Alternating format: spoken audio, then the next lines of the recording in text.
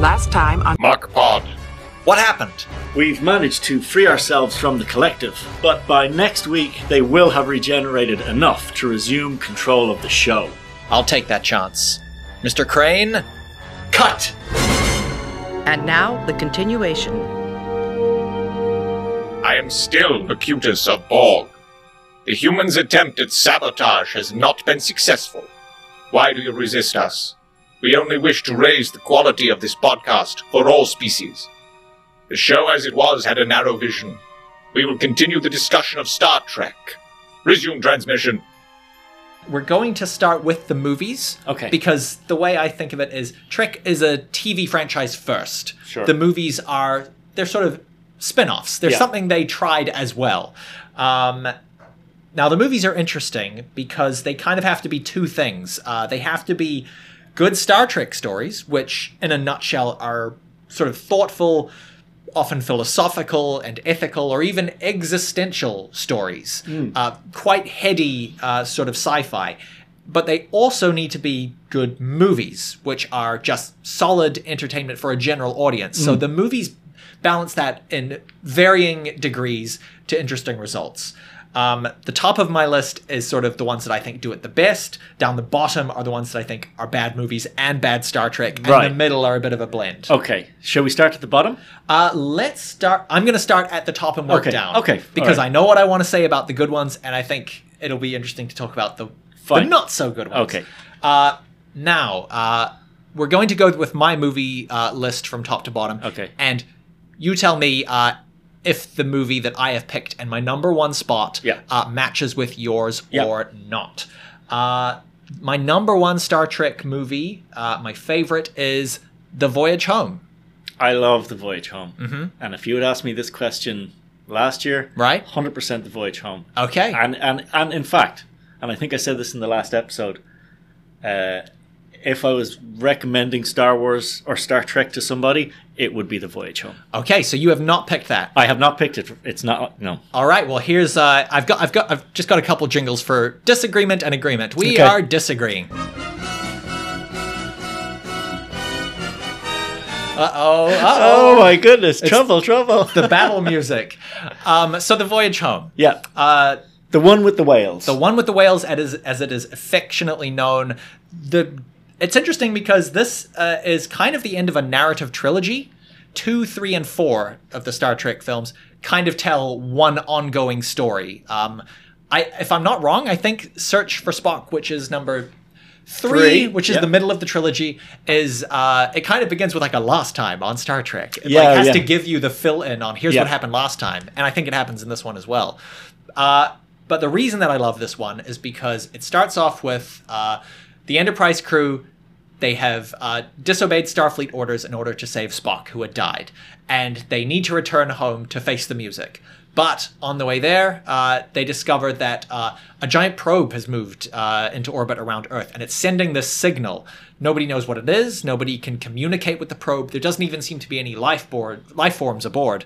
And the signal is causing mass disruption on Earth. It's messing with the atmosphere, communications are down, and if it goes on much longer, things could get really bad. Yeah, it basically looks like Auckland this summer. Yeah, it really does. A lot of rain. It does. The wind is all up in a dander. The skies are gray when it should be sunny. Very, very disappointing. And the Star Trek crew figure out that the sound it's sending is whale song. And whales are extinct at this point in the 24th century. It's an ecological movie. The point of the movie is save the whales. So they have to travel back in time to, I think it's about 1985, to pick up some whales and bring them back to the future. It's a delightful premise. I love that it's not at all an action movie. It is a fish-out-of-water comedy.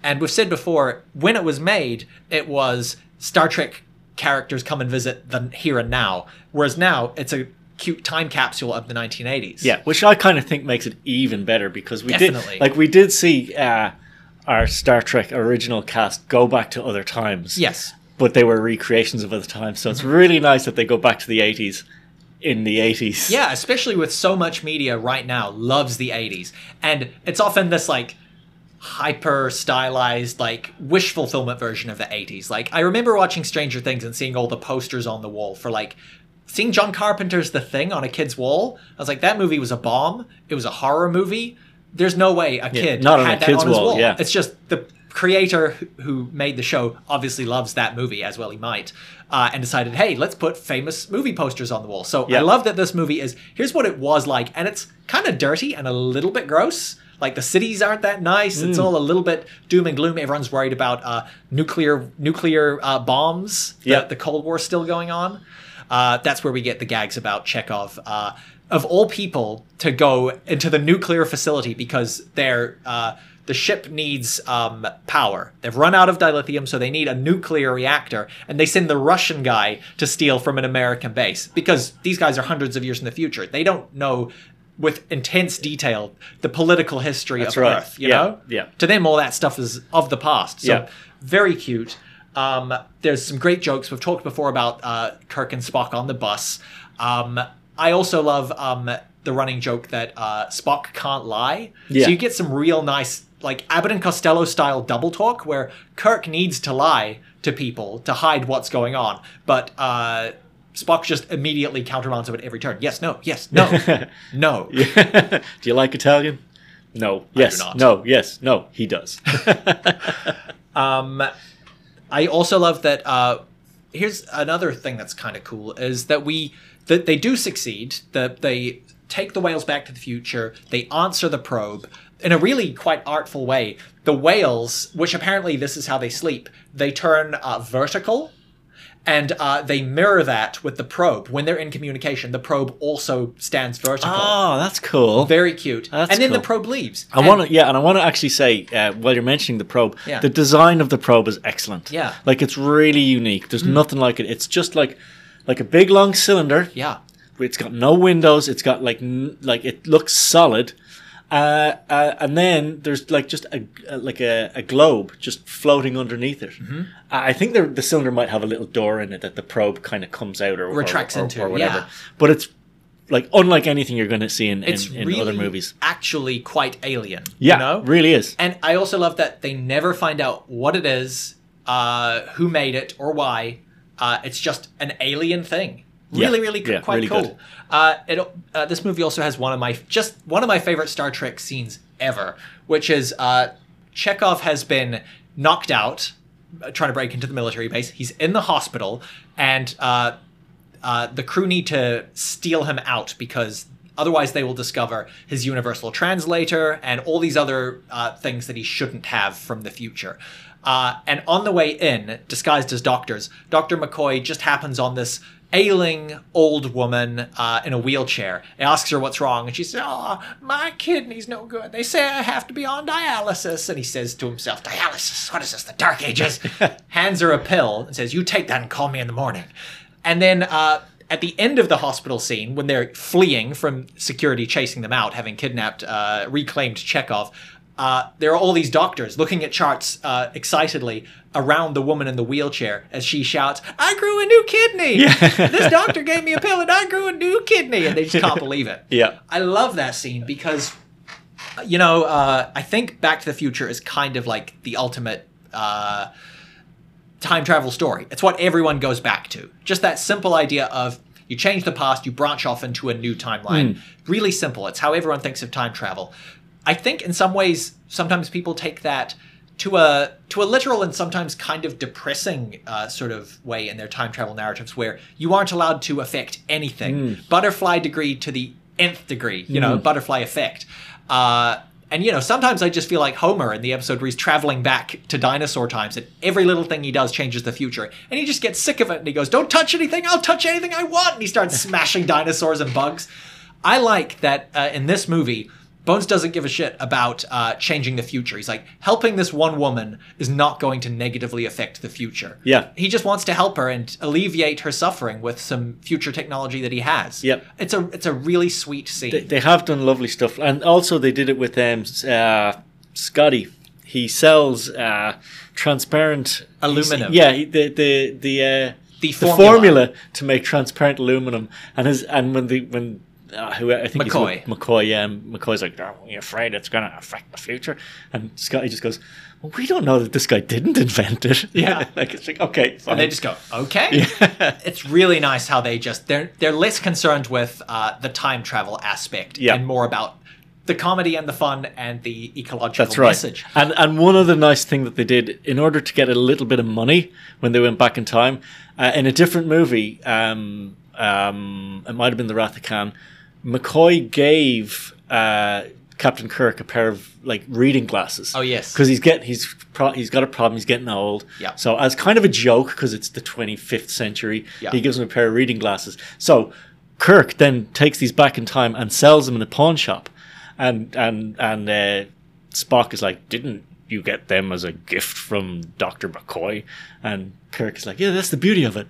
I'll get it again." Yeah. They're having a lot of fun with just the idea of time travel and how it's supposed to work in movies. They're not all that concerned with it. Also, just it's such a really uplifting movie. The ending, no big battle. It's just they've saved the day through science. They have successfully brought these whales back. The probe is satisfied and it leaves. And they've crashed the ship that they're in into the San Francisco Bay. And the weather stops. The weather goes back to normal. These huge storms caused by the probe's message disappear. And they all celebrate. They all hug each other.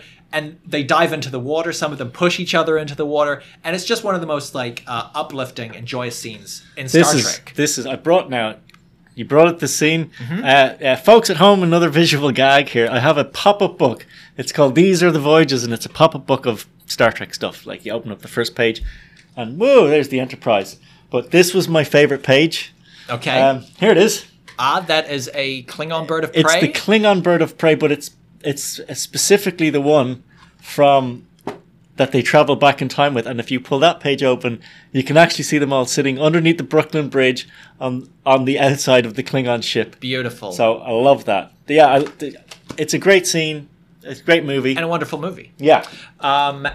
I believe the Enterprise B is the one that they get rebuilt at the end, right? That's right. That's the B. Yeah. Okay. Yeah. Because this is the thing, just saying that with the Klingon ship, I really like that Klingon ship because in one of the Star Trek movies, Part 3, the Enterprise gets blown up and it's gone. So they steal a Klingon ship.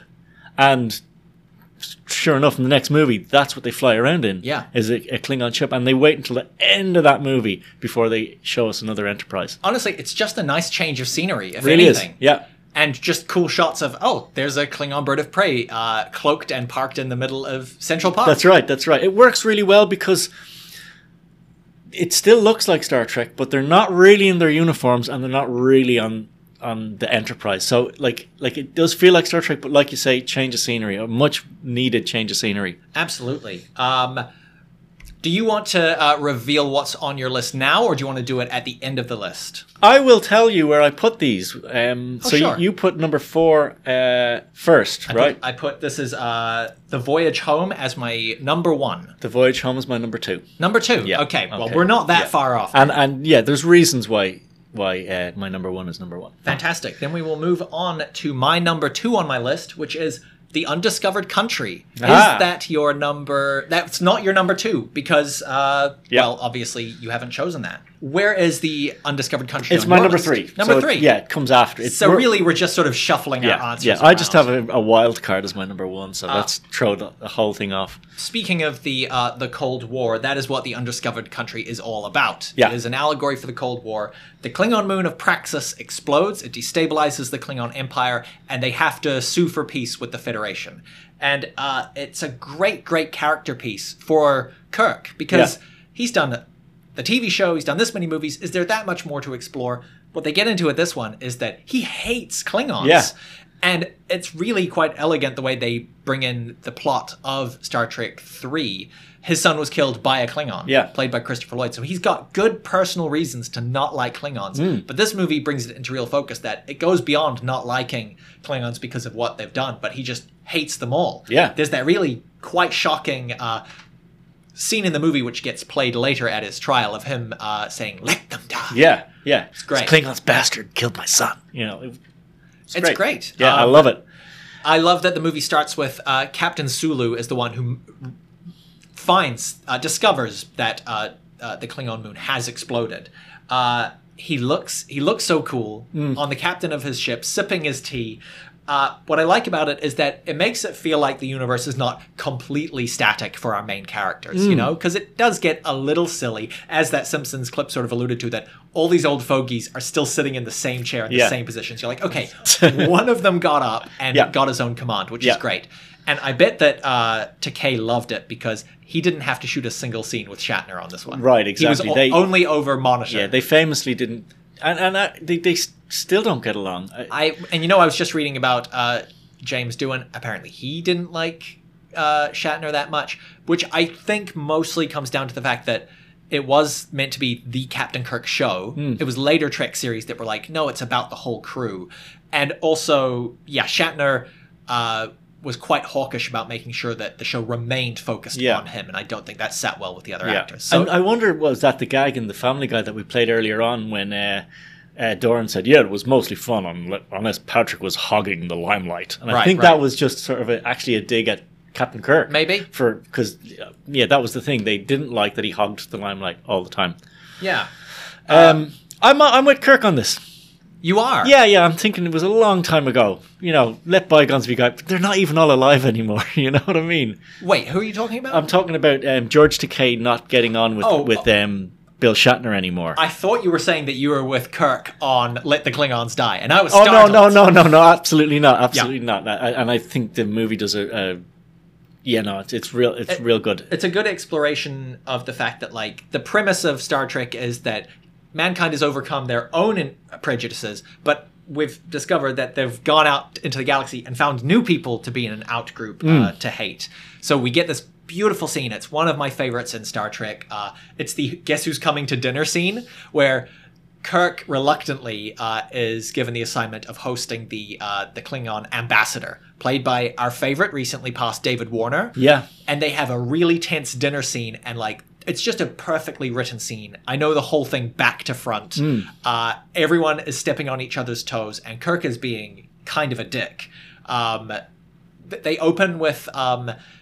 they quote Shakespeare, which is where the title of the movie comes from, The Undiscovered Country. I like that he has to clarify, because he quotes it, and everyone just sort of looks at him, and he goes... oh, no, he doesn't say that it's Shakespeare. He goes, to the undiscovered country. They'll go, huh? Ooh, undiscovered what? And he goes...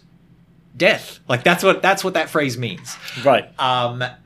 Wrath of Khan is very famous for borrowing liberally from Herman Melville's Moby Dick. So just kind of a nice literary parallel. But this one, they're like, ooh, what if it's Shakespeare? You know, It's still in that same heady, classy sort of realm of reference.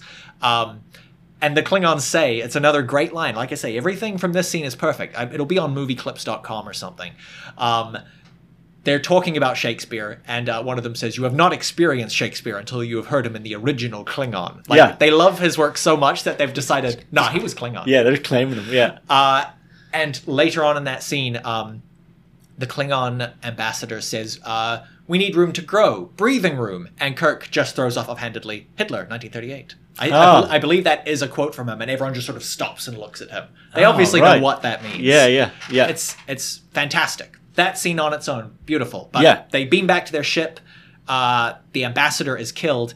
And this is a famous Star Trek bit because their blood is purple. Yeah. It's grape jelly. Because the Star Trek movies back, the original cast films were kind of seen as family fare. And so part of the rules of not getting a harder rating was you can't show that much copious blood. So they said, what if we make it a different color? Which then in every other TV show they've just ignored. It's not purple. They have red blood. Yeah. I heard a thing about that, but it can't be true. It's like they're saying it wasn't oxygenated because they've turned off the life support on the ship. But the Klingons can breathe. They're breathing fine. They're just floating around. I believe they've turned off the artificial gravity. Yeah. So I don't know if that's true. Yeah, so strike that one, nerds. Kirk is held accountable for this. He's framed. So they have a trial on Kronos, the Klingon homeworld, and this is a fantastic set. I love it. It's Kirk, like, sort of in, like, he's under a spotlight in the middle of this deep, dark pit, and there's like a Colosseum audience of Klingons above him, chanting and cheering and rattling their sabers, and the what would you call him? The judge is sitting above him, and he's got this metal claw with a giant orb that he bangs down as a gavel, and it gives off little sparks. Yeah. It's such a cool piece of design. Lovely. The lighting of this scene is amazing as well. because like even though you just see walls of Klingon, you don't really see them. You can just sort of see the ridges of their heads. Yes. So it's like, yeah, no, it's real dramatic. They do use that that set design, not quite as intense because it's not a movie. That comes back in Enterprise. I'm like, that's perfect. I love that is what a Klingon trial is. Yeah. He is sentenced to Rurapenthe, the ice world prison.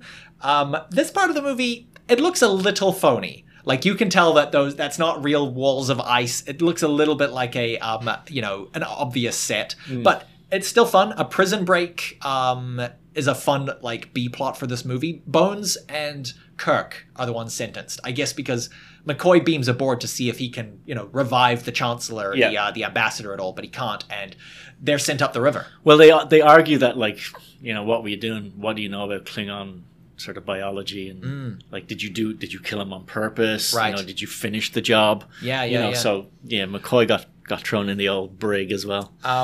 And they're saved in the end through the help of a shapeshifter who also wants to break out. Now, the effects that they use obviously don't match the effects of the changelings in Deep Space Nine. But in my head, that's who did it. It's one of them, is it? It's in my mind, it is one of the many changelings who were sent out into the galaxy, and they got themselves in trouble and were thrown in prison. All right. Just a bit of headcanon for you. That's fine. Meanwhile, the rest of the plot is Spock has to take over commanding the Enterprise, and it turns into a murder mystery. Yeah. Which is another fun genre that they haven't done before in a Star Trek film. They're trying to use, deductive reasoning and logic and science to figure out who really killed the Klingon. And I like Spock has a nice, very subtle end to, or not arc, but an end to sort of a resolution for his character, because this is the last film that he did. It's just a simple throwaway line. He says, logic is the beginning of wisdom, not the end. Because in the TV show, he's so rejecting his human side. He just wants to be a straight, pure Vulcan. And in this one, he's just a little more relaxed. He's more comfortable in his own skin. And he's like, logic is the beginning, not the end. Yep. I really like Which is great because, like, I would say in the 6 movies, they get Spock. They don't, like, he just doesn't come out with being a little bit more humane or a little bit less logic. When he shows up in the motion picture, the first film, he's even colder than before. Cold. Yeah. He was about to go through the Kolinar, the process to get rid of all emotions. Right, yeah. And over the course of the 6 movies, they don't put a fine point upon it, but I see it in his acting. Yeah.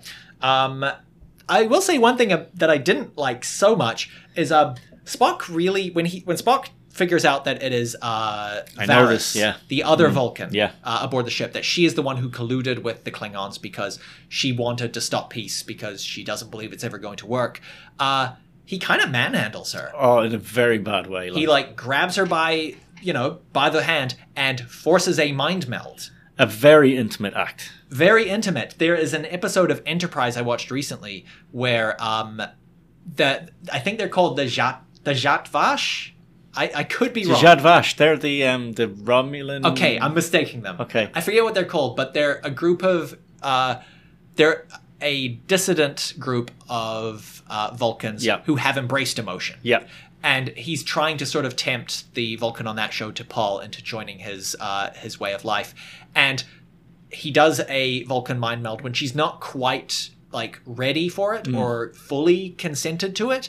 And in that episode, it is fully treated like he committed a sexual assault. Yeah. So in hindsight, that episode was far away from being written. Sure. But even so, it's just not that nice to see Spock treating someone that way. It doesn't feel good. There's some episodes, I've been watching the original series just to get back into it a bit, and there's some episodes where he does that to other people, and I'm just not that sure about it. Right.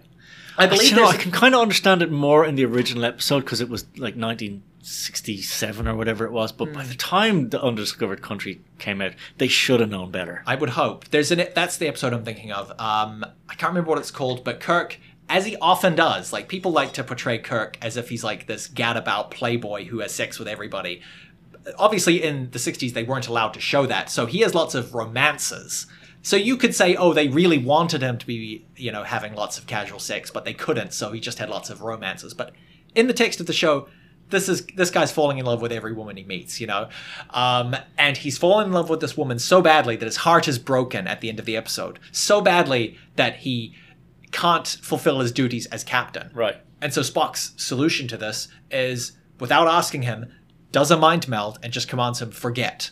You have to forget this relationship in order to get on with it. And again, maybe ask someone's consent before erasing their memories. It reminds me. Did you watch Arrested Development? Right. Yes. Remember Job had his forget me now pills. Yeah, it's like yeah. just slipping a forget me now pill into Captain Kirk. Yeah, it's a bit weird. I don't know if I like that, Mr. Good. Spock. Not good, Mr. Spock. That said, the other thing that I just love about it is what a perfect, tonally pitch perfect ending it is for the original crew. It ends with they've saved the day once again.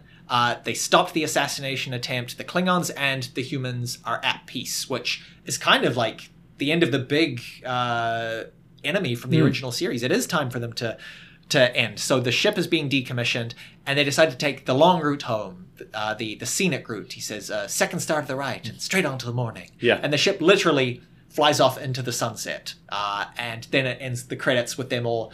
You see the cast. You don't see the cast, but you see their signatures being written on the screen. Yeah. And it's magical. I get so warmed by that ending every time. It's a trick that they borrowed for Endgame, the Avengers movie. Oh, really? Where all the cast you're right. got to sign their name at the end. And like, who are the guys? Was it the Russo brothers? They said we stole that from Star Trek. Yeah. Well, it's a really nice way to finish something. It's a fantastic ending, which are difficult to do. There's no one way to do a satisfying ending, but when you can pull it off, it makes everything more satisfying in hindsight. You know, there's a nice bit as well. Actually, I think it's just after the trial where they demote Admiral Kirk, who's been Admiral Kirk since Star Trek 2 and has never been that happy in the role. No, they demote him to captain and they give him a ship. It's like, you saved the world, you can have what you want. And then there's a lovely scene with Spock and what's his dad's name again? Sarek. Sarek. And when they introduced Sarek in the 70s, he didn't even want to speak to Spock. He didn't like Spock. He didn't agree with Spock's decision to join Starfleet, and he doesn't want to speak to him. And over the course of the thing, they were always cold, but kind of found a mutual respect. I think it's at the end of Voyage Home, number 1 on my list, that once they've returned home, they've saved Earth once again, so they are cleared of the charges of treason, that he has like a reconnection with his maybe father. That's the scene I'm thinking. They sort of of talk around it, but basically it's his dad saying, okay, I accept that you've made this choice. Here's what I love about it, though, right? It's Mark Leonard plays Sarek, right? And he sort of goes, as I recall, I didn't agree with your joining Starfleet, but it seems that your friends are... it seems your colleagues are good people. And Spock just goes, Father, they are my friends. And you can just see the look on Mark Leonard's face of, you ruined it. Right. We were having a moment, and you had to get all emotional. Yeah, exactly. It's a lovely little touch. Beautiful. I'm going to go on to number 3 Number on my 3, list. yep. My number 3 is Wrath of Khan. Oh, yep. Now, I'm interested where you've put Wrath of Khan. Number 4. Number 4. So our list has been identical bar 1. Interesting. Yeah. Now, I have beef with Khan and with this movie. Okay. It's not the movie's fault. Okay. But something that has driven me nuts for the past 10 years of Star Trek being made is that they're obsessed with Khan. The legacy of that movie. They will not stop bringing it back. And the reason they bring it back is because if you ask someone what is the most popular Star Trek movie, off the top of their head, it's going to be Wrath of Khan. It's the most beloved, and it is a great movie. I enjoy it a lot. But because it's so popular, it's a victim of its own success. It's as if the people running Star Trek think that it feels a bit like Big Bang Theory. It's kind of demeaning. It's like they think that just mentioning the name of the thing is a thrill. Now look, I don't start yapping just because I've heard his name like a dog. I saw the movie Khan, Wrath of Khan, and it was very good. But the character really is only as good as Nicholas Meyer's writing and Ricardo Montalban's great performance. Without those things, you just saying Khan, so what? And it's getting to be a little, annoying to me. He's... Well, the movie itself is actually quite a simple premise. It's not complicated. Yeah. And I've seen people comment on that, the fact that, the motion picture is more of a heady Star Trek style story, whereas starting with Khan and going on through Search for Spock and even arguably Voyage Home, they just become adventure films, which I think is what the audience wanted. We wanted to have a fun adventure with the crew that we have seen before. So I think that was a perfectly sensible move. But really, Khan's thing is he's a megalomaniac, and in Wrath of Khan, he wants revenge. It's not super deep. It's the performance and the writing that make it exceptional. And here's another thing. Really, would people in the future know Khan as well as we fans do? Yeah. I think it's a case of the movie being so well known amongst the fandom affecting the movies, because he's a historical figure.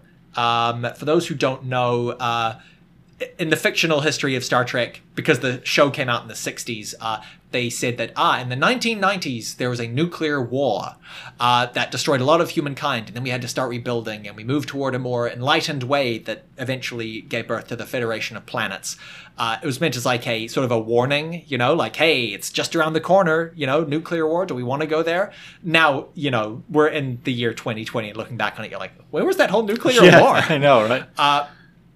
But this is a fictional world after all, and Khan is one of the people who was sort of like a warlord, one of many warlords during this nuclear war. Specifically, he was an example of genetic engineering. He was super engineered to be, this brutal warlord with a keen mind for strategy and very formidable strength.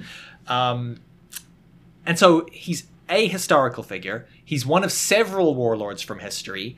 I imagine that Kirk's log from the episode where he first appears, he is awakened in the future along with his crew in cryogenic freeze in the episode Space Seed. I'm imagining... That's another thing. He comes from the TV series. He's Yes. a character from the TV series that they brought back into the movies. Yes.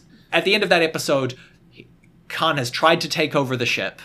He fails, and Kirk, in a moment of sort of, creative sentencing, rather than, I don't know, kill him or put him back in cryosleep, says, I'm going to send you down to a M-class planet. It can sustain life, but there's nobody on it. Let's see you conquer a world without conquering people. Yeah. It's a beautiful end. SETI Alpha 5. SETI Alpha 5. And in the movie Star Trek, The Wrath of Khan, we discover that there was an accident, a nearby planet exploded, sent this planet into a different orbit. It became barren, and they could hardly survive. Yep. They've been scavengers. And Kirk never returned to check Yep. on him. And so he is furious at Kirk that he was left marooned on this planet by him. He wants his revenge. The incident of Wrath of Khan is he steals the Genesis device, which is a machine that can terraform a planet. But if it's launched at a planet that already has life, it destroys that life in favor of the new life that it's growing. It's a doomsday device in the wrong hands. Khan is the wrong hands. He does end up firing at a planet, which becomes known as the Genesis planet. And in the next movie, it's forbidden to go there because it is considered such a scandal. Considering that it's such a scandal, I have to imagine that Starfleet has kept Khan's involvement, everyone's involvement, under tight wraps. So, in the fictional world of Star Trek, where people are constantly saying his name was Khan, and they all shake their heads and go, ooh, that evil, evil man. I'm like, I just don't know that they would all be super familiar with him. You know what I mean? Yeah, He's a name absolutely. from history. Yeah. One of many. 400 years into the past. Right? Yeah. If they don't know that that Russia was an enemy of the States when they send Chekhov to go back and steal from that base, I don't know that they would know Khan by name. That's right. So that's my beef with Khan, and they keep mentioning him. Yeah. I really want anybody in one of these Star Trek shows, when somebody mentions Khan, to just go, who? Yeah. Who do you mean? Yeah.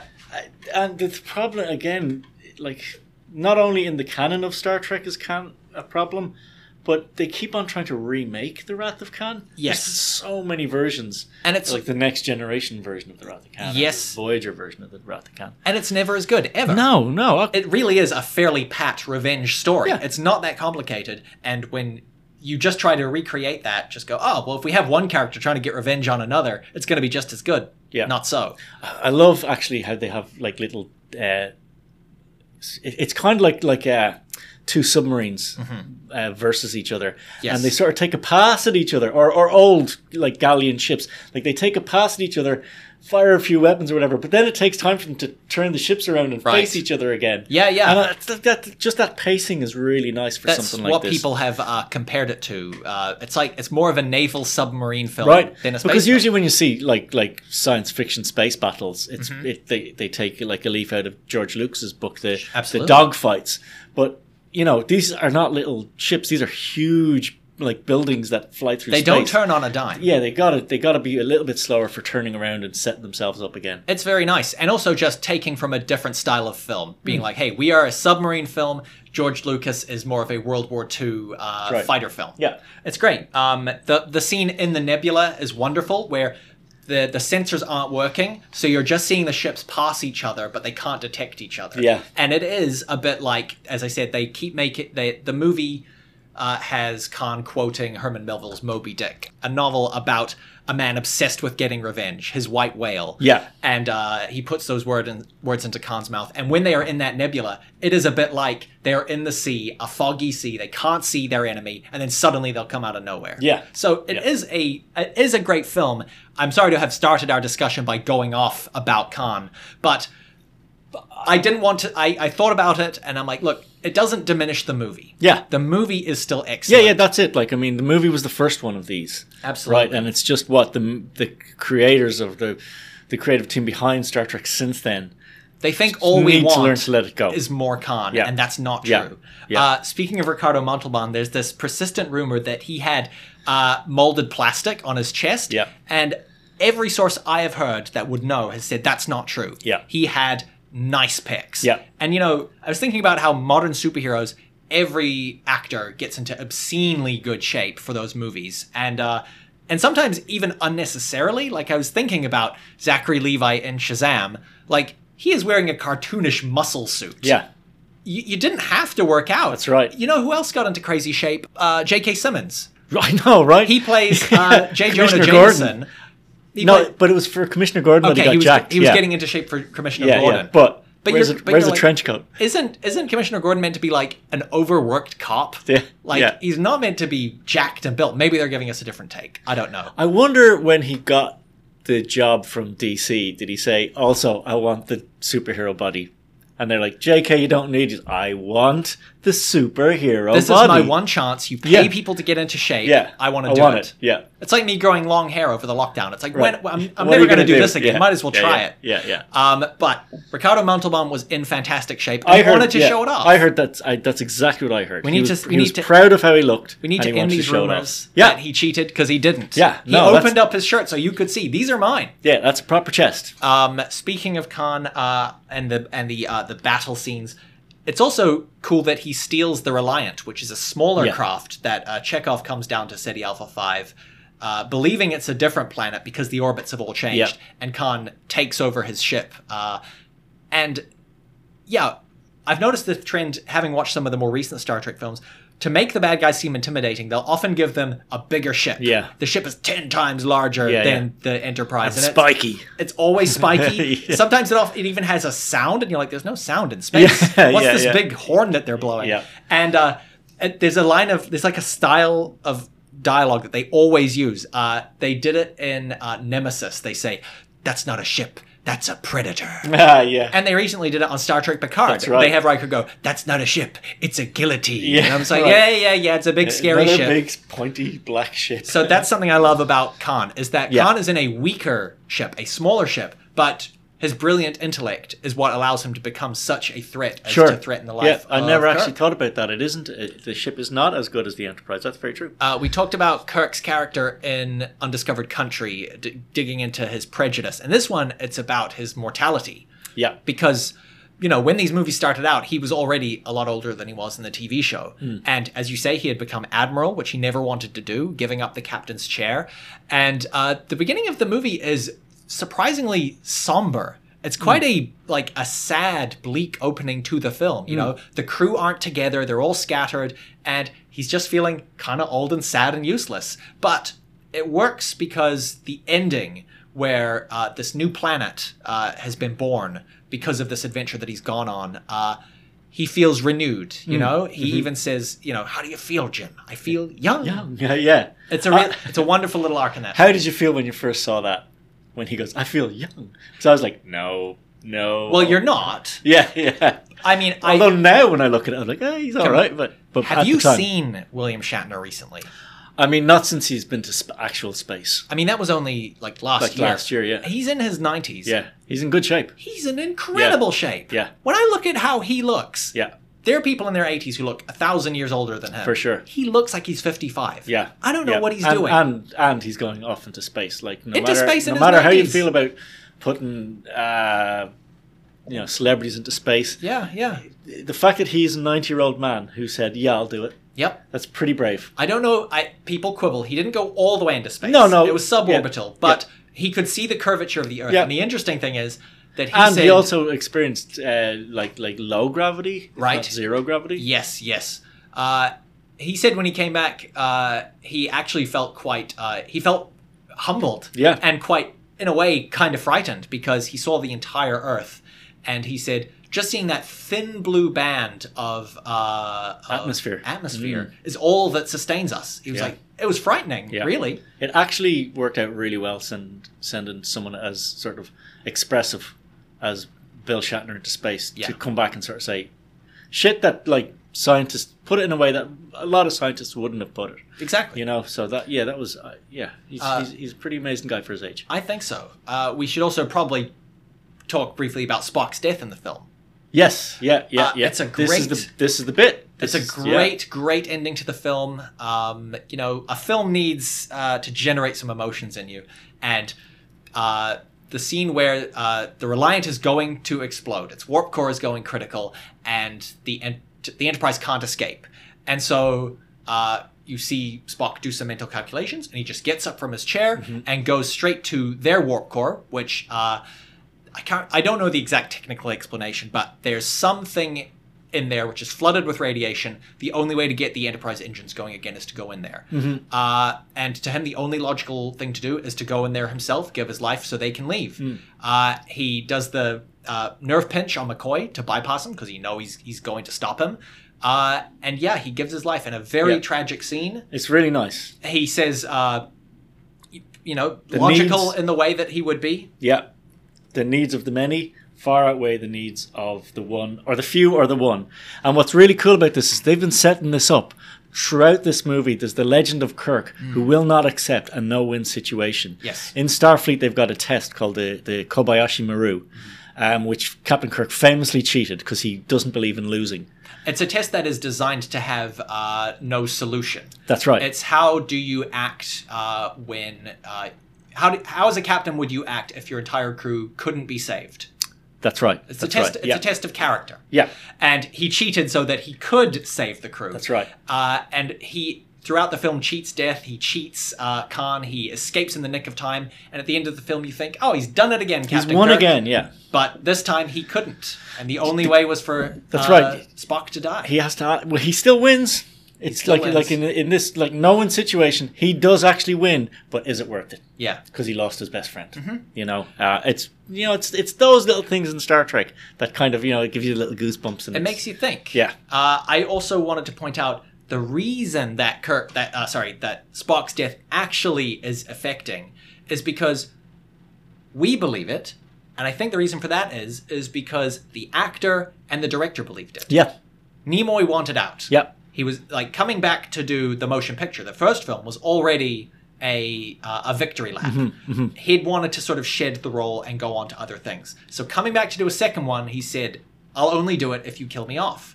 And the director was happy with that. The writer was happy with that. So that was the plan. When they filmed that scene, the intention was this is the end of Spock, which is why it's given so much importance and weight, and you feel it. Now, obviously, in the next film, he is revived. Yeah. But it works in this film because they were absolutely intending to kill him. Yeah. In fact, they thought this might just be the last Star Trek Yeah. anything. Yeah. I think the story I heard is that once the dailies started coming back and once they started seeing the movie, they were like, this is great. There's no way this is going to be the last one. So they did reshoots. I believe at the producers or the executives' behest, they That said, sounds about right. can we just put in one clip of Spock's body resting on the Genesis planet so we have an out, and then in the next film... And there was he also does a thing to McCoy. and You're he says, right. remember. Yes. That's all reshoots. Yeah. Right. That's after that. They did that after the fact that they'd already shot Spock's death scene. So, you know, Gotcha. so the death scene is absolutely, this was the end. There was already the idea in some people's mind that maybe we'll do another. But Of course. from the principal creative people involved, they're like, no, this is the death. Yeah. You know? And that's something that I think a lot of other Star Trek films, recent films, don't get. Yeah. Is they present you with a death scene, but you as an audience member absolutely know they're not killing that character. Absolutely, yeah. He's going to be Yeah. back in 10 minutes. Yeah. It's a fantastic death. That's Wrath of Khan. It's great. It's a great movie.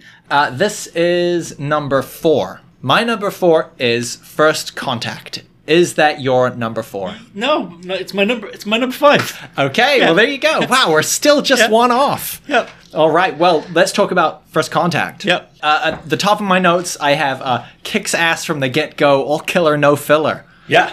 It is an exciting movie. Yeah. In preparation for this, I rewatched a lot of the Star Trek films that I didn't like so much or hadn't seen enough to just know it by memory. You know, I did not need to see my top 3 again. I'll watch them again, but I knew them enough that I didn't need to do the research. I will say that watching some of those lesser ones was a bit of a drag. Right. And at times I was really jonesing for a good, just an enjoyable movie would be nice for a change. Yeah. And First Contact, it has its problems, which we'll discuss, but boy, just from the jump, I was like, this is an exciting movie to watch. It's such a relief, such a breath of fresh air.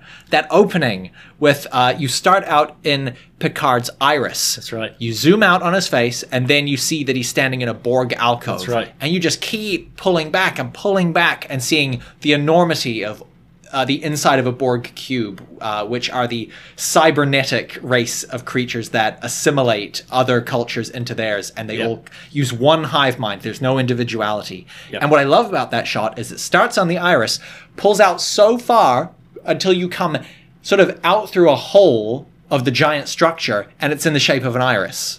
Right. Very clever. Yeah. Yeah. And in fact, I think even before it gets to the iris, it's a spacescape, which is reflected in his iris. Well, even better. Yeah. I mean, it what an just opening keeps shot. going. Yeah, it's Jonathan Frakes' first movie, and A great one out of the gates. yeah. Just I guess had he done an episode at that point? Oh, I'm certain he had. Like Yeah. many of the cast had. Yeah. I haven't checked, but I'm gonna say he yeah, definitely for directed. sure. Yeah. Anyway, as a movie, But for a first movie, Excellent. never to be topped, really. and certainly for the next gen movies, this is the one. Absolutely. This is the one.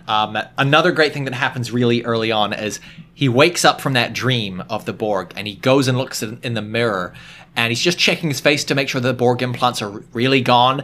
And then there's a jump scare where a little probe thing just pierces out of his skin and latches onto his face. And then he wakes up again. Yeah. Classic Yeah. horror movie dream within Definitely, a dream. yeah. It's a cool, again, I think what I'm seeing in my list is I like it when Star Trek films, because they need to be movies to appeal to regular everyday Joes, not just massive Trekkies, they find new genres to work in. And this one is a zombie horror movie in space. Absolutely. Absolutely. I think it was a great idea for a movie to take the Borg, who were the big breakout bad guys of the Next Gen series, and go, let's do a movie with today's special effects and we can That's really right. do They them get- justice. They get a big movie update because before this they were just wearing like quite powdery looking white makeup on their Yep. face with like sort of shadowing around the eyes and a bit of contouring, that kind of thing. Impressive for TV. Impressive for TV, and the actual cyborg bits had movie bits and things like that. Yep. And I recently watched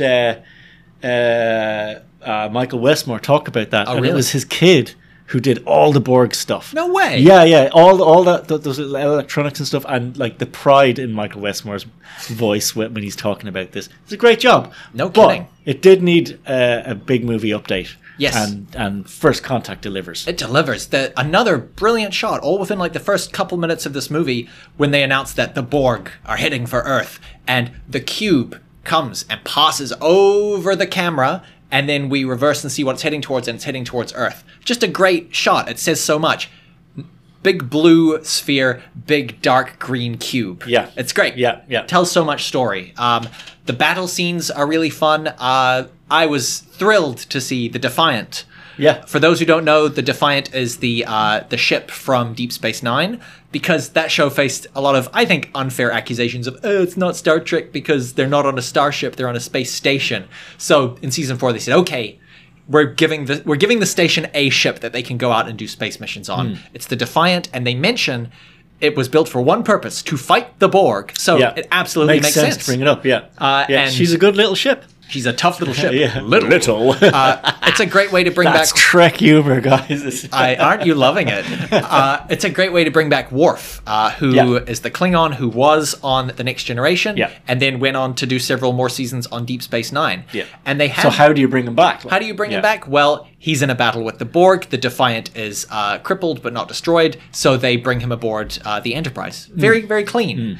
I also have in my notes, there is a helmsman who looks distractingly like Chris Pine. Oh, really? Yeah, his name is Neil McDonough. Neil McDonough. And he is an actor who I've seen in other things, but seriously, Google him right now. He looks just like Chris Pine. And I was like, is that him? Then I did the math and I was like, no, with how young he is in 2009, that he can't have been in First Contact. But if you look at a picture of him, he's got the same like piercing blue eyes, same hair, everything. Oh, yeah. No, I know this guy. He's a Canadian dude. He's in everything. He's a kind of a TV guy. Yep. He's great. Consummate actor. Yep. Yeah. Can you see a photo of him in First Contact at all? Yeah, no, he is in First Contact. Yeah. Yeah. He is, but you need to see him. He's a background. Yeah, he's an ensign. He's an ensign who comes along with them on the trip and ends up getting Borg. Yeah, I think he gets done when they go out onto the outside of the ship. Yeah. Yes, he does. Him and Worf. Another cool scene where they are using gravity boots to walk along the underside of the ship because they need to physically undo some part of the ship that the Borg are trying to use for their own purposes. Yeah. Now, it's a fun movie, which counts for a lot. As I say, it needs to be a good movie and it needs to be good Star Trek. Some people have pointed out that the plot gets a little dumb action movie at some points. Yeah. The gist of it is the Borg show up to attack Earth. The Federation is able to fend them off, and so as a last-ditch attempt, they send a Borg probe back in time to assimilate Earth. And they go back to, I forget when they say, it's like the 2100s or something like that. It's after those nuclear wars that we mentioned, you know, that happened in the 90s, which we all remember. Yeah.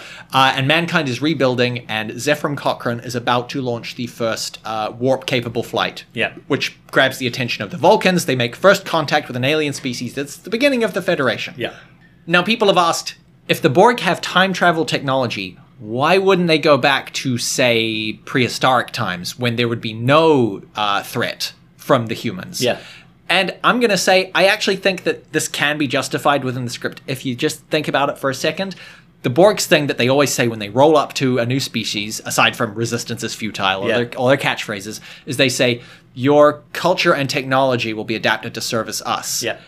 I would say that going back in time and absorbing a bunch of basically cavemen, early hominids, wouldn't be much. Yeah. There's no culture, no technology, whereas going back to this period in time, they've just been through a big war. They don't have a lot of defensive capabilities left. They're feeling a bit defeated. So, perfect. They've got a good time, actually. They've got a lot of civilization and history and culture that they can incorporate into themselves and technology. Were they still trying to assimilate the humans at this point, or were they just sort of saying that the humans are actually a fly in our ointment, we just want to wipe them out?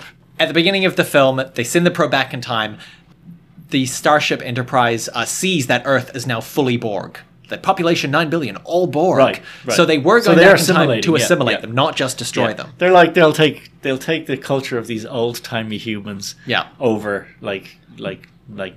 current it's because they know that the Federation, all these worlds joined together, their combined might poses a threat to them. Yeah. It's like let's assimilate the humans before the Federation starts. And they're good enough. Yes. Yeah. Those humans are okay. This is where you get some of the slightly clunky sci-fi justification that I think regular Star Trek would do a little more work to justify. They say, well, if they've changed Earth's history, why weren't we affected? And they say, we were in the temporal wake of the ship. And you go, okay, that's you hand-waving that with a bit of technical jargon, a bit of space mumbo-jumbo. And there's another line at the end that caught my attention. They say, the Vulcans are showing up on Earth. They're a space-faring civilization, making first contact. And Picard says, did the Vulcans detect us? And Worf says, no, the moon's gravitational pull cloaked our signature. And, if you're a movie-going audience, you go, oh, yeah, sure, space stuff, blah, blah, blah. But when you really think about this sentence, you go, the moon's gravitational pull hid the presence of a warp-capable starship to the Vulcans. Yeah. I don't think so. And it's the Vulcans who spot a random warp signature in space. Exactly. So much so that they went and said hello to the humans. Didn't see a massive starship. Do you know how many planets have the future. moons? Yeah. If that were the case, they'd never be able to get near any planet. Yeah.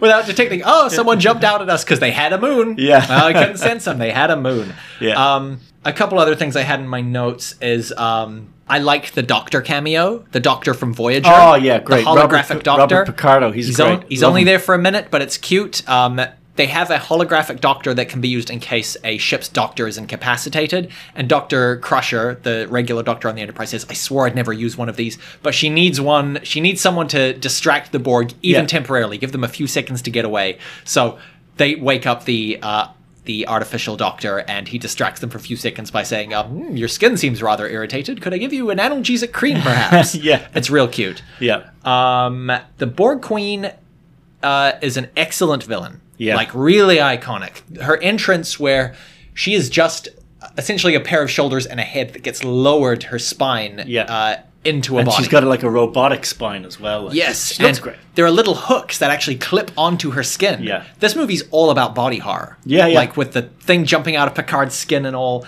The way that she tries to seduce Data is by giving him a patch of human skin and like blowing gently on it. He's never had this sensation before. It's he actually gets goosebumps. Yeah, right? it's erotic and disgusting. Yeah. It's fantastic. Though, again, this is why I'm a little bit of two minds on First Contact, because great villain. As a movie, fantastic. Alice Krige, wonderful. But to me, it kind of undermines the creepiness of the Borg because, as we've discussed before, the Borg are unique because they're a hive mind. When you speak to them, you don't see a face on your view screen because there are no individuals. You just hear a chorus of voices speaking as one. But now in this film, they're saying, no, actually, there is one individual who speaks for all of us. And again, they hand wave it with a line of dialogue. They say, oh, you think in such three-dimensional ways. And you're like, yeah, but it's still a problem. Yeah, it's still a bit of a problem. Yeah. Do you know, with a hive, I don't mind the idea of there being a queen. Yeah, sure. I might not have made her look exactly like a Borg, but that's fine. I think it's okay because, like you were saying, Alison Krige is great in it. The only thing that really sort of kind of makes me kind of go, oh, wait a minute, is the Locutus of Borg character. Sure. Like, if there was a queen, if they need, like, they sort of said they needed Locutus of Borg because humans, like, have some weird sentimentality towards individualism, so they would prefer to see a face. Sure. And that's from the episode where Picard gets assimilated. Yeah. He becomes a part of the Borg, and he, like you say, he's the face. He speaks to the Federation. Yeah. And it's a great tactic because it's like, hey, here's this captain you will love. We got him, and he's telling you to surrender. Yeah. And that's why Picard has all this. In this movie, he has PTSD. He's waking up from these nightmares, and he holds like this deep anger toward the Borg. Yeah. Once again, contradicting Star Trek. It's a good movie. It's not necessarily perfect Star Trek because in Star Trek, the show, he runs into the Borg multiple times after that, and he treats them the way he would any other alien species. Yeah. He even defends them. There's the episode where they partially de-assimilate another Borg, begin to see glimmers of their individuality coming back to them. Starfleet, a classic evil admiral, Admiral Nechayev, wants to implant a virus in him, send him back to the collective, destroy the Borg. And Picard won't do it because he says, look, this species may be destructive and we have not yet found a way to live with them. But destroying an entire species is wrong. It goes against what Federation is about. Hi folks, Josh here, interrupting myself with a slight correction. In I, Borg, the episode I'm discussing, it is actually Picard who comes up with the plan to infect the Borg with a computer virus, despite the protests of Dr. Crusher, who points out that wiping out an entire species is an act of genocide. But Picard is very cold and pragmatic, and doesn't view the Borg as a species that is alive in the same sense as others, but rather a computerized enemy with whom negotiation isn't possible, and that will destroy the Federation if they don't strike first. It isn't until the captured Borg drone begins making declarative first-person statements, I won't do this, I won't do that, that he begins to reconsider. It's in a later episode, Descent, that Admiral Nechayev chews Picard out for deciding not to use the virus. I just wanted to get ahead of any Trekkies who are going to try and correct me. I can hear you typing your little comments, and now you don't have to. Now back to the discussion.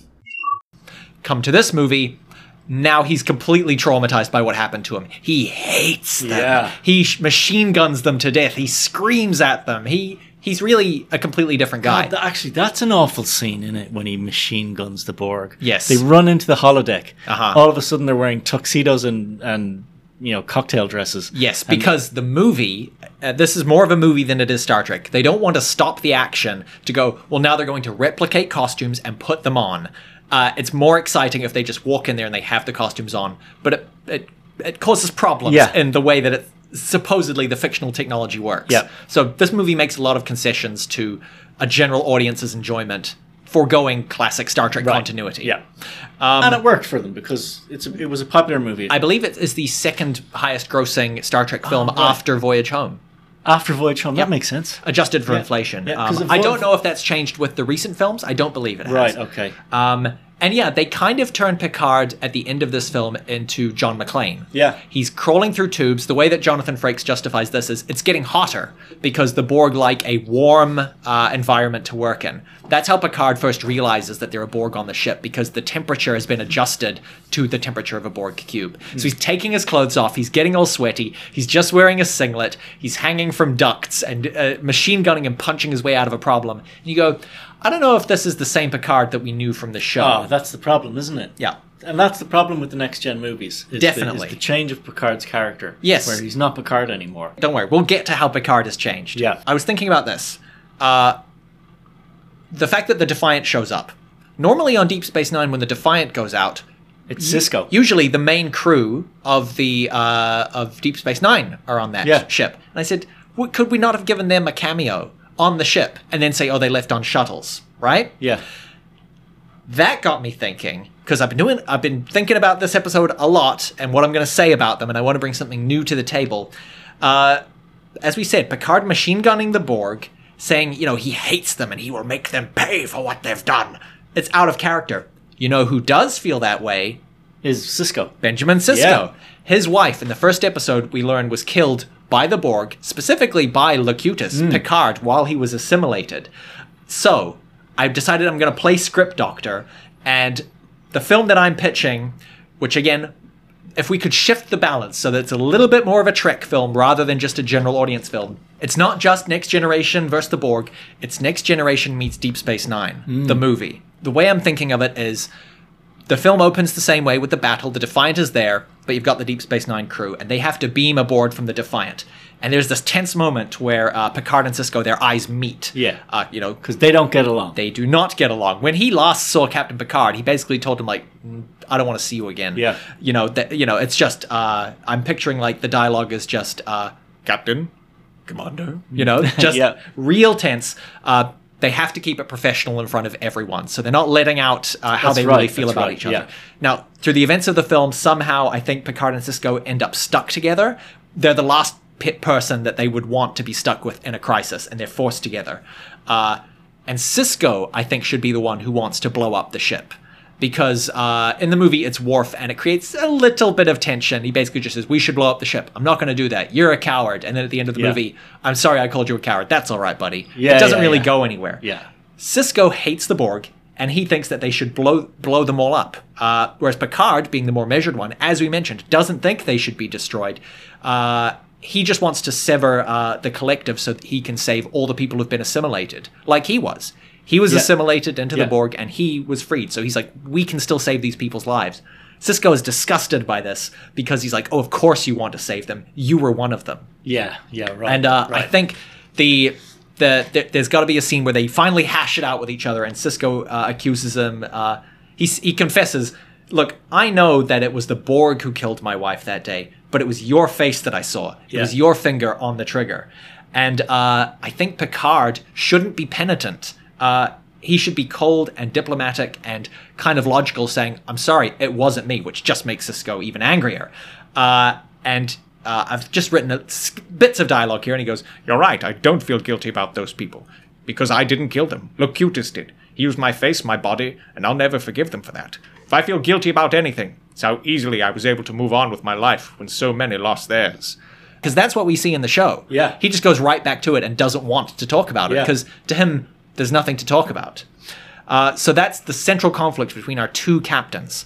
I've got subplots. Right. Are you listening, Paramount? Now, This is gold. we need to get our hands on some Borg time travel technology. Yeah, I know, right? Thinking about who on Deep Space Nine is going to cross over. Because I think having everyone from both crews is going to be too much, right?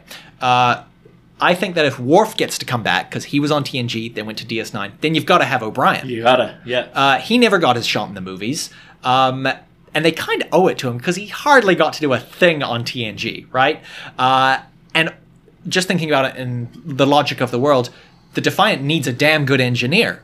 They're in battle. If something goes wrong, they need someone who can fix it. He's been on the Deep Space Nine station, which was a Cardassian space station, not Kardashian, and it's been a nightmare trying to retrofit all this alien technology to work with human technology. So he's a whiz. They're going to want him. I'm also going to suggest that they're going to bring Bashir, because this is a battle. They're going to need a triage doctor. And Bashir and Data the android shared an episode. They kind of already have a buddy-buddy little friendship. So I think they can be like a comedy duo. They should at least share a scene. Now, thinking about who needs to be left behind, we've got to make some difficult choices. And as much as it pains me to say so, I think Quark can't be in the movie. Yeah, agreed. Because his character wants to stay away from any sort of conflict, physical conflict, especially war, as much as possible. Yeah. And he could care about, like, you know, Federation stuff. He's not in the Federation. Well, he has no attachment to Earth. Exactly, yeah. And, you know, you could maybe contrive a reason why he might have come along. Maybe he was stowing away, but who's he going to sell stuff to? I know, right? That's his whole sell thing. to the Borg. And as other movies in the TNG catalog prove, I think that bringing back a fan favorite with no reason for them to be there is actually worse than just not having them at all. Yeah. Thinking about that, I also think Odo should stay behind. Yep. Justification can be quite easily a nice throwaway line about he wants to keep an eye on Quark. Yeah. You know? Yeah, his job is to look after security on Deep Space Nine, On the not to go station. and fight the Borg. Exactly. And I think adding him in, like, there's so much extra Backstory. story to Odo. I've got that. That's exactly what I've put here in my Right. notes. There's too much baggage with him, and adding a shapeshifter into the mix begs too many questions. The audience will be like, well, why aren't they using the shapeshifter? Blah, blah, blah. So Odo stays behind on the station, and much as I love Kira, I think she needs to stay behind and run the station. Yep. You know, someone has to keep an eye on it. They do obliquely make a few mentions of the fact that, hey, there's already a war going on, the Dominion War, which is sort of the subject of Deep Space Nine. And so I think it's very easy to justify and say, hey, we need to make sure the Dominion doesn't try anything while we're away fighting the Borg. Yeah. So all those characters, I think there should be a scene where, you know, the ones who are going are sort of saying their goodbyes, and they can all have extended cameos. You know, Right, they get okay. their moment in the Okay, spotlight, all right. and we're coming back for you at the end. Yeah. The other character who comes along, there's a reason that I didn't mention her earlier, is Jadzia. Ah, okay. Jadzia comes along. I think she's typically like the helmsman on the Defiant. Right. I forget her exact position, but the reason I want her is because the other B plot is there needs to be a love triangle between Worf, Troy, Riker, and Jadzia. Right, yeah. For those who don't know, the last season of Next Gen, Yeah. Worf and Counselor Troy begin a relationship. Now, most people agree it kind of came out of nowhere. They don't seem to have much chemistry. And when the show ended and they began doing movies, it's never referenced Yeah. again. It's a little bit like Joey and Rachel. in Right. Friends, you know. It's We like, tried what? something These different. two? It Yeah. didn't quite work out. Yeah. And Worf goes on to Deep Space Nine and ends up having a relationship with Jadzia Dax. Yeah. Which is I think, a much better relationship. You can tell that there's some heat between those two. Yeah. Counselor Troy and Riker, they're the Ross and Rachel of That's Next right. Generation. That's right, yeah. They're exes, but they're on really good terms, and there's a lot of will they, won't they Yeah. in the show. Yeah. And then in the Next Gen movies, the one after this one, they just kind of get back together because, Yeah. and they end up getting married. It feels like the franchise was out of ideas of what to do with these characters. Yeah, a little. I'm going to give them credit in that they never actually got them back together until after they'd been to that other planet. Yes, we'll talk about it we'll when we talk that. about Yeah. Insurrection. Yeah. But here's my idea of how you make all of these relationships work so much better. Riker, being the massive flirt that he is, as soon as he sees Jadzia, starts hitting her up. She is also a very flirty character. So they're having fun. They're giggling and talking and trading, lines back and forth. And the way I see it, Worf and Troy, their relationship sort of ended without really ending. Yeah. He went over to Deep Space Nine. They tried doing long distance relationship, but eventually it just sort of stopped. But they never actually said we're breaking up. Yeah, So right. when they meet each other again, it's very awkward, and they're like, "I guess, are we still in a relationship?" But they realize that they're jealous. Yeah, Worf is jealous of. He wants Jadzia. Troy wants Riker. She realizes. Yeah. But they won't say that to each other because they think, oh, this person still wants to be with me. Right. The resolution at the end is Worf and Troy realize their relationship is over and they part as friends. They actually call it quits because they both realize they want to be with someone else. And Riker and Jadzia, I think for them it's just flirting. Yeah, They're so similar that Yeah. I don't think they actually make any sense as a couple. Yeah. And that way you've closed out Troy and Worf. You have a reason for Riker and Troy to reconnect in the next movie and dovetail that into Worf and Jadzia's relationship Yeah. in the next film. Nice. And that's why we bring Jadzia in. That makes total sense to me. Now, the third act of the film, Okay. this is the last tiny little tidbit. Picard's goal is not to destroy the Borg, but rather he wants to sever the hive mind so that he can de-assimilate the crew. Right. Means that you have more of a threat because it means that members of the crew can be assimilated. Because you notice right, yeah. in the film, none of the regulars get assimilated. Yeah. It's only, Poor what was his name? Mr. Not McDonough. Quite Chris Yeah. Pine. Yeah. I think it would be way more exciting, and it also has that nice script utility of once a character has stopped serving a function in the film, you can do something. Yeah. Oh, they've been Borged, and now there's higher stakes. Right, yeah. I think also, after Captain Picard and Sisko have had their big blow up at each other, Sisko gets assimilated. Yes. And I kind of think you should give him a cool Borg name like Locutus. Yeah. And he can be the right-hand guy with the Queen. And at the end, when everyone is saved, because Picard succeeds, it says Sisko was not right to give into his hatred to want to destroy them. Picard saves him. And they're still not best friends, but they can see each other's point of view a little clearer now. Yeah. So I think it's great. That's my rewrite for I First like it. Contact. I like it a lot. I know why they didn't do it that way because it's so much more work and asks the viewers to deal with so many more characters That's right. and so much more backstory. But I think it would be a better Star Trek movie than the movie that we got. Yeah. Did you have any other First Contact thoughts? Not really. No, I think you've done a good job there. Like I would say that when I was watching the original, the trilogy we talked about, the Wrath of Khan, the Search for Spock, and the Undiscovered Country. That's where I came into Star Trek, and I came in with the Undiscovered with the one with the whales first. Voyage Home. Voyage Home first. It's not And the most distinct name. It should be Star Trek 4, the one with the whales. Yeah, exactly. But I did have a feeling of there's history here that I don't know about. Like I could still understand the movie, but I felt there was like backstory that I wasn't getting. Sure. And I did feel a little bit alienated by that. But however, it did encourage me to just go and watch all the movies. Sure. So Cool. so it could work to have the expanded cast. It's And certainly hey- I certainly like the idea of Picard being more like Picard. Yes. This is a problem that we've had ever since All Good Things Come to an End, the last episode of Star Trek The Next Generation. There really has been very little of that Picard. And let's face it, that's what we loved about Star Trek in the first place, was the character of Picard. Sure. Everything else kind of fit in around that character. So it was weird to turn him into Jean-Luc Right. McLean. Yeah, exactly. I think what happened was Patrick Stewart, skinny little pasty English actor, got to go and live in Hollywood, where he got like Fit new and teeth, tan. a new tan. He got buff, and he's just like, I want to show this off. Buff, You know? tan. This is mine, all right. Yeah, exactly. He got the Mr. Spock And upgrade. I am going to bring that up when we talk about the movies that I think are even worse at this, giving in to the actors' demands and Well, vanities. Picard, Yeah. the TV series. I know. We'll Let's- talk about that when we won't get get to ahead it. of ourselves. All right. Number 5 on my list is The Search for Spock. Is that number 5 on your list? It's my number 6. Okay, there so we go. we're still the same. I don't have that many notes, but what I will say is I think it's unfair for people to put this in the tradition of every even number Star Trek film was considered bad.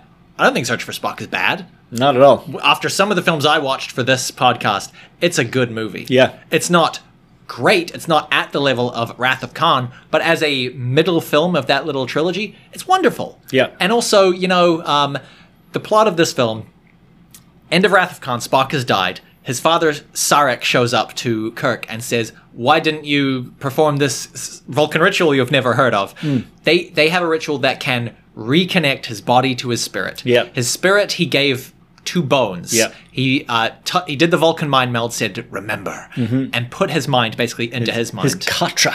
His Katra. As they call it, yeah. And Bones is even beginning to act like Spock. There's a great scene that's kind of creepy where in a dark hallway you see this figure standing there and you hear Spock's voice say Jim. And Kirk grabs him and he turns him around and it's Bones. And Yeah. he looks really frightened. He doesn't know where he is. His spirit is inside of Bones. He's haunting the film. Yeah. His body, meanwhile, was landed on the Genesis planet, which has been terraformed by the Genesis device, which is, it's a bit sci-fi, but it's radiating with regenerative energies, and it has made his body new again. It's made him a child for some reason, but they're saying there is a chance that we can reconnect his mind with his body, Yeah. bring him back, Yeah. and they don't pull this break glass in case of emergency button too often. But what I really like about this movie is that it's just about friendship. Yeah. It's just, we are best friends and we're going to save our friend. It's going to bring him back. And in order to do that, they have to steal the Enterprise and go to the forbidden planet of Genesis to steal his body against orders. I love the scene. It's a beautiful moment where you can see the Enterprise being pulled out of space dock. Captain Kirk and his crew are manning it, and someone over the comm says, Kirk, if you do this, your career in Starfleet is over. And he says, warp speed, whatever he says. As he's saying it, he said, you will never sit in the captain's chair again. And as he's saying it, Kirk is sitting down into Right, the right. captain's chair. Yeah. Possibly for the last time ever. Yeah. It's great. And, we've seen these characters as Starfleet officers for the whole TV show. This is now the 3rd movie. So seeing them go where this is more important to us than honoring Starfleet, honoring the Federation, is cool. I feel like too many movies after this have the characters, with the next gen movies, every movie they're disobeying Starfleet. Yeah, and yeah. it's like Homer Simpson at the nuclear power plant. Do you even have this job anymore?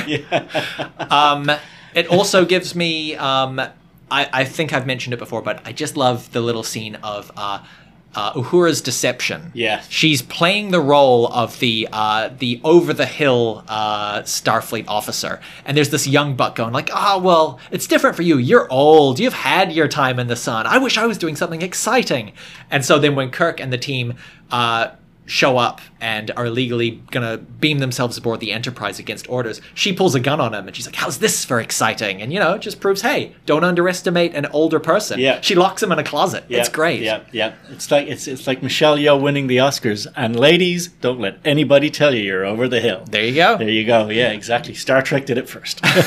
Sure, yeah. Star Trek gave an Oscar to a woman first. The villain in this one is not the strongest, but still fun. Are you kidding me? It's Christopher Lloyd as a Klingon. That's the thing, is that sentence is fun. Yeah. I think he's got a strange voice for a Klingon. Okay. And he's not the most compelling because he's just a random Klingon officer who's chasing glory. He's like, hey, if I can bring down the Enterprise and retrieve the Genesis device, I'm going to be hot shit in the Empire. Good enough. You know what I mean? Also, I think that this is the first sort of portrayal of the Klingons as we know them. Wearing those uniforms and having that sort of ridge on their head. They are in the motion picture. They're in the motion picture, but They don't look exactly They look the a little same. different, and they don't really do anything. They don't speak or anything like that. This is the first time there's a Klingon who looks like this. He's got the beard, he's got the hair, and he's talking about honor. Right. He's obsessed with honor. He's the first one. Fair enough. So, a lot of ice was broken. I can see that. in the Klingon lore with the Christopher Lloyd character. True. Another great moment in the film is they realize that the Enterprise crew realize they are overwhelmed. The Klingons are going to take the ship, so they beam down to the Genesis planet and set off a self-destruct countdown. The Klingons beam aboard. They're hearing the computer voice say something, and they don't speak English. When they do translate it, they hear the voice going 5, 4, 3, and the commander crew, get out of there! It blows up. You see you see the ship in a flaming wreck heading towards the planet, and Kirk and the team looking on. He goes, "My God, Bones, what have I done?" Oh, yeah. "What you always do, turn death into a fighting chance at life." Yeah. It's a great scene. It's great, yeah. And again, similar to Leonard Nimoy's death in Spock's death in Wrath of Khan. The reason that it feels momentous to see the Enterprise going down at last is because in the public's imagination, you've been following this ship since the 60s, through the entire TV show, in reruns through the 70s. It finally came back in the movies, and they say it's the same ship, just retrofitted. It's got a refit, and it's finally destroyed. It's sad to see that ship go down. Yeah. It's another thing that And you new see movies... it in Kirk, like he's like, he's gutted. He loves his ship. They made a really good point about that on, I think it was Red Letter Media. Oh, yeah. How Captain Kirk loved his ship and was really sad when you see it go down. But Picard, he doesn't care. It's just his ship is just his ship. And he's way more cold when his Enterprise finally gets destroyed. He just shrugs and goes, "Oh well, yeah, that's the way it goes." Yeah. And I think that's really nice. The sort of the difference in the two characters of the captains. Like the two first captains that we knew. The way that that they characterize Kirk in Generations, which isn't my favorite, but as I mentioned, in the original series, he's really like a lovelorn sort of guy. He wants to be in a relationship, and in Generations, it's him grappling with the fact that he never got married. He doesn't have a real family. He has his crew, but, he does regret that he didn't have this other life.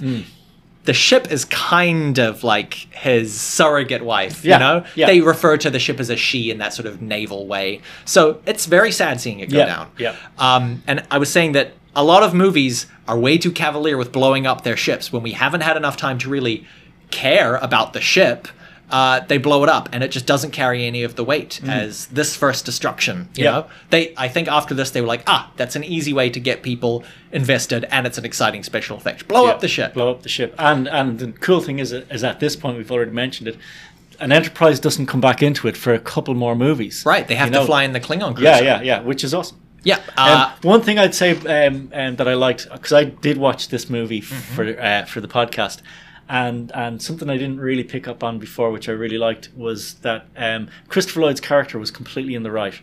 He points out, like, because Kirk is like, I think he's killed his son or something like this at this point. He's real pissed off at him, and Christopher Lloyd's just like, you're outside, you're at a forbidden planet, which the Federation have told you not to be, in a stolen ship, looking for a weapon of mass destruction made by the Federation. What, like, this is an absolute act of war. You're not wrong. And I'm coming after you for it. And it's like, wow, I love that.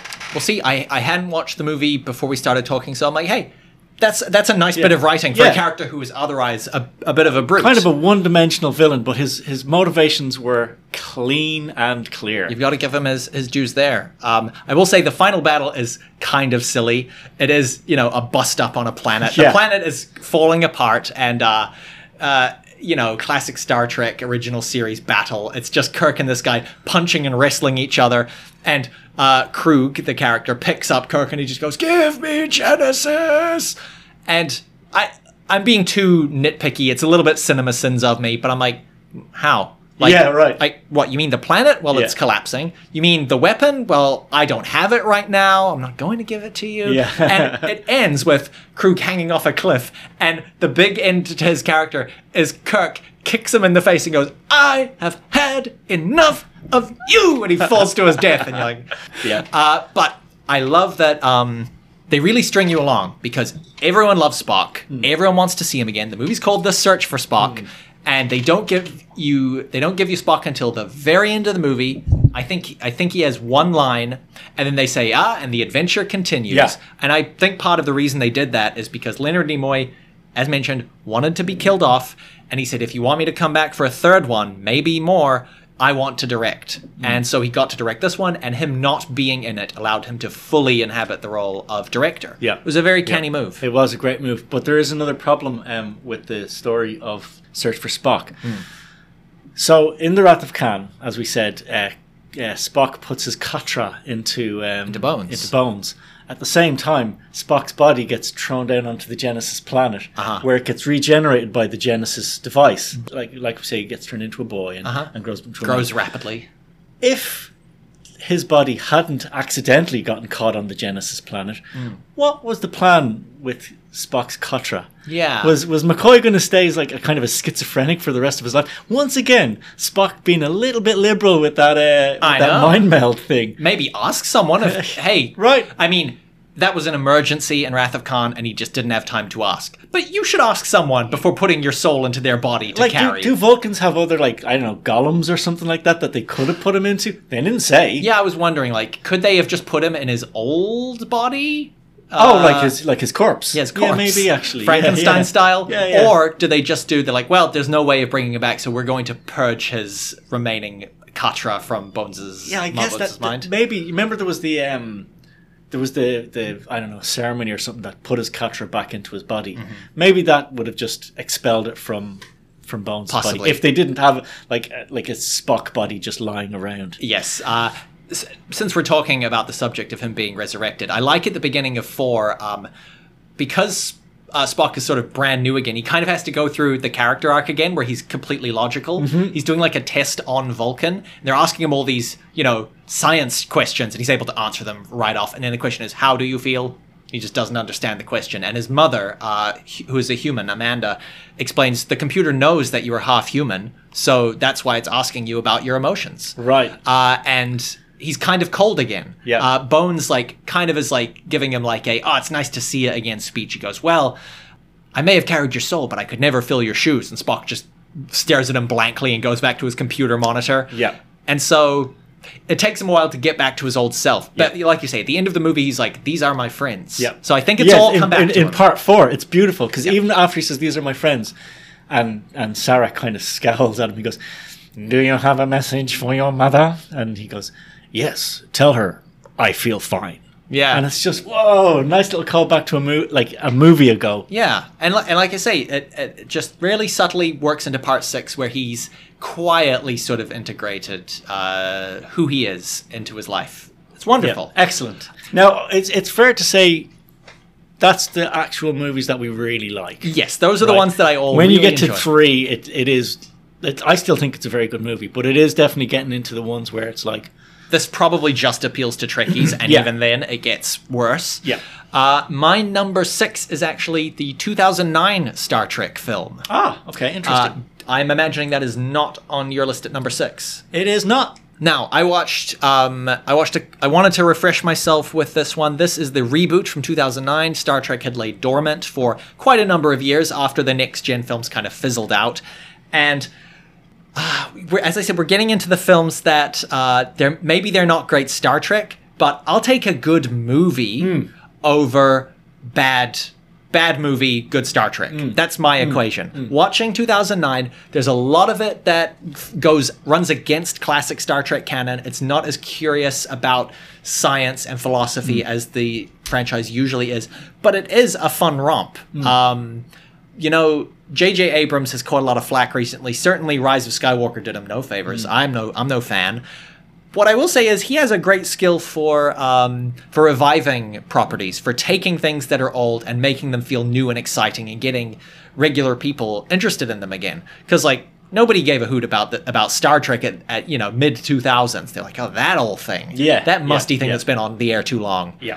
And this 2009 film, it's fast, it's fun. I think another smart thing he did was he hired really hot actors to be in it. Right. It's not just for nerds. There are hot people in this. Yeah. Star Trek should be hot. There's often an undercurrent of repressed sexuality to Star Trek because it was a family show on TV. But Roddenberry wanted the show to be a really sexually liberal future. Yeah. When the worst looking person on your film, the least attractive, I should say, is Simon Pegg, you're like, that's a decent gradient. Yeah. You know what I mean? Yeah. It throws all the rules out the window. One example is the fact that Jim Kirk, young Jim Kirk, is on his motorcycle looking up at the Enterprise being built on Earth. It's a beautiful shot. But it's a great shot. However, yes, like I've said about First Contact, cinematically it works. It's him looking at his destiny. But as we all know in Star Trek canon, starships are built in space, in dockyards over Mars, I believe.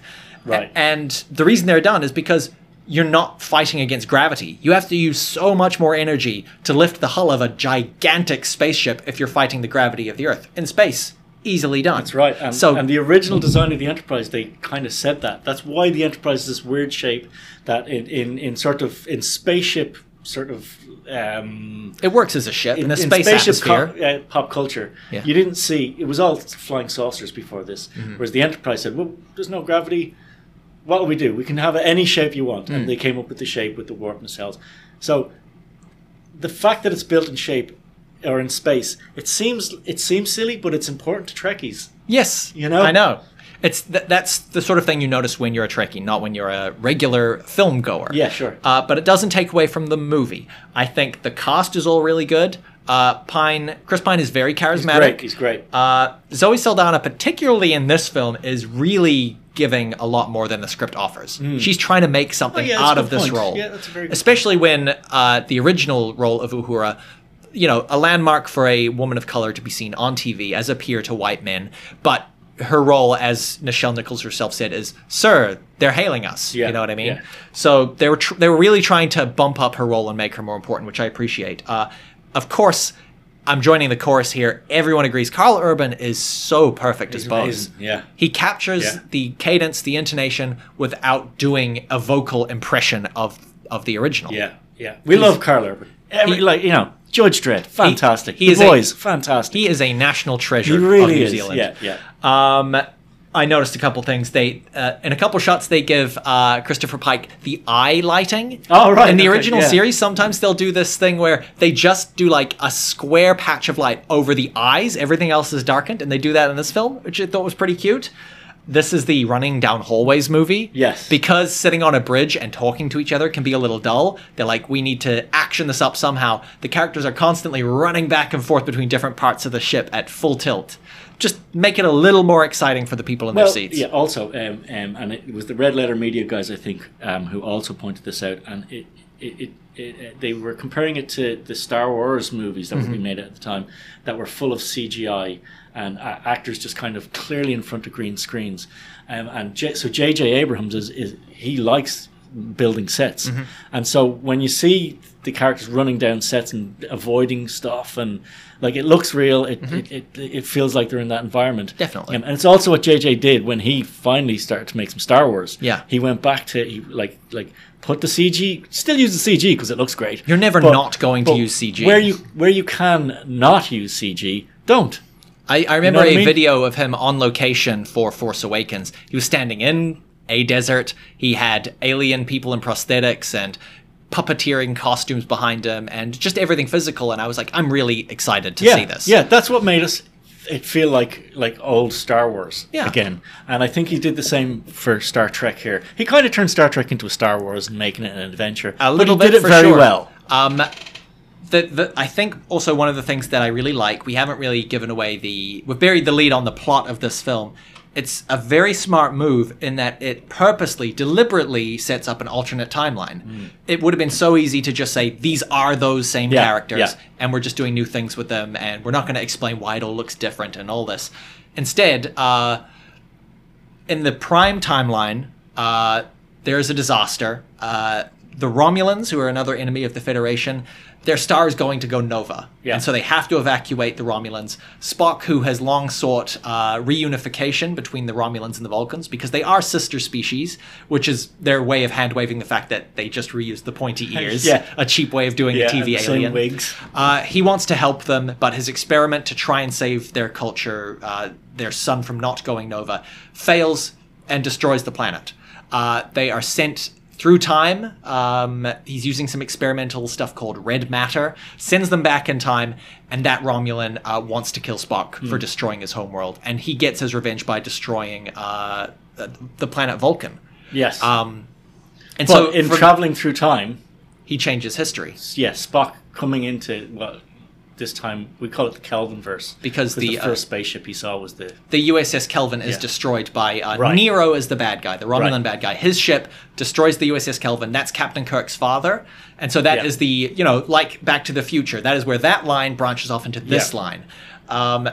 It's a really nice way to be like, okay, we can have new adventures and it doesn't change any of the canon, which we Trekkies are very precious about. Look, honestly, I appreciated it at Yeah. the time. I was like, oh, look, they've explained why they all look different. That's nice. Yeah. You know? And another exciting turn to see old Spock back. That's right. Leonard Nimoy comes back, and we haven't seen him as Spock since reunification in The Next Generation, maybe? Probably, yeah. And Yeah. he said the reason that he came back is this was the first time that a director, a creative team had come to him and said, we won't do this movie without you. So he right. felt really important to the Wow. production. It wasn't just, say the line, arch your eyebrow and say fascinating. Yeah, you know? right, They're yeah. like, we want you to be, you are the center of this film. Yeah. And without you, we'll have to do a completely different movie. Yeah. So And it works. I really enjoy it. Yeah. And the action is all really good. JJ knows how to direct some exciting action. The scene where they have to dive off the ship, land on the big mining device that is causing the seismic activity that's going to destroy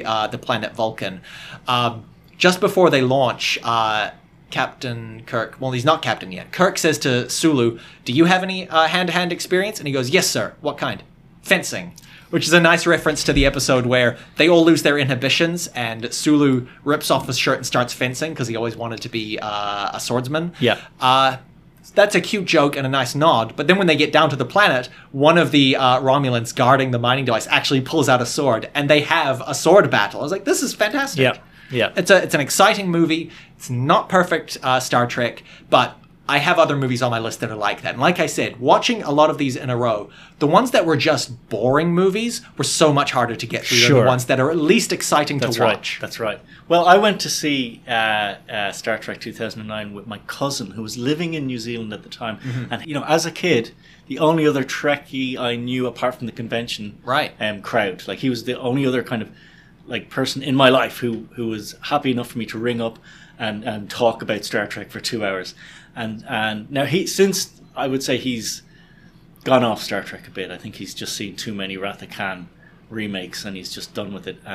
But when we watched this, we were like, hey, this is good. Star Trek feels invigorated again. And when the lights came up, and we were just sitting talking about it, and there was an old couple in front of us, and they were a couple of old Trekkies as well. No kidding. And it was lovely because we kind of just started talking with them, and everybody was very happy with the movie, and we kind of felt we got vibes of the old convention days of just like meeting a bunch of Like-minded old people. nerds who also like Star Trek, you know. Mm-hmm. So that was nice. I do have very fond feelings for the 2009 Me too. Kelvinverse remake. This next one, number 7 on my list, is the only one that I'm not entirely sure if it belongs in this spot or just above 2009.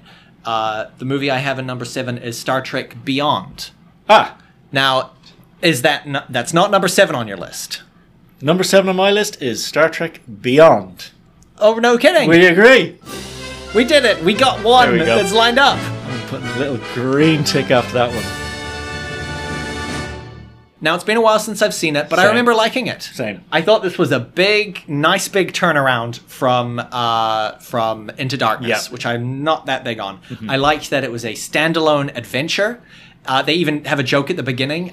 Our adventures are beginning to feel a little episodic. Yeah. But honestly, that's what I really wanted. I didn't want fan service. I just wanted them to do some original adventure with this crew who I like. Yeah. They're trapped on a hostile planet. They have to use their resourcefulness. Trapping Spock and Bones who don't get along together. Like I say, having opposites stranded together can be a lot of fun for your character.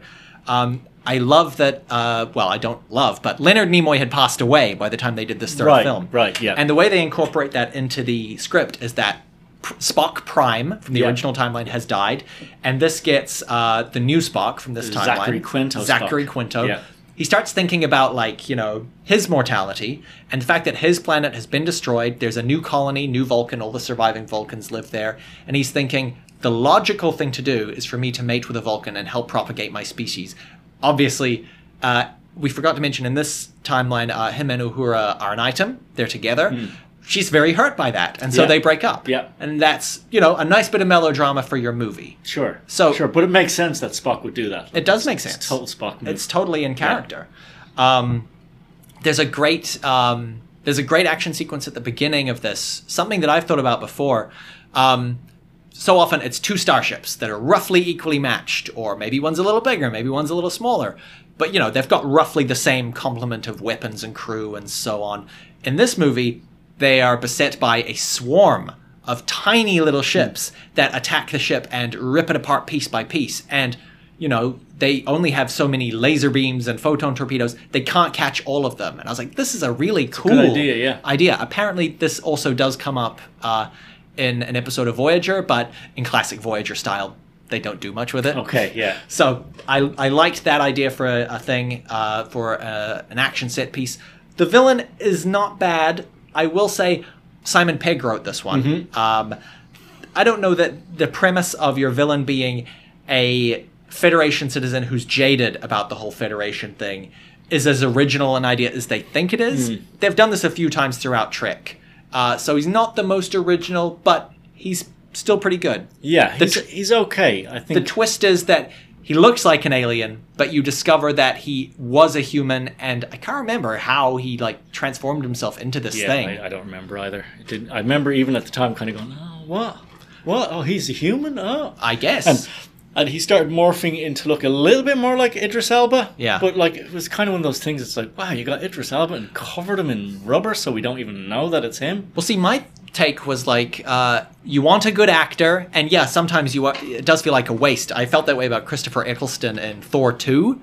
Great actor. You'd never know him under all that alien makeup. Christopher Eccleston. He was the ninth he's a Bond. Doctor. Oh, yeah, Doctor, yeah. Yeah. And he was in Thor. Yeah, you don't even know, because he was the leader of the Dark Elves, fan favorite character.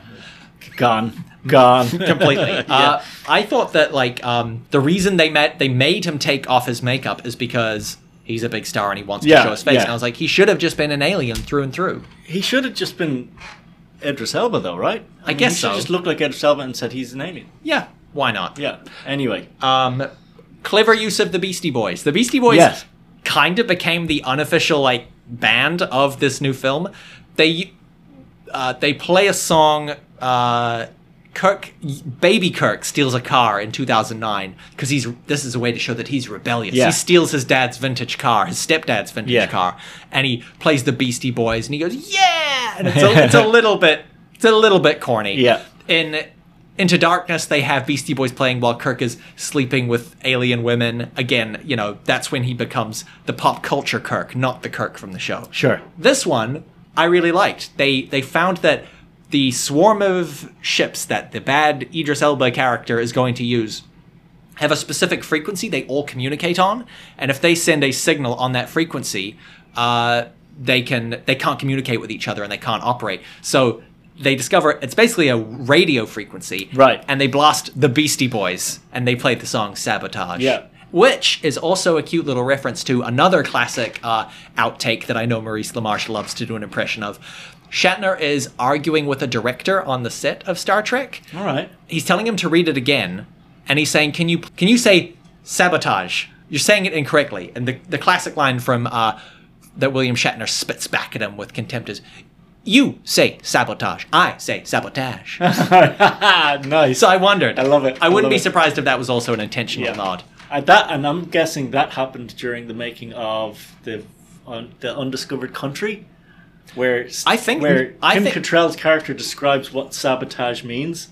I think I believe it happened on the set of the original series. Oh, really? So I'm almost wondering All right. if that line from Undiscovered Country is also a reference to that little incident. Yeah, you must be right. Because she does actually, say yeah. it in a funny way, very, very clinical. Sabotage. Yeah, because she said something like a sabot is like a jandal that workers used to throw into the machines to make the machines break. I see, and You that's know, how we get and the that's word. where we get sabotage. Uh-huh. Right. Yeah. Anyway. Did you have any more thoughts to share on Beyond? Because you watched it. Did you? No, I didn't watch Beyond, but of the Kelvin verse, it's my favorite. Okay, well, there you go. I like that this Kelvin verse has brought contemporary music into Star Trek. Sure. And I'll tell you why, it's something I used to do anyway. Like when you've watched all the Star Treks and you don't need to watch the plot anymore. You just want to watch the visuals. I would often put on music and just have Star Trek on in the background. And I kind of feel that's what they're doing. They're just saying, here's some Star Trek spaceships and the Beastie Boys, you know. They do need to find ways to make Star Trek cool and interesting to the youth. Yeah. So I liked it for that. So. This was the movie that I wasn't sure if it should be above or behind 2009. Well, that's it. I mean, I put it above because, well, the rules were what would I rather watch? Yep. And though I like both of those movies, I would probably rather watch Beyond. Maybe it's because I've seen it a little less. Sure. I don't know. Maybe. Who knows? Number 8 on my list. Okay. This one I think is going to surprise you. Okay. I put my number 8 as Star Trek V, The Final Frontier. Okay, I'm getting out my green pen because I put down Star No Trek way! V, The Final Frontier. I really thought this one was going to be a surprise. Because Right. Star Trek V is not well regarded. No. And admittedly, we are now into the section of films that we are not great films. Yeah, you're not going to go to bat for these, really, are you? No, I'm not defending it. But what I did find watching it again was, maybe for the second time ever, Right. is, yeah, it's kind of dumb and kind of goofy, but I found it very charming. Right. And it was never boring. Right. It moved from one thing to another. Something was always happening to keep my interest, whereas there are plenty of films further down the list that could not do even that.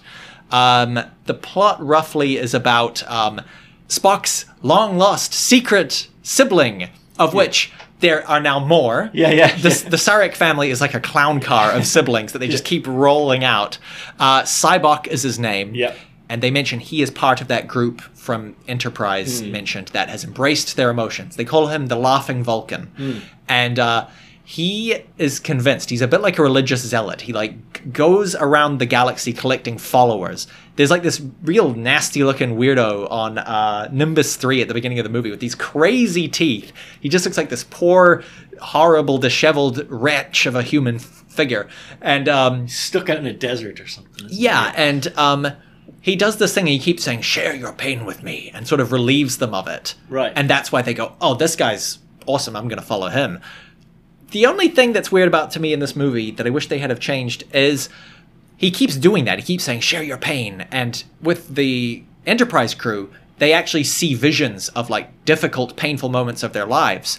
But they never really explain how or why he's doing this. And am I wrong? Even McCoy begins to go like, this guy's on the level. We should follow him. Right, yeah. The only thing that they needed to do was have him do a mind meld. And that explains how he does it. Yeah, right. He looks into your mind, he sees the most painful moment of your life and forgives you, relieves you of it. Yeah. That's all they needed to do. Yeah. So his plan is he needs a starship.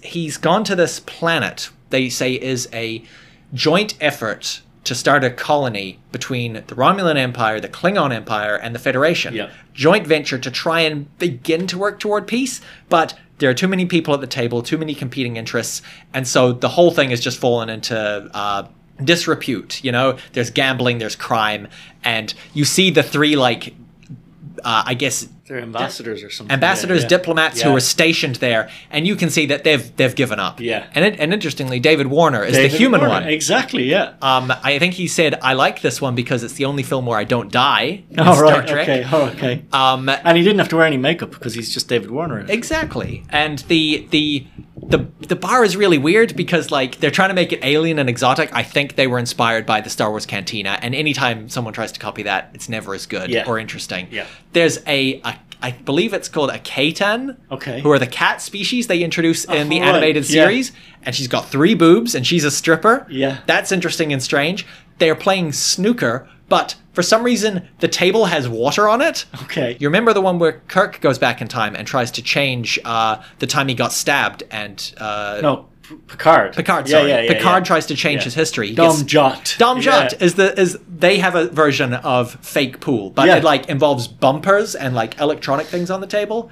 Should have been Dom Jot. Dom Jot must have come after I think so. Water pool table. Yes, exactly. Oh my goodness. Sybok shows up on this planet. He holds it to ransom with his followers, knowing that a Federation starship will show up. He wants to commandeer it and take it to the center of the galaxy where he believes that's where God is. He's a religious zealot. That's right. He does it because he thinks it's going to be great for everyone. You know, we're all going to discover we're all going to find God. We're literally going to find him. That's Yeah. where he is, which is like kind of interesting Yeah. that like he's not just a dude after revenge. Yeah, the most tired that's thing true, in the world. actually, He's yeah. like, Yeah. I'm trying to help people, which I think is very neat. Yeah, and this movie's definitely on the cheaper end of Star Trek films, Sure, which sure. is But it still looks pretty good, though.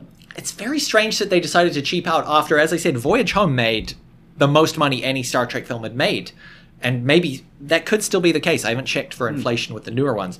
But, like, people have pointed out that the monitors on this film, rather than be, the way they would normally do it is they'd have an insert after the fact, an optical effect to put film inside that space. Sure. You can actually see the scan lines of it being a TV Yeah, that they right. filmed. Yeah, And you go, yeah. that's taking me out of it a little Yeah, bit. yeah. They do this a lot anyway, but I noticed that they reused the big lovely space station. I think it's Regular One Yeah. from Wrath of Khan. Yep. They just reused That that. gets used so much, yeah. They reuse a lot of shots. A very strange subplot in this film that they just kind of throw, bring in out of nowhere. Uhura and Scotty seem to be an item in this That's right. film. Yeah, they're a bit cozy. She's he's like, oh, I've been working real hard last. I had to miss our dinner. And she goes, I bought it for you. And she's bought like ration packs. He's like, oh, Lassie, you're so understanding. And Yeah. you're like, I guess, I mean, they spend a lot of time together.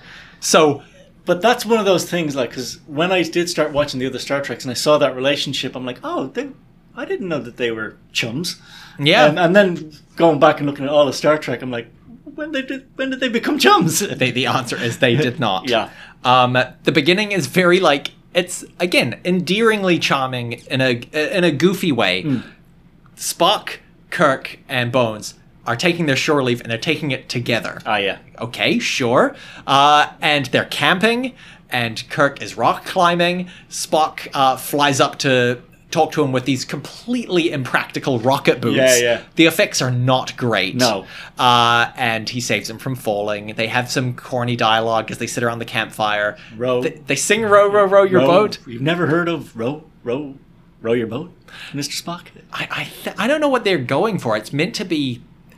I don't know if it's meant It's to a be bonding scene, right? Yeah, it's bonding, I Yeah, guess. It yeah. doesn't feel very poignant. It's just like I'm watching three old men sing "Row, row, row Yeah. your boat."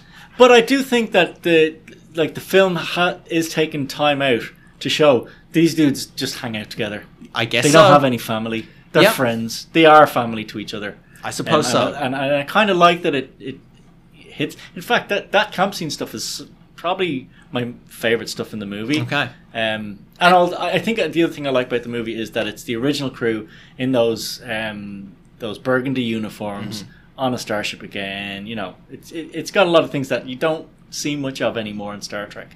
Yeah. The scene ends with I noted a Little House on the Prairie gag. Do you know that TV show? Yeah. It ends with all the family saying goodnight to each Yeah. other. It ends good night Bones. All right. Good night Spock. Good night Kirk. Good night Spock. And so on. Good night, John Boy. Yeah. Who's John Boy? There's a lot of gags in this movie. There are these Klingons who are just hanging about in space. They've got nothing to do. They're probably patrolling the neutral zone or something. And they're just blasting space garbage. And one of the pieces of space garbage you see is the Pioneer 10 probe. This probe I recognized, I didn't know it by name, but I knew it on sight because it has this gold plaque with like, it's sort of like Da Vinci's Vitruvian Man. yeah. And like, here's the scale of us to the Earth. Quite famous. And they just shoot it and blow it up because they're Right. bored and Yeah, they're shooting space garbage. Nice. The climax of the movie is quite famous. This is a thing that bothers me sometimes. There are a number of things that bother me. This is one of the more egregious. Enterprise, you're the only ship in the region type things. They use that a lot. And this can't be the most egregious because there are ones where they are right by Earth. Right. The heart of the Federation, and they're saying, you're the only ship nearby. I'm like, that cannot be true. Also, it ends with, there's this big cloud in the center of the galaxy, and they say, nobody's ever dared to go in. Anyone who goes in doesn't come back. And Sybok has taken control of the ship. He's holding them hostage, and he says, I command you to go through it. And they do, and it takes about 2 minutes, and they're Yeah. through it. And I'm like, there was nothing there. Yeah. You're telling me that these scientists wouldn't have dared ever go through this cloud. Yeah. Humans who define themselves as explorers. Yes. Like that is the actual goal of Starfleet is for nothing but to explore. Absolutely. and in the center of the galaxy they just didn't bother. Yeah. And it only took them 5 minutes to get there. Doesn't every nebula interfere with their sensors? That's what happens in Wrath of Khan. Right, yeah, but they go in. Yeah.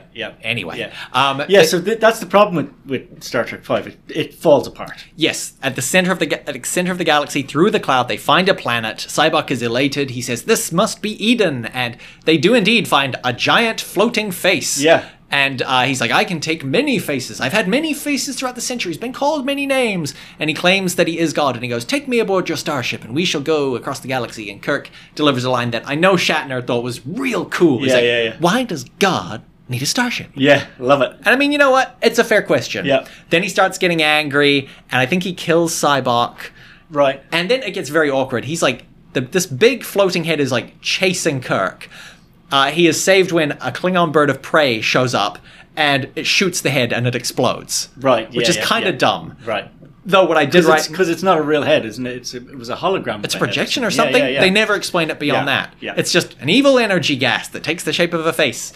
I do like that the Klingons are sticking to their tradition of killing God on sight. Right. Because they mention in one episode, Worf says, Klingons have no gods. We slew them millennia ago because they were more trouble than they were worth. Nice. That tracks. Tidy, yeah. Also, perhaps the most romantic reunion for Kirk and Spock. At the end of this film, when they are reunited on the ship, as Kirk often does, he softly says, "Spock!"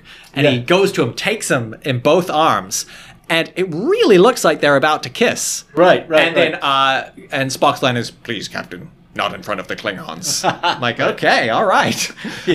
And the end of the film, because the ambassadors, including David Warner from Romulus, Klingon Empire, and Federation, are standing aboard a ship, and one of them says, "Never thought I'd be drinking with a Klingon," which nicely foreshadows the plot of the next film, That's right, where they make peace. Yep. So, Yep. Star Trek Yep. V, a little bit goofy, but entertaining goofy. Definitely. So, yeah. Definitely not one of the worst. Well, one of the lesser ones, but yeah, I enjoy it. What have you got next? number 9 on my list is Star Trek The Motion Picture. Okay. All right. Not number 9 on yours? Not number 9 on mine. The subtitle I have right next to the motion picture is, I watched this only a few days ago, Boring but Beautiful. Yeah. An astonishingly beautiful score. The visual effects are all really cool and imaginative and have this huge scope to them. Rather than try and compete with Star Wars, which had just come out, and in some ways did give people at Paramount the confidence that, hey, space movies are in. The creative team said, rather than try and do Star Wars, which is an action-adventure, fast-moving, gung-ho swashbuckler, let's try and do something headier. And I think really what they were going for was 2001: A Space Odyssey. It's big, it's operatic, it's dealing in very existential ideas. They really wanted it to be an event, and the score reflects that. Those Jerry Goldsmith, those big ambitions, that great Klingon score. Which, by the way, did you catch in the most recent episode of Picard? Yeah, they dropped that. Oh fuck, man, did I love that? While Worf was using his battle. As soon as Worf's face comes into shot, and they've done it differently. Like it was like bomb, bomb, bomb. Like they really like used their big tom-tom drums to do the Klingon score, and it was just like, fuck, that's a hero moment. Yeah, that is what we watch Star Trek for. And we can't forget, of course, this movie, the motion picture, gave us the theme that became Next Generation's theme, which is one of the best. Yeah, it gets me in a great. Still my favorite. I love it. I hum it all the time. Yeah. Let's see. Do you want to know where I put it? Sure. Where did you put it on? I put the Star Trek, the motion picture, at my... I don't even have to look it up. It's my number 1. You're kidding me. It's my number 1. But this surprises me. The reason is, the brief was, what do I want to watch? Like, what would I want to watch if I was going to watch a Star Trek movie? And the thing about the motion picture is, there's a couple of things. The big reason is that they just brought out a 4K ultra high definition version of it. Right? This is not the first time this has happened. They also did that again in 2001, but they just used the old print. Right? So they just sort of remastered the old print because famously this movie was rushed. The special effects were done by 2001 special effects master Douglas Trumbull. Also, John Dykstra, who had just been fired off of Star Wars. Right? So like you get two mammoths of like special effects pioneers, and they gave them 7 months to complete the shots. Interesting. So it didn't get completed properly. The director, Nicholas Myers, I think. Yes, who had mostly done like film musicals. Right. Okay. All right. Well, he felt that he was rushed, so he never thought that it was really the movie that he wanted to make. So just recently, they've brought it out again. They've taken the original camera negatives and they've rescanned them. So like it looks sharp. Yep. They've regraded the color so that it's not as cold. It was never supposed to be that cold looking. The skin tones are now kind of coming out again. Interesting. And apparently it looks gorgeous. They've also redone the sound completely. Right? All these elements that were rushed, whatever it was, 40 years ago. You can definitely tell there are some shots that you can tell they put all of their focus on, and it's a beautiful, beautiful shot. Like, I think of the when they're traveling inside V'ger, this great space entity, there's basically what looks like a camera aperture, like you would see at the beginning of James Bond. Right. You know, those curved blades that sort of come together to a point.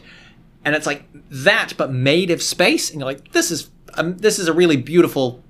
This is just a beautiful visual effect. Yeah. But then there are others. Someone pointed out there's one shot where the Enterprise has landed on the surface, and there's one shot where you're seeing like a side view of the landed Enterprise, the saucer section, and it looks really flat, very bad. Right. There are a couple of matte paintings on Vulcan, which are, you know, creative and interesting, but really obviously stand out as matte paintings. I said, yes, Vulcan as seen in Heavy Metal magazine. Right, yeah, I know it does, isn't it?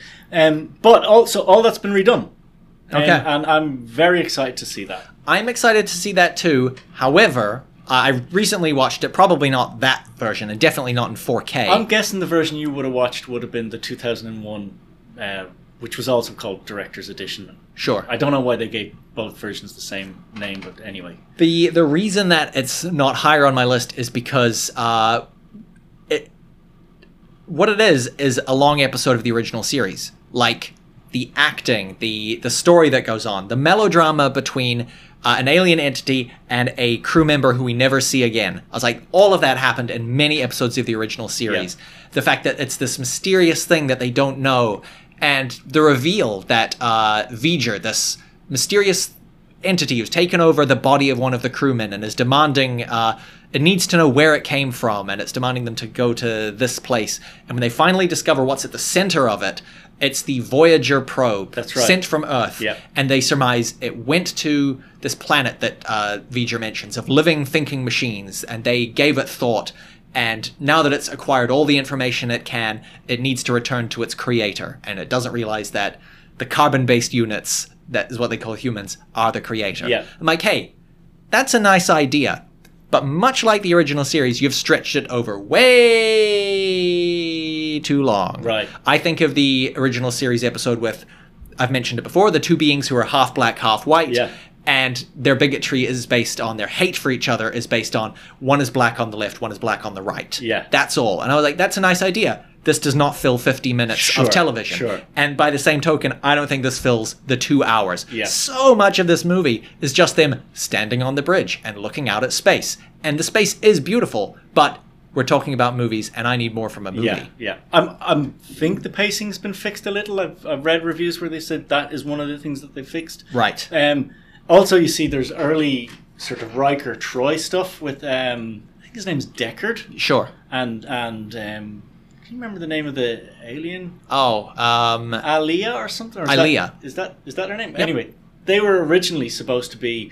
They were going to reboot Star Trek as a TV show. Right. And that's when they started writing... It was called... Star Trek Phase 2. Phase 2, that's what it was. And they started writing the Riker, or the Deckard, Alia story. Mm-hmm. And when you see them meet on the bridge, right? And then you cut to Encounter at Farpoint and you see Riker and Troy meeting on the bridge, it's the same scene. I can see that, yeah. Right? Like these kind of ex-lovers kind of being a bit awkward, still have feelings and all this sort of thing.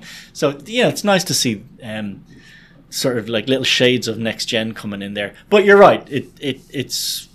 Yeah, the movie definitely has pacing problems. It's very slow. There's even a scene in an already slow film. There's a scene where they go through a time warp and time slows down. Yeah. And they're talking like this. I'm like, you're gonna put me to sleep. This is interminable. Yeah. I will say the one scene that I think everyone complains is too slow, but I actually think is a really lovely scene is the scene where the shuttle is bringing Captain Kirk to the refitted Enterprise. Right. Now, yes. It's long. It's got this big, beautiful, triumphant score. What I like about it is you actually feel like you are traveling via shuttle to meet the Enterprise because you see the space brackets holding the ship and you're traveling closer. Then you're going alongside it and you're just getting glimpses of it through the brackets. Then the ship has to do an about face and turn around. The shuttle has to turn around. Then big grand splash of the score as we see the Enterprise from the front.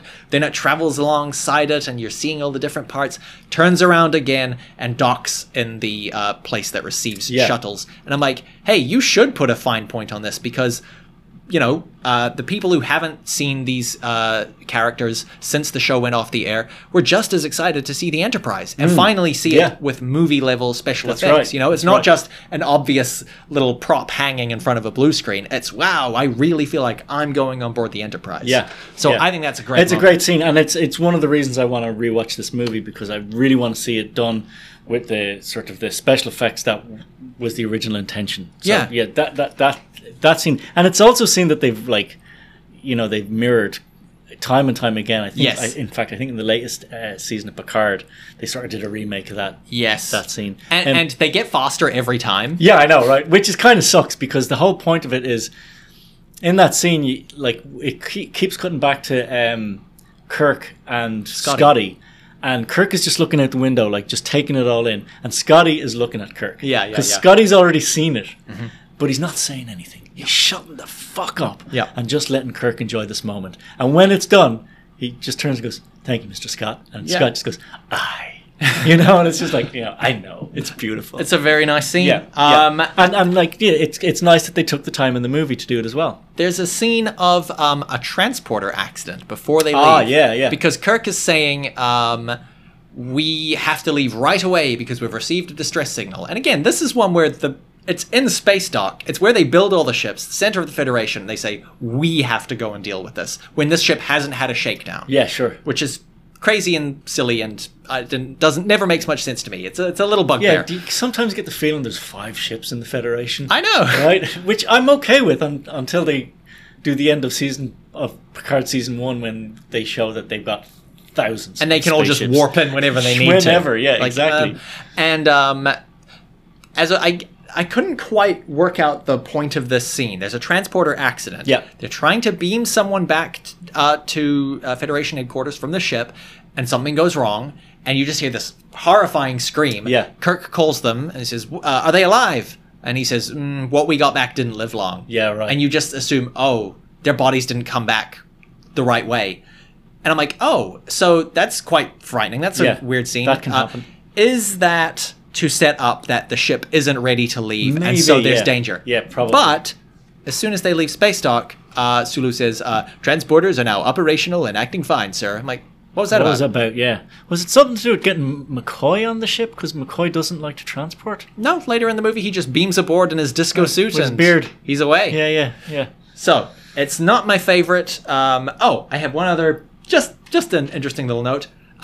They hardly ever have seat belts in Star Trek. Okay, yeah. Now, the ships have what they call inertial dampeners. So that when they're traveling, when they go fast, all the people standing in the ship don't just go, and fly to the back of the room.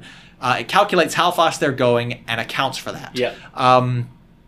In Star Trek, I think it's Into Darkness. It's one of the JJ reboot films. There are these mechanical seat belts that sort of come down over Spock's chest. So it's interesting to see seat belts, period. That did remind me just a little too much of like the way that Marvel films now have costumes and capes that just disappear and reappear at will. Yeah. It's a little too the clean. Nanotech. In this film, the motion picture, what I really liked is the arms of the seat fold down to be like leg clamps as sort of a form of seatbelt. Yeah. I don't know how practical that would be. Maybe you get your legs ripped I off. know, right? But interesting touch. Yeah. They bring back Janice Rand. Yeah. Who was not treated very nicely on set and was dismissed from the show. Admittedly, the show had a lot of characters anyway that they weren't doing anything with. So they let her go, but people have surmised that Roddenberry let her go because... I've heard her account of it. they were having an affair and he wanted to end it. I don't know that they were having an affair and he wanted to end it. I think that what she said is that an executive, right, didn't name him, but it seemed like it was Gene Roddenberry, made a pass at her, locked the door, and when she wasn't, she was like, no, not willing. This is professional. He flew into a rage, right, and then she got fired. Well, all I can say is that's her side of the story. I'm glad she got to tell her story, and I'm glad that things are changing now. I think what happened with her was she got embraced by the Trekkies the fandom in conventions, and it gave her a platform to tell her story. Sure, and Trekkies were like, well, that's not what we stand for. I just finished reading we want her back. A really good book called it's the title that grabs you. I'm Glad My Mom Died. I know it. About Jeanette McCurdy, who was a star of a Nickelodeon sitcom. Yeah, and iCarly. I've never seen these shows. Me neither. But it was really quite a heartbreaker just hearing what it's like having a real hawkish stage mom who is living her dreams through you, being put through the grinder of being a public figure and a celebrity when you never wanted to be. Yeah. And people treating you badly and trying to take advantage of you. Really, really difficult stuff. So right. I'm glad that the Me Too movement has happened. Yeah. And people are now... I think we take the posture of, let's try believing the victim first before we dismiss them out of hand. Whereas in the 70s, with Gene Roddenberry being a creep, they would have just gone, he's the man in charge, we listen to what he says. What can we do? We can't do anything. So glad that's changed. Any final thoughts on Star Trek, the motion picture? No, that's it. Just want to see it. I heard it's beautiful. I heard it sounds great. I want to see it. Fair enough. Yeah. Now, let's get back to our list. This is exciting because we're getting down to, for me, and I imagine you as well, the dregs. Yeah. We're up to number 10 on my list. Okay. What I have is Star Trek Generations. That's yours? No. I had Generations as my number 9. Okay. Right, so we've just flipped, I think, 2009. I have to say, it still bothers me that they just called the movie Star Trek. Right. I hate it when a film series gets a reboot, a new entry, and they just name it after the franchise. Yeah. Because then evermore you have to go to the disambiguation page on the Wikipedia. Do you mean Star Trek the franchise, Star Trek the original show, which was called Star Trek, or the 2009 film? So now we all just call it 2009 Star Trek. That's right. And just give it a little subtitle. Yeah. Star Trek Reborn. Yeah. Whatever. Right. Yeah, I know. There's lots of sort of sort of tropey names that they use, like Star Trek Legacy or whatever. I don't know. Yeah, I was going to go into other movies that like Scream really annoyed me because it was like Scream 1, Scream 2, Scream 3, Scream 4, Scream 6. Yeah, come on now. The only one that's worse is the Fast and the Furious franchise. Okay, yeah. Which is hey, at least they get creative with their subtitles. Fate of the Furious with the 8, and then Fast 9, and then I think the next one's just Fast X because it's 10. Yeah. They're having fun. Scream, it's like they were embarrassed that they were doing a 5th one, and they didn't want people to know. They're like, let's just call it Scream. Just come on. Yeah. Scream V. I know, right? I think giving up on the V is that was a bad idea because Scream VI. They've turned the M at the end of Scream into a VI for Scream 6, and I'm like, yeah, that works. And V, this is weird, but V is a sharp letter. It just seems appropriate for the franchise. Yeah. So, Star Trek Generations. Right, Star Trek Generations. This is probably most famous because it's the movie where Jean-Luc Picard and Captain Kirk meet. Finally. Yeah. Now it begins with Captain Kirk doing a tour of the bridge of the new Enterprise. I believe it. Yeah, it's the Enterprise B. Is it the Enterprise B? I think it is. I thought. Now let me work this out in my mind. So the original Enterprise is the one we see in the TV series. Yeah. It gets refitted in the motion picture. That's Enterprise A. Yeah. It goes down in Star Trek 3. Ah, yeah. Then in Star Trek 4, they're building it. They've rebuilt it. I wonder when it gets refitted. I'm not sure if it is the A. I could always be wrong. Yeah. Well, anyway, they're touring A Enterprise. Yeah. And they've got the captain is the guy from Ferris Bueller's Day Off. Yeah, it's Cameron Fry. Which is actually very good casting because he said, I never saw myself... If I was going to be in a Star Trek thing, I'd be a red shirt. So having me as the captain is the perfect, oh, Captain Kirk, we need you to step in. This guy's not ready. Yeah. Though, again, it's the trope of this ship has just been built. It's obviously in the dry dock. Not everything's ready. There are press aboard the ship, interviewing people. And Roger Ebert pointed this out in his review. He's like, I would hope that in like 200 years, they would have a much better way of lighting people, because what they have is the press have like little hats with a light shooting directly out of it. And it's just really awkwardly, it's like they're shining 5 torches at his face that are moving around. It's terrible. Yeah. Scotty and Chekhov are also there to collect a nice paycheck for doing a cameo. That's right. And yes, Captain Kirk, distress signal. We need someone to take over. It's gotta be you. You're the only ship in the fleet. It's like, yeah, it's the only ship in the universe. According to these films. Yeah. And what they find is a big wave of cloud-like energy. And the Nexus. The Nexus. He runs down to one of the floors to do something to, he has to go down and fix this thing. Yeah, it has to be him. And that part of the ship, the hull is compromised, and as far as anyone can tell, he's been sucked out into space. Yeah, the Nexus hits the ship, the whole side of the ship gets torn off.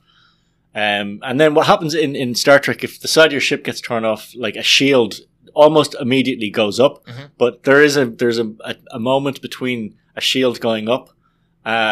So there is like the vacuum of space there, and anything in the room will just get blown straight out. Yeah, and I know that Captain Kirk got blown out. Yeah, and the shields I know can like move around. Like if they're under attack, they'll say shields to the forward hull or whatever. You know, wherever they need to concentrate the shields, that's where they need to go. Yeah. So maybe they weren't there in time. Yeah, that's it. Anyway, what happens is Scotty goes down, sees the big hole in the side of the ship, and who was down here? It was Jim. Yeah. And he's gone. And then we flash forward to the death of Jim Kirk. The apparent death of Jim Kirk. Yeah. Quite unceremonious. But none of us believed it. Like when you're like I saw it when it came out. So I never saw the trailers or anything, but surely they were selling this movie as it's Kirk and Picard together at last. Well, we'd seen pictures of Kirk and Picard together. So when fake death happens, you just kind of go, oh, well, that's not going to happen.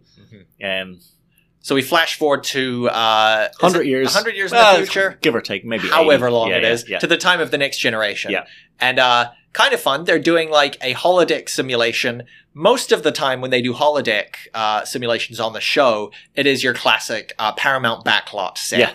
Like, we're doing Sherlock Holmes. Here's our Victorian London set. And I thought, that's a much more elegant way to employ those backdrops rather than we're going to a planet where they once read a book about Victorian London and decided that's what we're all about.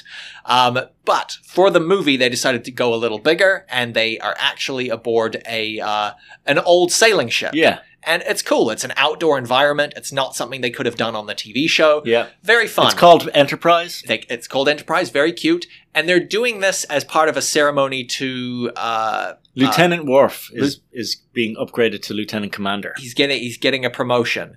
I will say I thought it was a little bit uncomfortable that, like, they bring him out of the brig in, like, what look like chains and sort of slave garb. Yeah, in a galleon. This is one of your few black characters on the show. I don't know about this. But Geordie's there. He says it's okay. Yeah, I guess so. It's kind of like it's just a little game they're playing. Yeah. Where they're like, you are accused of being an excellent officer. So he gets promoted. He's made to walk the plank.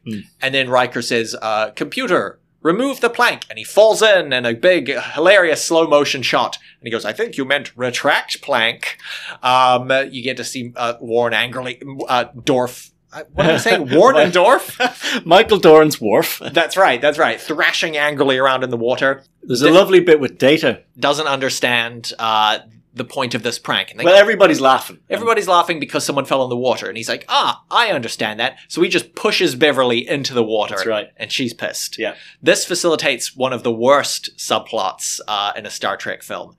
Because he is embarrassed that he pushed Beverly in the water and she's mad. Which, by the way, there's no scene afterwards where she's, treating him angrily, huffy with him, and he doesn't understand, I've really upset my friend. Because he pushed her in the water and was told, not funny, Data, he decides, I am finally putting in the emotion chip. Right. In season 7, I believe, he discovers an emotion chip that his creator built specifically for him. Yeah. But in the TV show, it makes the much more artful choice, I think, of like, someday, I'm not ready for it yet. Yeah. And then I just thought that the inciting incident that makes him decide to finally pull the trigger on this was a little arbitrary. Right. Shouldn't it have been something more emotional? Shouldn't it have been something like that he really couldn't understand, other than just my friends kind of miffed at me because I pushed them in the pool? Yeah. You know? Yeah. It does seem a little. He's been a bit. I don't know, fickle. Yeah. So flimsy already. But then as soon as he puts it in, they let Brent Spiner, his comedy stylings out of the bag, and boy, oh boy, do I not like that. Yeah. He's so annoying. Data, not funny. No, really. He's never funny in this movie. He's doing horrible little voices. He's laughing at every terrible joke he makes. It's so unpleasant. He's like, at one point, I remember he says, like, I guess you could say I have a magnetic personality. That's right. That's right. I hate this guy. Yeah. Here's the thing I don't understand is Data has been like this like soft-spoken, quiet, sort of innocent, childlike character throughout the whole series. And then the second he gets emotions, he stops acting like himself at all. He's not just Data, but now he experiences feelings.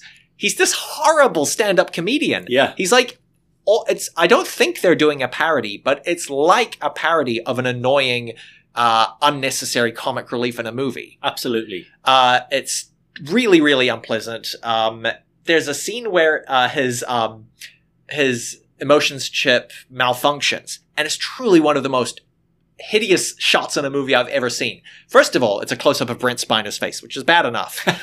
He's laughing and grinning at one of his stupid jokes. Everything in this movie, for some reason, has this, like, yellow filter over it. Yeah. It's real gross. And then something goes wrong with the chip, and, like, the veins in his forehead start bulging, and he's grimacing, and he falls over flat. Horrible shot. Just awful to look at. And we learn that the emotion chip has been fused to his positronic brain, and he can't remove it now. Yeah. There's a bit of drama with him and Picard, where he says, I don't want these emotions. And Picard tells him, we all have to learn how to integrate emotions into our lives. Pretty simple.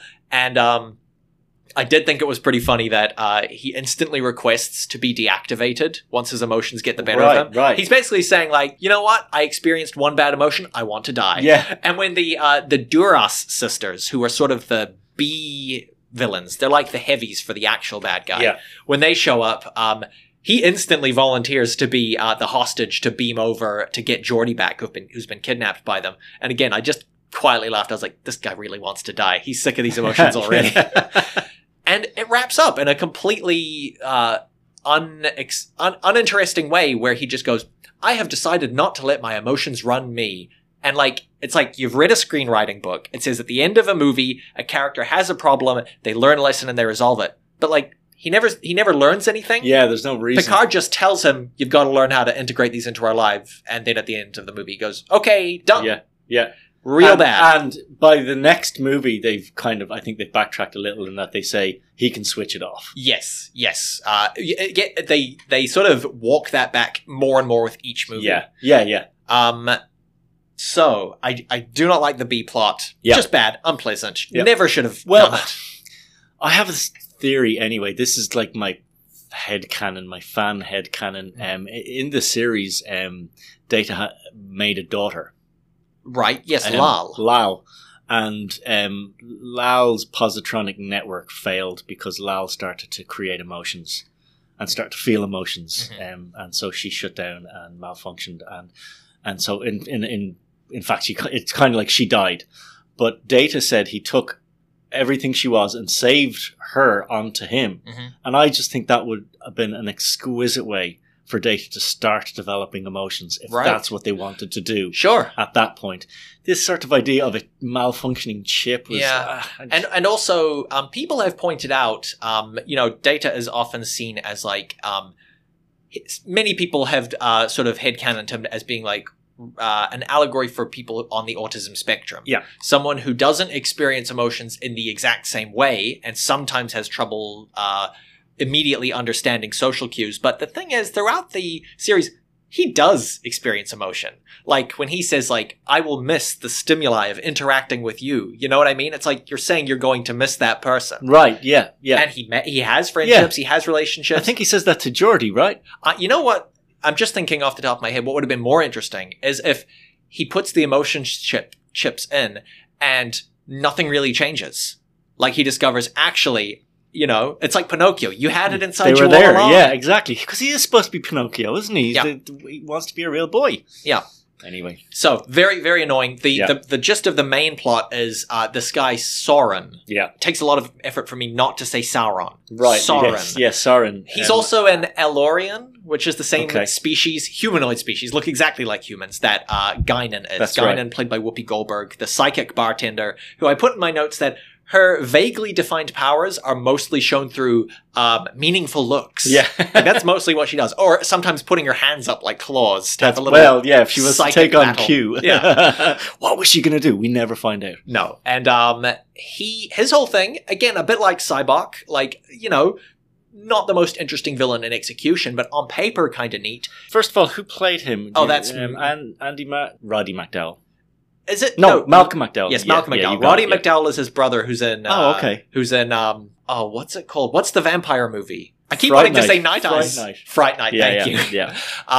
Yes, Yes, Malcolm McDowell. Malcolm And McDowell. So he's great. Like, you get Malcolm McDowell to be a villain. he's fun. The thing about Malcolm McDowell is, if he pops up in any movie, I'm like, this is going to be just okay. Right, yeah, No, yeah. nothing to do with him, It's but he like- just has a pattern. Well, that's the thing. He's a B movie actor, you know what I mean? Sure. And it's, you know, I mean, let's face it, Star Trek is just a B movie that just got a budget. Yes. So it's kind of nice that they bring in sort of B actors like that. Sure. And yeah, he's good. His thing is that he wants to get back to the Nexus, which is this cloud of space stuff moving through the universe.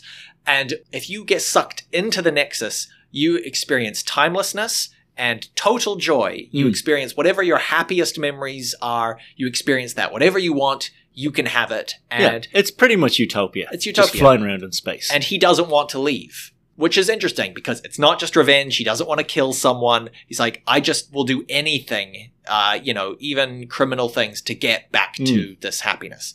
Where it begins to fall apart is in the final act where he has a weapon that will destroy a star, and it does this in about 10 seconds. Again, this is Star Trek foregoing the science groundedness that it was known for and just going, whatever needs to happen in a movie. If you launch a rocket from a planet to the sun, That's going to take a few days. it's going to take a while. Yeah. Instead, it takes about 10 seconds. Yeah. And somehow turning off the sun is going to affect gravity and cause the Nexus to change course and come down, I guess, into the atmosphere of this planet and pick him up. Yeah. It's just kind of crazy that he's standing on a mountain on this planet that happens to look like Southern California, and it's going to pick him up from that exact spot. Yeah. It's but too... Also, it's so convoluted. Like, blow up a sun to make the Nexus move so that it comes into the path of the planet you're standing on.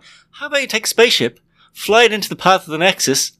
Done. Steal one shuttle. Yeah. You know? Yeah. They're not going to...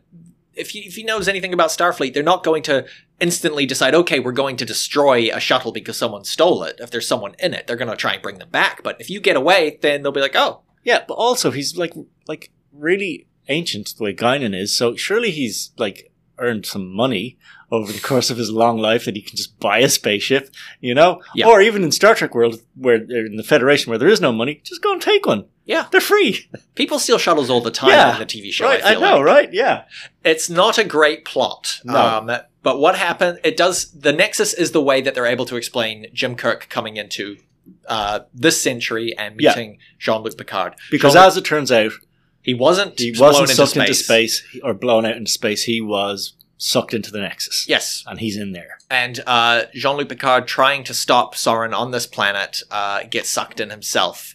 And at first he experiences quite an eerie... It made me think of the way it's shot. It's very it's a Christmas scene, and he's imagining the family that he never had. Yeah. It looks like Eyes Wide Shut. Right. There's something very sinister about this Christmas. And then it's sort of like a dream where it can flash through different scenes. You know, 1 minute you're in this Christmas home, next minute you're outside somewhere else. Yeah. And he runs into Captain Kirk, who is reliving his dream of he never got married, and he is disappointed by that fact. And so he's in the home where, in his real life, he told his girlfriend, I'm going back to Starfleet. That's right. And this, From his point of view as well, he has just arrived in the Nexus. Yes. Even though it was 100 years ago from our point of view, Like for him, everybody or he was supposed to arrive in the Nexus at the same time. So he's just got there. Yeah, time is weird and dilates differently. And this time I'm going to tell that girl I'm going to marry her. That's right. There's a girl upstairs. He's making eggs. Yes. And you know what I was thinking about is they say some name. It's like Rebecca or something. Okay. And I said, hey, why wouldn't it have been Dr. Carol Marcus? All right. Because she was a long-time relationship. Things ended badly. She was the mother of his child who was killed. Surely that would be the relationship. He's like, I want to do this differently and I want to raise my son. And you never see the girl. Like when they walk upstairs, suddenly they're somewhere else in the dream world. So why not just name drop Carol Marcus? Yeah, I know, right? Seemed odd. It's one of those things where you kind of feel that they don't watch their own stuff. Yes. Like the writers. And like, I don't get it. I'm like, if you're an audience member and they say Carol instead of Rebecca, what? Who cares? No, it doesn't matter. Yeah. We have to talk about the Jean-Luc Picard shaped elephant in the room, right? Which is this is where they really began to change who he is. Absolutely, and it's something that actually frustrates me a lot. We're going to talk probably in the next generation segment a little bit about the episode Best of Both Worlds, but on par with that episode for me is the episode that comes immediately after. They've had this big harrowing experience and they all have some shore leave and they need to repair the ship.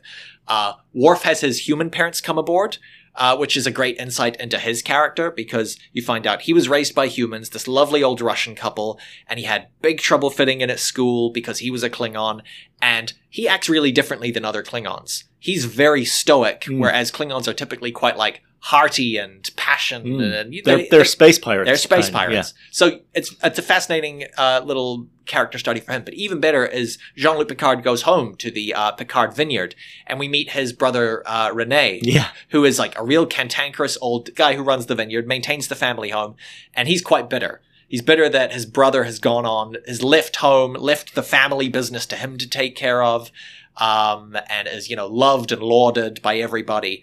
And there's a lot of tension between them. And he has a son. I made a mistake. His brother is Robert and his nephew is Rene. And Rene is very taken with Picard and kind of has his eyes set on joining Starfleet and exploring the galaxy, which Robert is against. Yeah. A really just great, really well-written family drama sort of episode. I really came to like those characters, and it just added a bit more insight into who Picard is, getting to see what his family is like back on Earth. And the episode ends, people point out, with Rene looking up at the stars and thinking, about his future, perhaps. Come to start this movie. They know they're going to do a series of films with the TNG crew, and they go, okay, we want the bond to be closer between Picard and his crew because he's always kept them at arm's length. He's a very, sort of a distant captain. Genial and likes everybody, but he keeps his distance. Yeah. For this one, we want them to be a family. How can we do that? Well, maybe we need to kill off his family. And what we learn, as written in the script, is they burn to death in a fire. That's right, yeah. And I'm still taken aback by this. I'm like, you gave them the most horrifying death imaginable. Yeah. This, cantankerous but sweet brother of Jean-Luc Picard and his lovely young nephew who had so much ahead of him, and you burned them to death. Yeah. What the hell? Yeah. And it's hardcore. Here's what else I was thinking. Where mankind is in the future, obviously, like, we've all decided, hey, human life is worth something. It has inherent value. We want to make sure everyone has a place to live. Everyone has enough food to eat. You would also think that safety, particularly fire safety, would be of paramount importance. And with the technology they have, would be 200 years better. Absolutely. So look, I'm not saying that an accidental fire can't start, right? But surely the fire suppression systems are much, much better. I just don't understand. Well, they have force shield technology. Yeah. Right, surely every house should have a force shield installed, which we know that they do, because it comes up in later ones. Right, you put up a force shield around a fire, it runs out of oxygen, it's gone. Yeah. What's the problem? I don't understand it. I don't know why it had to be such a grisly death for this family. Wouldn't it have been just as simple to just, crib from Superman and go, oh, Robert passed away. He had a heart attack or something. Sure. He was a laborer. He was quite old. And you just kill him off. We don't need to see, I have no illusions that they were going to bring Rene into it. Yeah. But just say, your brother passed away, that gets him thinking about the connections in his life. I hate it. I hate that they burned to death. Yeah. It's wrong. Yeah. It's terrible. I agree. It's bad. I will say, in fairness, Patrick Stewart does deliver. He plays that scene really well. Yeah. Like, you really feel that this man, who has often kept quite a brave face in front of his crew member, is really breaking down in private, talking to Counselor Troy about his family and how sad he is to have lost them. And I bet Patrick Stewart loved that opportunity as well. To sort of Sure. flex those muscles. Absolutely. Get to play a bit more emotion. But yeah, they're trying to begin to maneuver Picard to be closer to the crew. And I just thought that was awkward and forced. Yeah.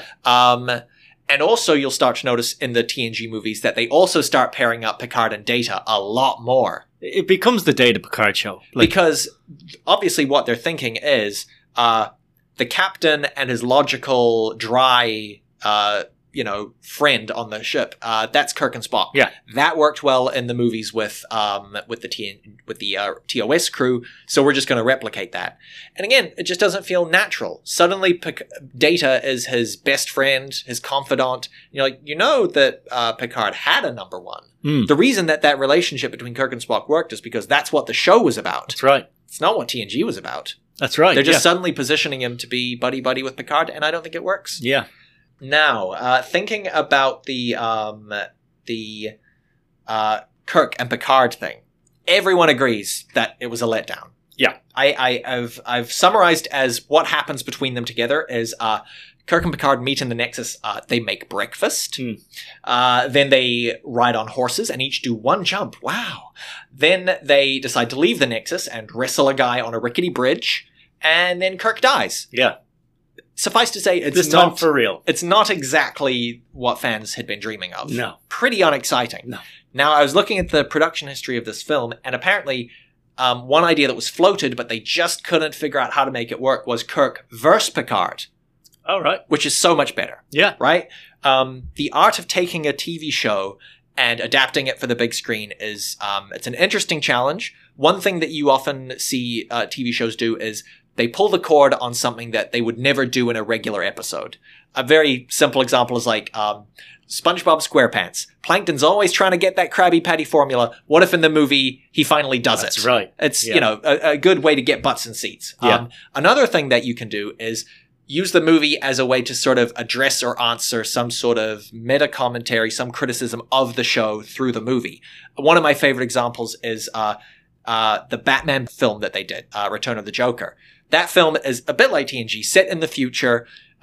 Bruce Wayne is now retired as Batman, and he's got this new kid, Terry McGinnis, as the new Batman. He's given him a new super suit. It's got all this technology stuff, but the fans, obviously, for many fans, just couldn't get over the hurdle. That's not Batman.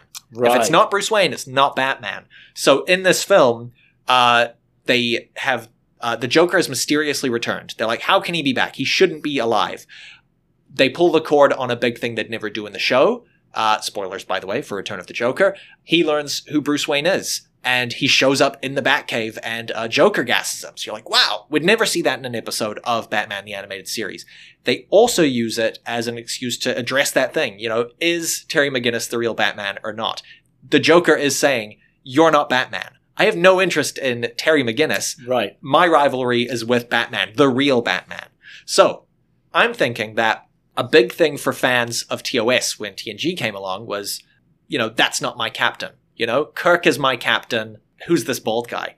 There were like bumper stickers and things you'd see at fan conventions be like, forget the bald guy. Oh, yeah. Yeah. People were not happy. Oh, at conventions back in the 90s, we'd have fights in the car park about it. Yeah. Right. So I think having a Kirk versus Picard movie is like a really good natural move and exciting, Have you got an idea? I sort of have an idea. It's not as detailed as my First Contact ones. We won't be here all day.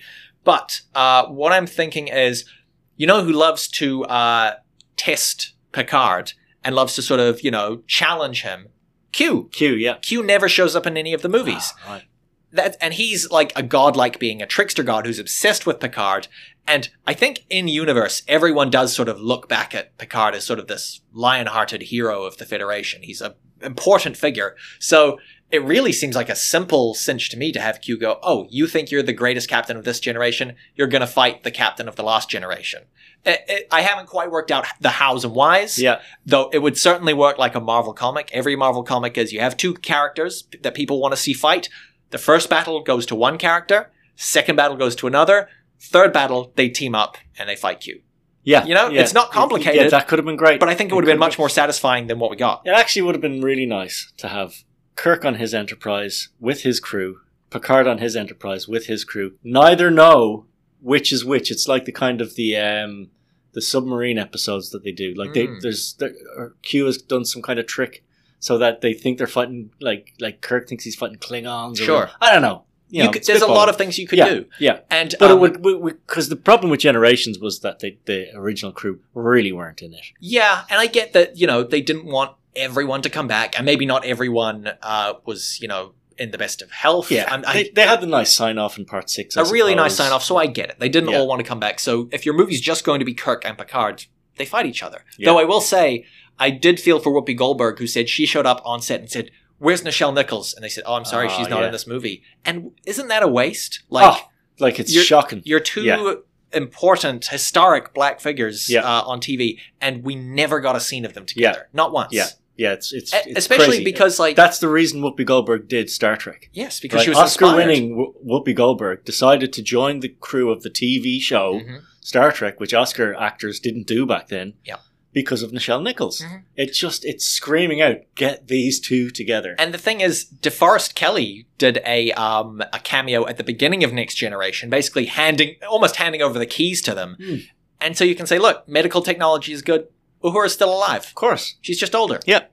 Easy. Yep, absolutely. So, a bit of a disappointment. And we should also mention that at the end of this movie, they crash the Enterprise D. Yeah. Because they wanted to they wanted to build a new ship specifically for the movie. Yeah, they sort of said that the Enterprise D, the one that we know, didn't look good on the cinema format. Sure. Which I don't believe. Me neither. Right? Because it's kind of a wide ship. In fact, if you asked me, it would probably look the best of any of the Enterprises. And it's certainly my favorite. I was disappointed they killed it off immediately. Again, you see what I'm saying about, after Star Trek 3, they're like, oh, a great way to get people excited is to destroy a ship. And they do it in the first movie. After 7 seasons. It felt disappointing to me. I also noticed that they were filming it differently. Lighting is a thing I've become really it's become a little picadillo for me. I miss TV lighting that is nice and bright and even throughout. Every TV show now is filmed like a movie, and that means lowering the lights. Everything is filmed in darkness. In TNG, the lighting's very bright, it's very smooth, and when they go back in time and visit the Enterprise C, which is sort of a wartime ship, it's much darker. And I'm like, that makes sense to me. In this movie, which is supposed to just be, another day on the Enterprise that we've seen in the TV show, it's lit completely differently. As I say, it's got this yellow filter and it's all dark. I don't get it. Why do that if you're immediately going to get a new ship with different lighting? It bugs me. How about this thing? This is another thing that bugs me about the movie. By the way, folks, we are getting down to the movies that we probably don't like, if you haven't guessed. Yeah. Right?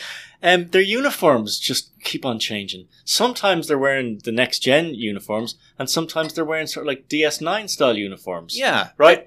So much so, in the last shot, you've got Picard standing there in his next gen uniform, Riker standing right beside him in a DS9 uniform, and it's like, but how are they wearing different uniforms if they're in the same Navy? Yeah. Mr. Plinkett, who does, from Red Letter Media, who does real nitty gritty, down to the finest details, did talk about that in his review, where he was saying I would think that when Starfleet does their new uniforms, they give them to everybody at once and say okay, wear these starting Monday. Yeah, we're rolling them out on Monday. Exactly. Yeah, because you want the point of the uniforms. The reason they have those colors is so that you can easily identify who's in what field: command, medical and science, and engineering. I think, and assistance. Yeah.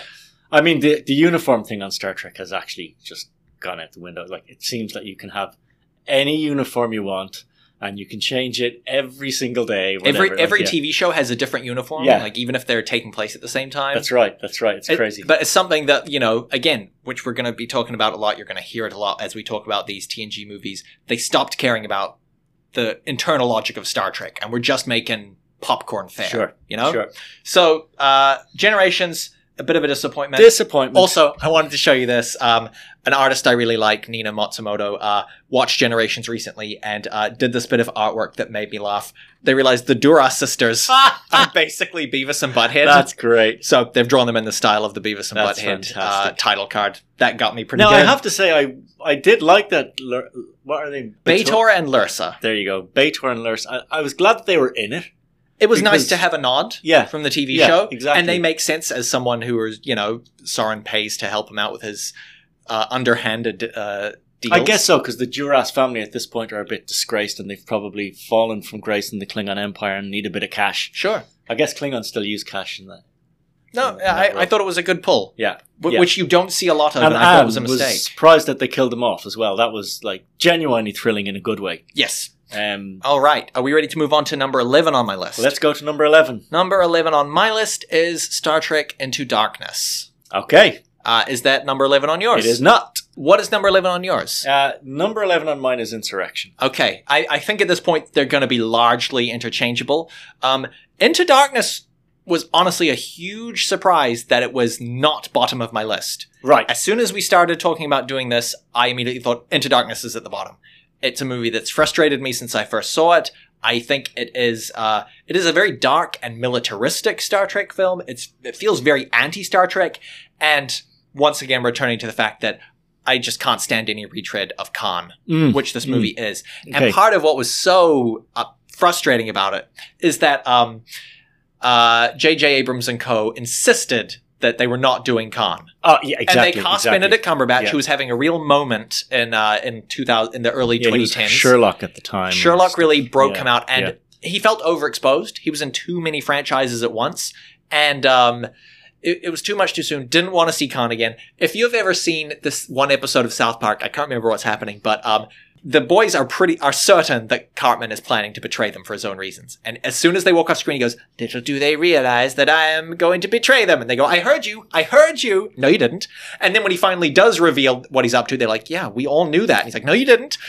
That's what it felt like. Very much so. J.J. yeah. Abrams being like, Yeah. "No, it's not Khan. It's Yeah. not Khan. No Benedict Cumberbatch? Definitely Yeah. not How Khan." can he be Ricardo Montalban? They're nothing the same. No. Yeah. And then in Now- the movie, when he says the name Khan, he says it like you expect a record scratch or something. He goes, "My name is," and I'm in the theater going, "Khan? Yeah. Khan?" He goes, "Khan." I know. Yeah. know. Yeah. Now we'll just say this Into Darkness is the second movie in the Kelvin universe. So that's when Chris Pine is Stepped Captain into Kirk. the role as Captain Yeah, Kirk. yeah. This is their Zachary Quinto is Spock. It's an alternate universe. Yeah. And the thing I liked about the 2009 film is that it sort of promised like, hey, we're going to have totally new adventures. We can go anywhere, do anything. It doesn't have to be the same That's as right. the original franchise. So what do they do for their second movie? They go, what's the most popular movie that Star Trek did? What was the second movie they did? Khan. Let's just do that. Yeah. Now, I don't know if there's any truth to this, but the prevailing theory among fans is that J.J. Abrams, after the success of Star Trek 2009, had been announced that he was going to be doing the first new Star Wars film in many a year. And people thought, and I tend to agree, it seemed like he was checked out of this one and just wanted to film something and get off and do his Star Wars. Yeah. I guess there is a feeling of that they thought they could do it by numbers. Yeah. Which is disappointing. Yeah. Honestly, a Wrath of Khan retread is the last thing that I wanted. There's also a big problem in the casting of Benedict Cumberbatch, speaking of him, which I've brought up to you before, which is the whole premise of this universe is that from the time that the USS Kelvin is destroyed, which is when Captain Kirk is a baby, his father is killed aboard the USS Kelvin, that's when this universe branches off into its own thing. Everything prior to that should be the same. Yeah.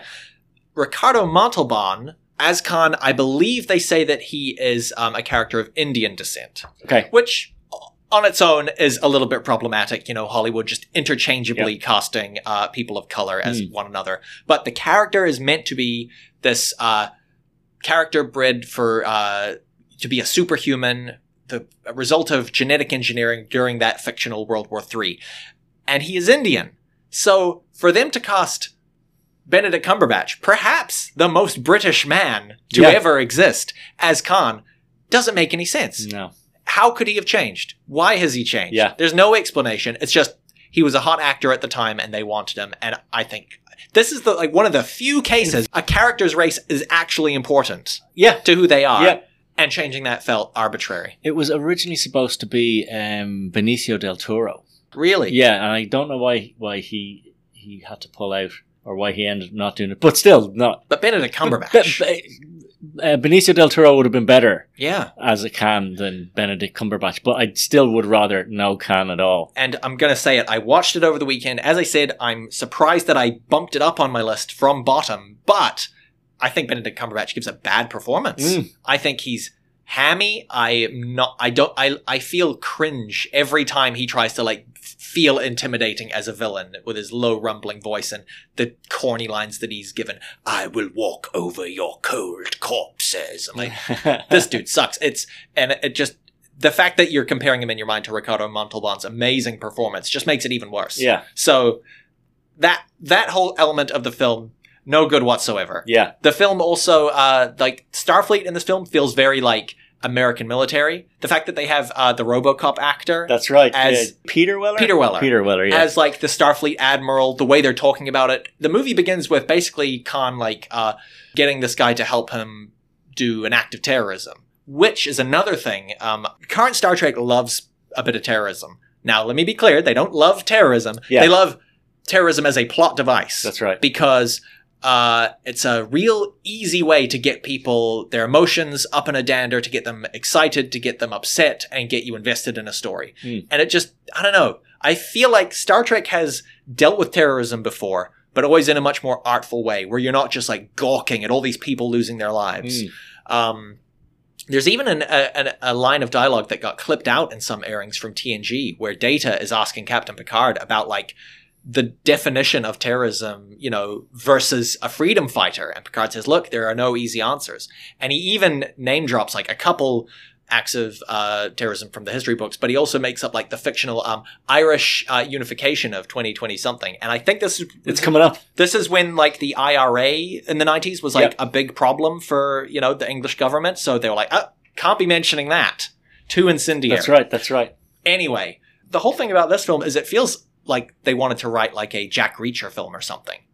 Which is, Chris Pine went on to play him. Right. There's actually a lot of Star Trek content coming out now, including like Picard, that it feels like the two things they really love and just want to write is Jack Reacher or Blade Runner. Right. Not that I think they'd be particularly good at writing either of those things, but that's the kind of stuff they want to write. They are not interested in Star Trek style stories.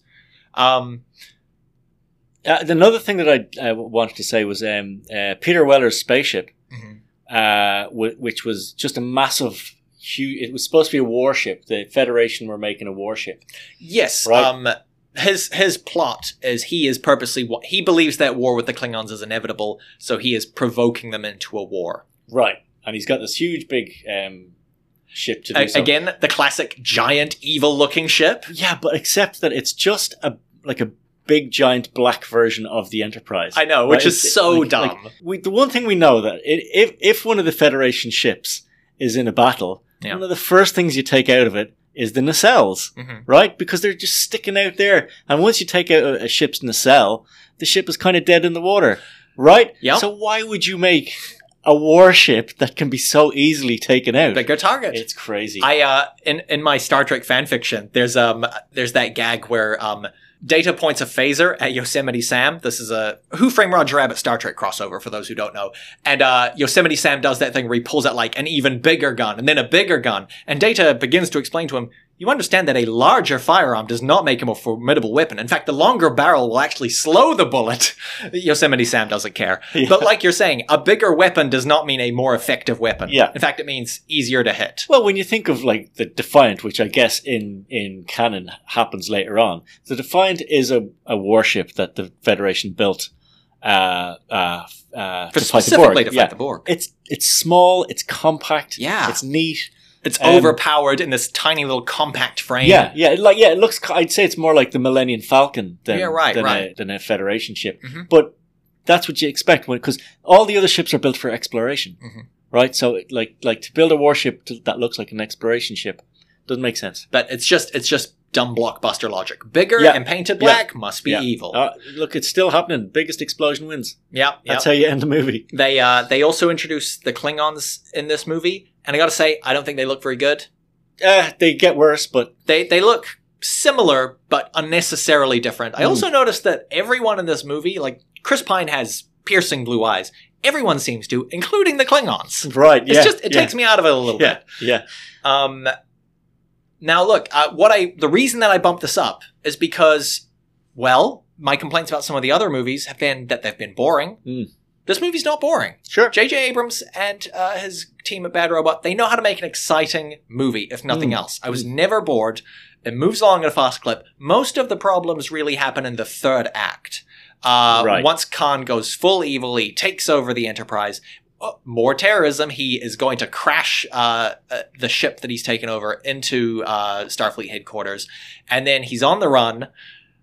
We should also probably mention in an extremely embarrassing scene, they do an inversion of Spock's death. They have Jim give his life to get the ship working again so they can get out of there, whatever's going to happen. Yeah. He dies behind the glass.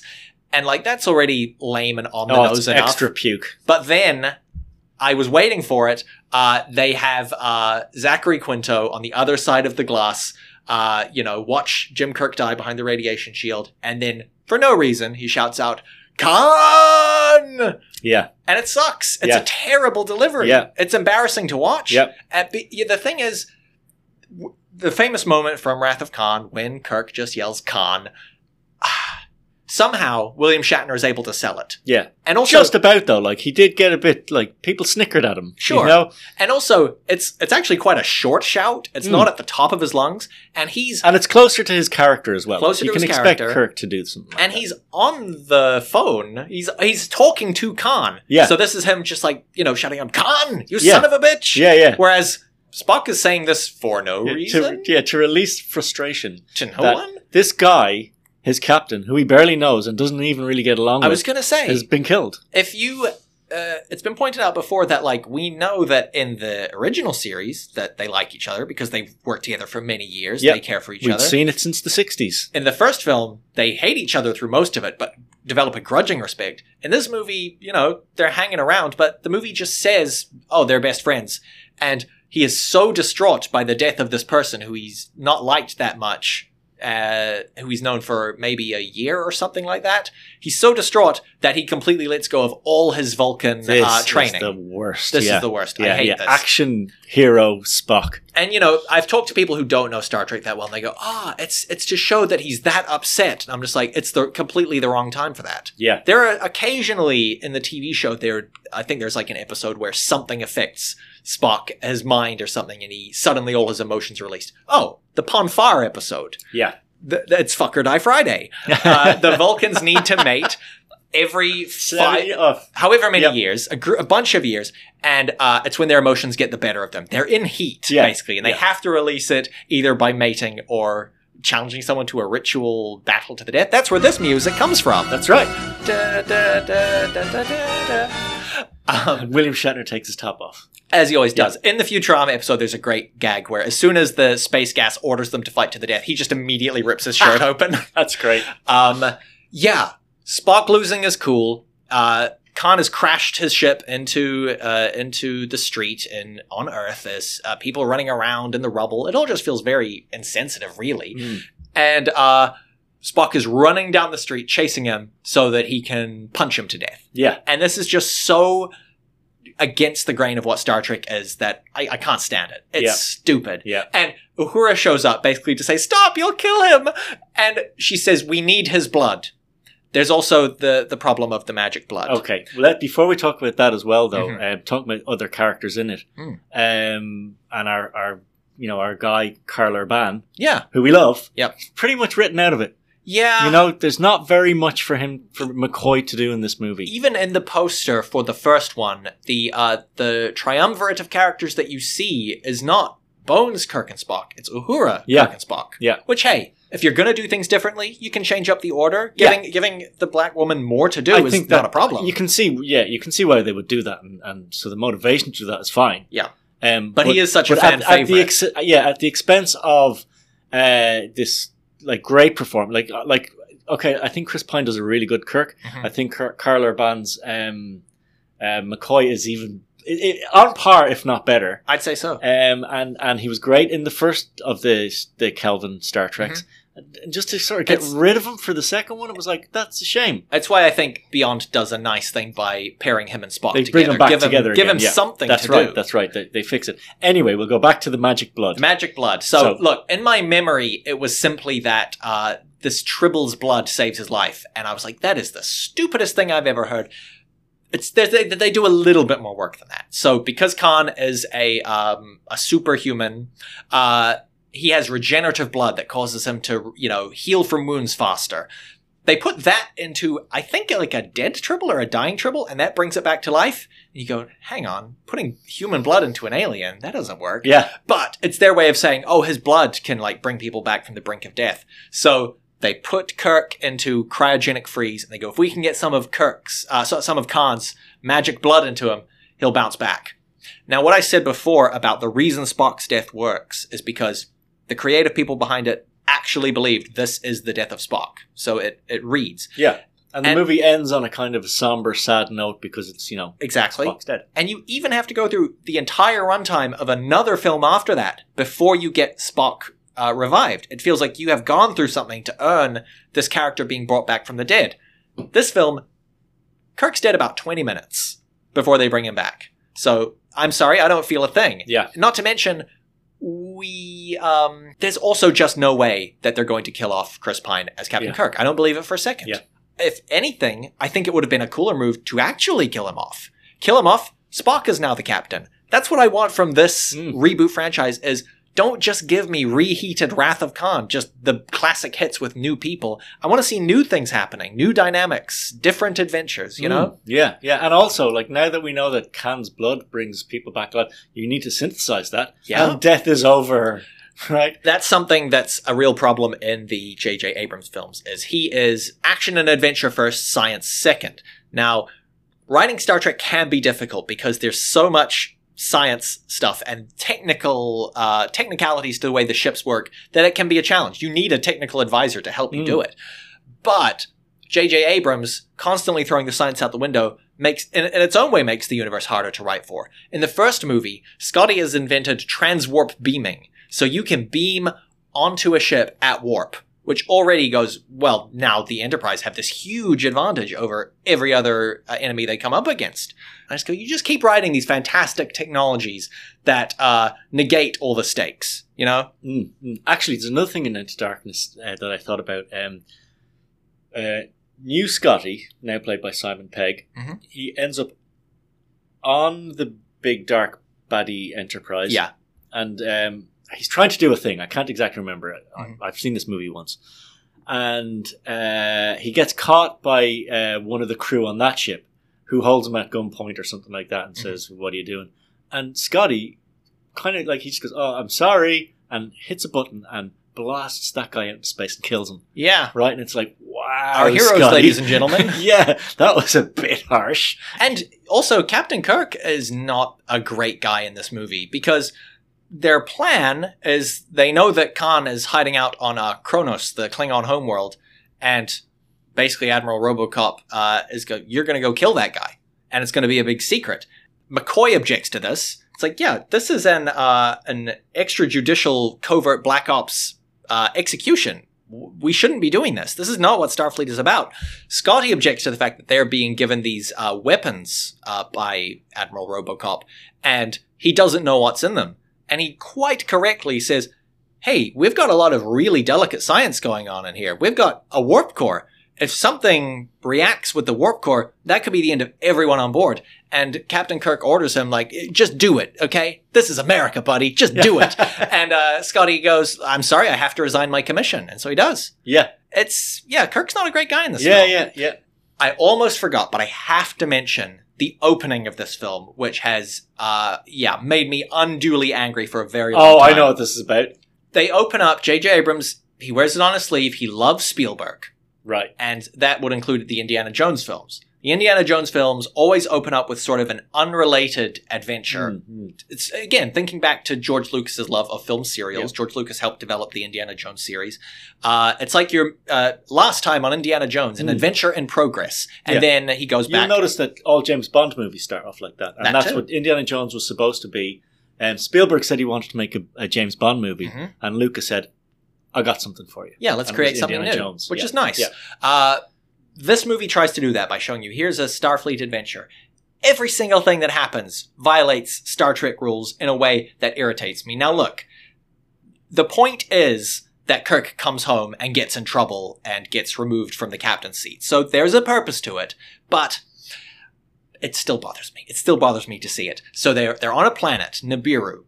They're running through the forest, these two masked figures. They've stolen this totem or something from this primitive species, this developing culture.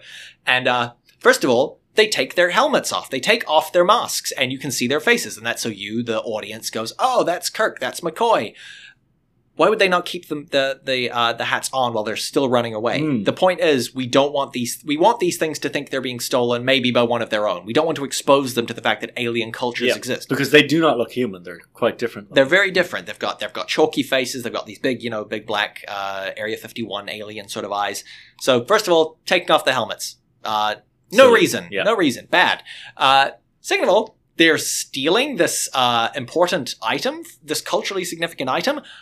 I still don't know why they're doing that. I think it's as a distraction because there's a volcano on their planet that's going to blow up and they need a distraction. I'm like, I believe the story is that the volcano is causing a disruption that won't let them beam a weapon in there. So they need Spock to go in like a heat protected suit and plant a device that's going to stop the volcano from blowing up. So they need a distraction, so they steal this item. What happens next is they run, jump off a cliff, and swim to the Enterprise, which is underwater. Yeah. Now, look, to someone who doesn't know Star Trek, they're like, oh, so what? It's hiding underwater. That's an interesting new environment for you to see in. That is the worst place to park a starship. Starships are built in space, right? If I have Star Trek action figures and stuff, and what you find is they're not aerodynamic, they fall apart, they're quite awkward. But in space, doesn't matter. That's right. You know, it's built for the function of here's where all the people live, here's where the warp nacelles are, whatever. The reason you don't build it on Earth, which they do in the 2009 film, is because you're not fighting against gravity. So not only, the ships are never meant to go into the atmosphere of a planet, because so much can go wrong. If a ship that size crashes onto a planet, that's going to be a huge, huge, devastating problem. That's why they have beaming and shuttles, because this giant thing's never meant to go onto a planet. Not only have they taken this ship into the atmosphere of a planet, of a developing culture, they've parked it underwater. It's never meant to be underwater. Not only do you then have to fight against the weight of water to escape, you also have to fight the weight of the gravitational pull. That's it's right. all just so... It's not necessary as well. No. Like you keep your spaceship like so high, in the sky that they can't really see it. It's just going to look like a little star. Yeah. You beam them down onto the planet like they've been doing since 1967 or whatever it was. I mean, they wanted fly them down. They wanted to do something that we hadn't seen before, but I know. what they did was stupid. It looked really cool seeing the Enterprise come up out of the water, but you see it look and you go, oh, that looks cool, but wait, Why is it like there? It And was definitely it was definitely just for the aesthetics of it looking good. And Spock is going to blow up. He's going to stop this volcano from erupting with a device that turns all the ice. It freezes all the ice, which I don't know about the science of. I'm not a volcanologist. It's kind of cute that they send the Vulcan to the volcano. Yeah. But just freezing all the ice, that's gotta cause Freezing the lava. Yeah, they freeze the lava. Yeah. That's gotta cause a problem, right? That's just going to back up and Come out explode somewhere even else. worse. Yeah. Yeah. And also later in the movie, Pike says to them, you went down there and used a cold fusion device on it. It took me 1 second to Google what is cold fusion. Cold fusion does not create an explosive, freezing explosion.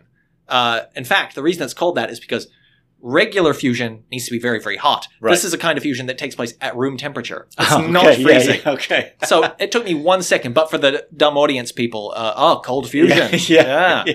And sure enough, the film, the scene ends with the primitive species seeing in plain view the Enterprise fly off. They start drawing a picture of the Enterprise. And it's like, you guys have altered the course of their society irreparably. Yeah. And, you know... Which is the point of the Prime Directive, which is dear to the hearts of all us Trekkies. Yes, it's like the founding thing, which is you do not interfere with alien species, even though at times it can be, like, morally difficult. Mm. If Captain Kirk were written as he should be, I think he would say, we have to let this volcano erupt. Yeah. It's not our job to play God and interfere, as horrible as that might be. You know what I mean? Yeah. So, I hate that opening. I hated the ending. Yeah. The best thing I can say about it is the action is at least exciting.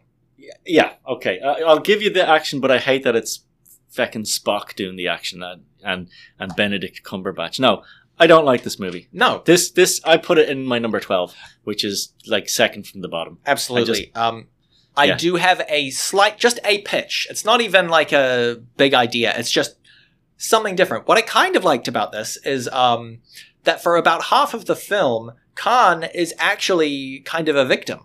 Right. He's the victim of evil Admiral Robocop. I think he's Admiral Marcus. He is Carol Marcus's father. They bring her back and so that she can have like a gratuitous scene of her in a bikini or in her underwear for no reason. Pop Culture Detective did a video recently about, it's called The Ethics of Looking, and it's about how many scenes in film and TV normalize this idea that part of growing up for young boys maturing is to spy on women undressing without their knowledge, which is wrong. It's not normal, shouldn't be encouraged. And this movie has that trope as well. She is undressing, she asks Captain Kirk to turn around and not look. He does anyway, and then we get a nice gratuitous look of her sexy unclothed body. And you're like, that's not on. Yeah. And for no reason. For no reason. And they're also not even equal opportunity objectivists. That's right.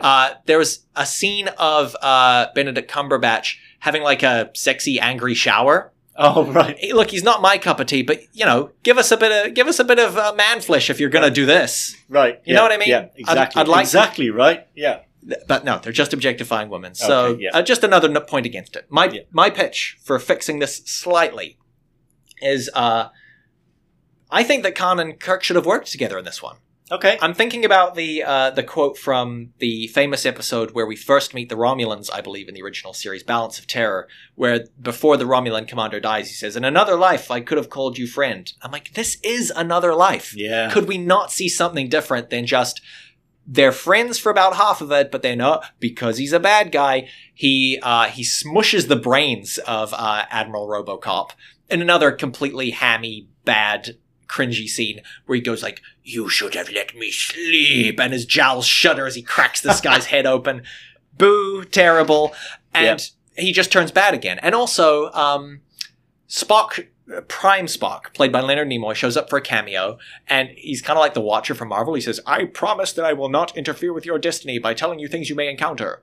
But I am about to." Yeah. Khan is the most evil supervillain we've ever encountered. And part of me also just goes, this again feels like the fame of the character is interfering in the universe. Like, sure, he was a bad guy they encountered twice, but the worst bad guy ever? No way. They had a space skirmish with him. Yeah. You know? I think the probe from Star Trek 4 was about to destroy the entire planet Earth. Right. That was pretty bad. Yeah. So, I think they should have teamed up. They should have been like, "Hey, we can see your point of view." Khan goes, "Hey, look, Starfleet is never going to allow me and my buddies, my genetically engineered buddies, who technically are war criminals, to hang out in the Federation. We're going off to find our own planet." And Spock Prime just says, "May I suggest that you avoid SETI Alpha 5? Yeah. That would be lovely. Easy. Beautiful, yeah. Okay. All right, so that was my number 12. Mine is Insurrection. There we go. The reason I put this at number 12, and I was really quibbling, I might as well tell you now, by process of elimination, my number 13 is Star Trek Nemesis. Yeah, agreed. The reason that Insurrection isn't last is, well, look, Star Trek Nemesis is an ugly movie. This is merely a bland, visually movie. Yeah. And it is ambitious. It fails, but it is at least trying to say something. I think it's saying the wrong thing. The movie is about this planet. Where are they? The Baku? Sounds about right. Yeah. It sounds like a Star Trek word. Yeah. they live on this planet. They're this commune of peaceful people. It's kind of interesting. They say that they at one point developed, technologically to the point where they could have gone and traveled the star, but they sort of rejected it. They wanted to go back to the Earth. They're kind of space Amish almost. Yeah. And the reason they love their planet is because it has this special radiation that stops them from becoming sick and lets them live effectively indefinitely. Now, Starfleet, working in tandem with the Sonar, this nefarious race, they want to move the Baku so that everyone in the galaxy can take advantage of this magic radiation, because it's going to it's going to make a lot of sick people well and make people live longer. What I sort of noted about the difference between the Sonar and the Baku is the Baku, they're all white. And they are like this, we must return to the past. It gives me slightly conservative feelings. Right. It's very, we must return to the past. The old ways were simpler and better. In fact, they're all white. It's just a little odd. By contrast, the Sonar are like these very decadent creatures who live off of technology, and they constantly have to have plastic surgery done because they say, oh, your species is born sick. And you need your skin regenerated regularly. And they look real weird. It just so happened I had watched Terry Gilliam's Brazil. That's right. The night before. Yeah. Which has this subplot. It takes place in Terry Gilliam's, favorite universe, which is a dystopian bureaucracy inspired by George Orwell's 1984. And the mother in that is addicted to plastic surgery and is constantly having her face stretched like taffy. That's right. And she gets younger and younger in the film until she looks like a young woman and is telling her son, oh, stop calling me mother. You're embarrassing me in front of my suitors. The bad guys in this are basically that. They have their faces stretched. Yeah. The main bad guy, whose name I forgot, Ruafo or something. Yeah. He's played by F. Murray Abraham. There you go. F. Murray Abraham. From Amadeus. That's right. If you've ever seen it. Great. He's fantastic. Really great I think movie. he won an Oscar for Amadeus, actually. I believe he did. Yeah. Salieri. And I think I could check this as well. Was it Michael Westmore might have done the makeup in that as well? I think he does. Also won an Oscar. Wouldn't surprise me. Not in Star Trek, in Amadeus. Oh. Well, I'll take that out if that's not I true. bet the costume people got an award for Amadeus. Right, yeah, It's a Mozart period yeah, piece. Yeah. But F. Murray Abraham's wearing old man makeup in it, and it's very you're good. Right. And I think he might have gotten an Oscar for that. The only thing that makes me think it was Michael Westmore was the old man makeup that he does on Brent Spiner. I was going which is to awful. say, there's a lot of old makeup on in Star Trek, and it's always real bad. Just put a bunch of putty on their face. They did it for DeForest Kelley.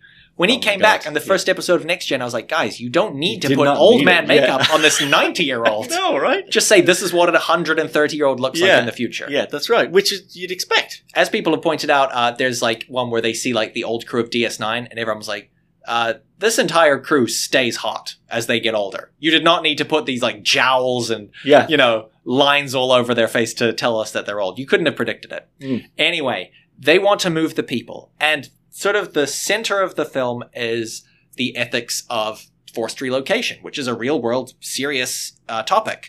And I have to admit, I do kind of like Picard's speech that he gives, because Federation is saying, look, it's 200 people being moved in order to heal billions. And he says, how many people does it take before it becomes wrong? It's an interesting ethical conundrum. And so I thought that was interesting. However, they've already done this. They did this in an episode. I looked it up. It's called Journey's End. I believe it's the last episode with Wesley Crusher. Okay. The Federation has made peace with the Cardassians at last. There's been a long-standing war between them. Part of the, I don't know what you'd call it, the treaty, the accords, they've given up certain sections of territory to the Cardassians. And one of it happens to house Native Americans. The Native Americans, basically having been treated so poorly throughout Earth's history as they have been, have just decided to leave Earth and find a new planet. And they said it took us decades to find a planet with the correct spiritual properties for us to live in, so we can't just get up and move to another planet. And in that episode, Picard and the crew are basically, look, we have our orders. No one's going to be harmed. And also, we don't dare risk war with the Cardassians again. So I'm sorry, we're going to move you by force. Okay. Wesley thinks this is wrong, and you can definitely see his point of view, why he would think that. He warns the Native American people, the Puebloans, if I'm saying that correctly, it would be a miracle. He says, hey, they're planning to move you. They're going to beam you onto their ship without your consent. And he gets seriously torn down by Picard. And so it's just a much more interesting episode with, I think, a more interesting resolution, because it's not just bad guys versus good guys. In the end of that episode, the Native American people decide we're foregoing Federation citizenship, and the Cardassian, who happens to be sympathetic to them, he doesn't want there to be war. He says, look, they'll be part of the Cardassian Empire, and we'll look after them. We'll be the new governance over them. Right. Far more interesting and nuanced. Yeah. In this film, it's just the Son'a who want to move them are evil, and the Baku are innocent and good, and that's it. Yeah. It's lazy. It's not a good movie. Its biggest crime is that it is dull. Oh, it's so dull. It feels like an episode of the TV show, which, you know, if there's any sort of criticism of the movie series, it's that it didn't feel enough like the TV show. Right. This one is the one that does feel like an episode of the TV show, except not a great episode. No, it's always a balancing act, as we've said, between being a good movie and being good Star Trek. This one is more Star Trek than it is movie, but it's not very good Star Trek. And I think it lands on the wrong side, and it's clumsy, doesn't really explore the issues. It never really asks the question of what are the ethics of everyone in the galaxy living indefinitely? You know? Yeah. Right. Like, if we continue having children at the same rate, is the universe going to fill up? I guess that's less of a problem when you have food replicators and that space. can be... Like, it's huge. It's huge. Yeah. But they just never asked that question, which felt interesting. And also, Insurrection also has another evil Data event where Data loses control and goes kind of rogue. Right. Which has happened a few times in the Next Generation as well. So many times, in fact, you would kind of had to decommission Data and say he's just too dangerous. Right. To have around. Like, he gets like a gash on his head and he goes evil. Right. You know. And, this movie also ends with sort of I say the return of Jean-Luc McClane. Yes, he's got his guns out. It looks like they're fighting in like a parking lot, and he's just an action hero. He just like tells the evil Ruafu, he's like, "Time's up," beams back to his ship and blows them up. And you're like, what happened to like the moral guy that I fell in love with on the show? Right. Yeah, you know. Yeah. Also, this is the second movie in a row now where they've said, like, to hell with Starfleet orders. And they do it again in the next one. At a certain point, you go, are you guys even part of Starfleet? That's right, yeah. You can't just keep throwing away the rules. Data has a line. He's like, I believe I speak for everyone when I say, to hell with our orders. Yeah. And then he gets out the guns and he goes, lock and load. I'm like, what the hell is this? This is not Star Trek. Yeah, yeah. Also, there's the very embarrassing subplot where the Son'a, the Baku radiation is making everyone act like younger. Which I'm like, I didn't understand that was how it worked. It doesn't reverse aging. It just slows it basically indefinitely and heals sickness. But suddenly Riker and Troy are acting like horny teenagers. Yeah. People have said like they're like Doris Day and Rock Hudson in like their flirting scene. Yeah. It comes out of nowhere, and then the fucking cardinal sin happens, right? They shave Riker's beard. They shaved. How did they not know? Look, they do have one line where she says like, "Ooh, I've never kissed you with a beard before. It's weird." And then you cut to them in like a hot tub, and she's shaving him because I guess she likes him clean shaven. He looks so much worse. Yeah, I know. It doesn't suit him. He's got like a better shape to his face, his chin, his jawline when he's got that beard on. Yeah. Look, folks, there's a rule with Star Trek: The Next Generation. If you turn on an episode and Riker doesn't have a beard, chances are it's not a good episode. Yeah, really. Right? As soon as he got that beard, everything in the universe came right. Yeah, exactly. So to take his beard away for a movie is just, I don't know what they were thinking. It's also, bad. They wanted to make him look young, but it didn't work. No, it didn't suddenly he's got jowls he's and jowly, like a butt chin. That's right. Because you take away, like, we were used to his beardless face when he was 10 years younger than this, you know? So now he's aged up, so you take away the beard, we can see his old face now. Now, that reminds me, starting with, is it First Contact where Geordi for the first time does not have his visor on? Oh, that's right. In Generations, Soren kidnaps him, steals his visor, tinkers with it. So I think that's when he starts not wearing it. Okay. That was basically a demand of the actor LeVar Burton. He said, look, I've done 7 seasons playing this blind character who is able to see through the miracle of future technology, this visor that he wears over his eyes. He said, for the movies, can we just say the technology got better? Now I can actually show my eyes and just say, I've got, technological things in my eyes that let me see. And that's fine by me. What I didn't like is in this movie, the healing power of the magic radiation makes his eyes work again. And he's saying, oh, I've never seen a sunset before. It's so beautiful. What sat wrong with me with this is I've always thought that Geordi being blind but able to see and participate through technology is really quite a positive message. There's even an episode where someone says, oh, you're blind? On my planet, we would have just culled you at birth to, so you wouldn't have to suffer living. And he says like, hey, I'm not suffering. Yeah. I'm participating. Yeah. Who said I don't have anything to contribute because I'm blind? In this film, he's able to see again. And what I thought was, that's a nice moment for people who aren't blind, for people who are able-bodied, who go, ooh, wouldn't it be horrible to be blind? Oh, isn't it nice that he's able to see again? For people who are blind, if they're going, well, that's never going to happen for me, doesn't mean anything. Yeah, there's something as well. I'm trying to think. There was an episode where they were talking about enhancement and they were again it.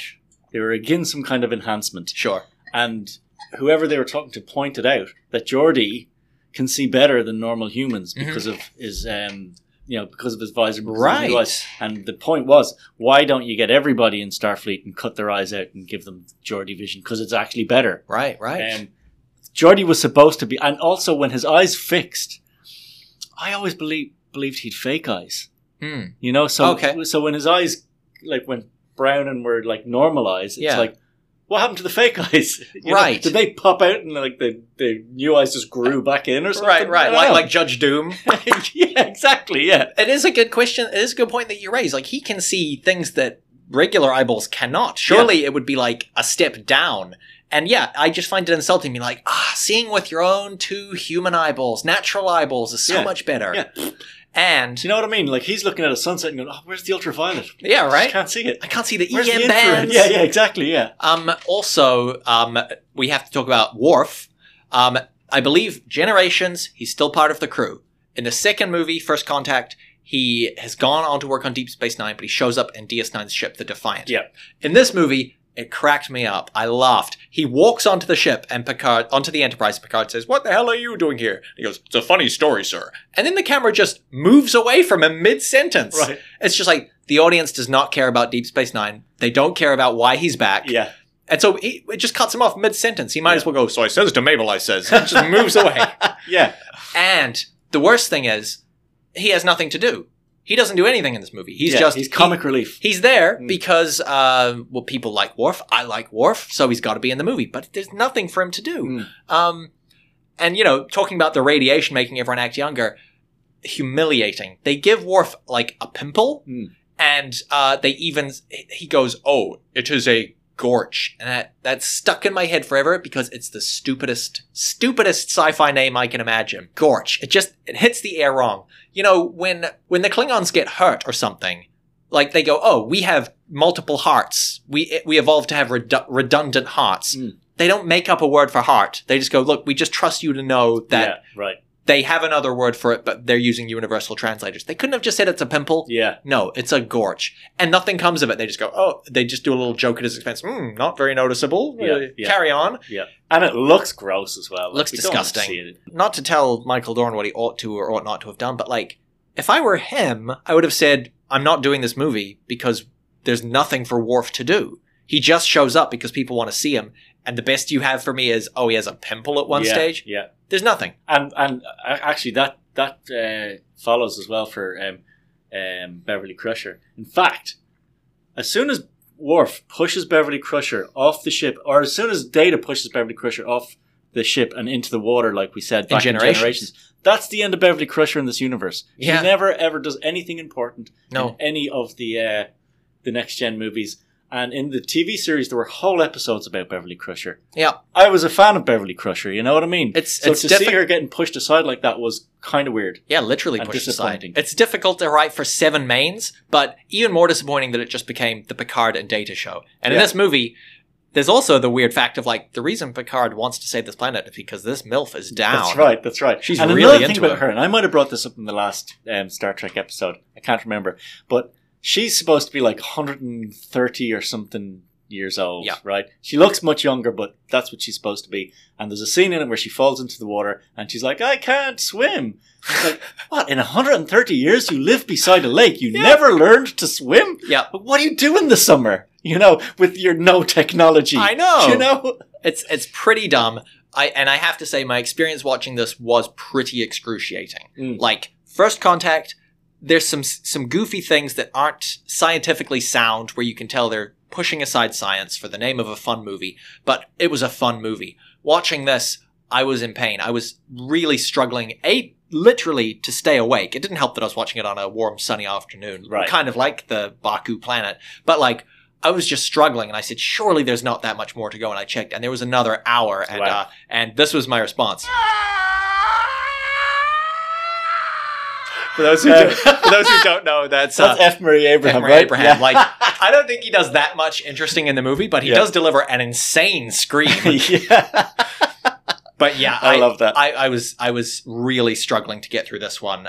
So that's number 12. Yeah. Again, we haven't been that far off. No, our we list. haven't really. We've always been one or one down. removed. Yeah. And most of that is caused by my wanting to see the motion picture. Yep. Well, that brings us to the Number last 13, the film. worst. The worst Star Trek Yeah. film, in my opinion. Yeah, same. I had the same response to Insurrection as I did to Nemesis, which is, I don't think I'm ever going to watch this again. Like, it was a painful movie to get through. I don't like it. Life's too short. Yeah. This is 2 hours of my life that I did not enjoy. Yeah. So first of all, ugly movie, right? Gross, ugly movie. It's all dark. The color scheme is green, purple, and black. Yeah. It's just nasty to look at. The monsters, the Remans, are like these disgusting black, white, like all white, sort of like, they look like the kind of creatures that grow in like the parts of the ocean where there's no light and they evolve all weird That's right. and disgusting looking. There's like gruesome deaths right at the beginning. The Romulan Senate, they all turn into like sand. Yeah. And, part of me was thinking like, do you remember when Star Trek the Motion Picture came out and they were advertising like Happy Meals with it? Right. Like, the Star Trek franchise used to be a family adventure film that everyone could go and enjoy. Nemesis is such a nasty, mean-spirited, gross movie. Another thing that I fully object to, like, look, art is allowed to explore, taboo and dangerous and uncomfortable subjects. It has to be. But I hate that there is a sexual assault of Counselor Troy in this movie. Yeah. Deanna Troi has gotten married to Riker, and they are fooling around, and suddenly he invades her mind and replaces Riker with him. Yeah. And she's terrified, and he has this awful line. He goes, "I'll always be a part of you now." Yeah. Like, yeah, ugh. that's so gross, isn't it? Even worse. Do you know what Picard says when she's explaining this? The word she uses, it was a violation. Yeah. And Picard says, if you can endure more of these assaults, I need you at my side. I'm like, what? Gross. If she can endure Gross. more of these assaults? And later in the film, she somehow gets her revenge in a scene I don't understand. Like, I don't know. I guess maybe she has a backdoor into his mind. So she tricks him into doing something. Not enough. Not enough. No, that's great. It's very unlike Picard as well. Yep. Poor To taste. do that, yeah. Really bad. What was it? Riemann? Remans. Ron Perlman. I Under didn't. heavy makeup, you would never know. It's a bit like Christopher Eccleston. I didn't know until I read the credits. I was like, who is he? Oh, he's the big monster man. Yeah. What a waste. Yeah. The movie opens with Riker and Troy's wedding, which is nice, but, I often say that, like, when a movie franchise is out of ideas of where to take the characters, they'll think of a wedding. Yeah. And then maybe kids after that. Sure. So they get married. There's no mention of Worf and Troy's relationship, except that he is clearly drinking a lot and doesn't look happy to be there. Yeah. I will say that's a better explanation for him being there, because he is going to show up for the wedding. Yeah. The conspicuous person missing from the wedding, Lwaxana Troi. Yeah, I know, right? Her whole thing, she is Deanna Troi's mother. She's this crazy, well, I say crazy. She is this larger-than-life spinster who's very romantic, very, on the prowl. She's a cougar. Yeah. And she really wants her daughter to get married. And so for her not to be at the wedding. Yeah. And you know And what? she likes Riker as well. She likes Riker. And I know that she wasn't too sick to do a cameo in the movie because she was promoting this movie. Really? I saw a YouTube clip of her on some local talk show just talking about Star Trek, Gene Roddenberry. And this line also sticks in my mind because it's just so funny. She's an older actress. She's of another time. I don't think she probably didn't even see the movie. And based on the end result, I kind of hope she didn't. But they go like, oh, and Star Trek Nemesis will be in cinemas December, whatever. And she goes, yes, I'm sure it's going to be a real whiz popper. Oh, You know what I right. mean? Yeah. She's wonderful. So I love her. cute. I love her. But it's just, it's a serious crime against like the character. Even in the story of the movie, this is only Troy and Riker's first wedding. They're going to have another wedding on Beta Z. Beta Z, Her planet. it's going to be naked. No one wears clothes on Beta Z, and I guess they kind of thought they'd either have to Austin Powers it, Right. How are you going to show everybody naked? That would have been more exciting than what we got. Well, We end up with here's another little line of dialogue that stuck out to me. Data begins his toast by saying, "Ladies, gentlemen, and invited transgendered species." Mhm. Now, this is me quibbling. okay. And language around this kind of stuff has changed a lot since the movie came out in, 99, 2000, something like that? Not sure. The thing is, a transgender person is someone whose gender does not match their sex at birth. Okay. Right? So if someone, for example, was born female and identifies as a man, they would still be addressed as gentlemen. Mm. A trans woman would be addressed as ladies. Yeah. It might be, in today's language, it would be more accurate to say, ladies, gentlemen, and non-binary, I guess, something like that. I appreciate that they were trying. Yeah. But it just stuck out to me. At least their minds were thinking in the right way. Absolutely. But, that doesn't make sense. Also, Data sings, and it kind of stinks. I don't like him Oh, singing. Yellow Eyes. He brought out an album called Oh, Yellow Eyes is Back, where he does Frank Sinatra numbers. I know he does. I'm guessing that's what this is. I don't think I could bring myself to listen to Oh, it. no, I've And never have. also, Worf says this line. He goes, Ugh, Irving Berlin. as if does he Yeah. know who Irving Berlin is? He doesn't like Earth music. Yeah. He likes Klingon opera. That's right. So I don't know. Which sounds a lot like opera. Yes, You know, I but in kind of another felt language. like Klingon opera should have been way more metal. Yeah, you're right. You know, It should have. Let's see. another thing I hate about. Okay, so Nemesis, right? It turns out there's a clone of Picard Yes. who is played by Tom Hardy. Good casting, I think. At least physically. Yeah, I kind of. I mean, they have to make a fake prosthetic nose for Tom Hardy. I to don't look, like when they do that. I know Yeah. that that because movie. it's really obvious. You know the movie Looper.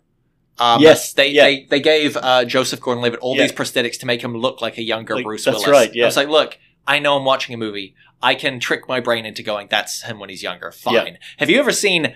I've only seen 3/4 of it. This movie from the mid 2000s, this silly comedy, 17 Again. It's sort of like a Freaky Zachary Friday. Quinto? Zach. Oh no, Efron. it's Zac Efron. Yeah. It's like and Matt LeBlanc, or not Matt LeBlanc, Matt Perry. Matt Perry, yeah. And I just Luke, what yeah, went wrong in Zac Efron's life know, that he right? turned into Matt Perry? No, it's just but it's a movie, so you accept it's it. fine. Yeah.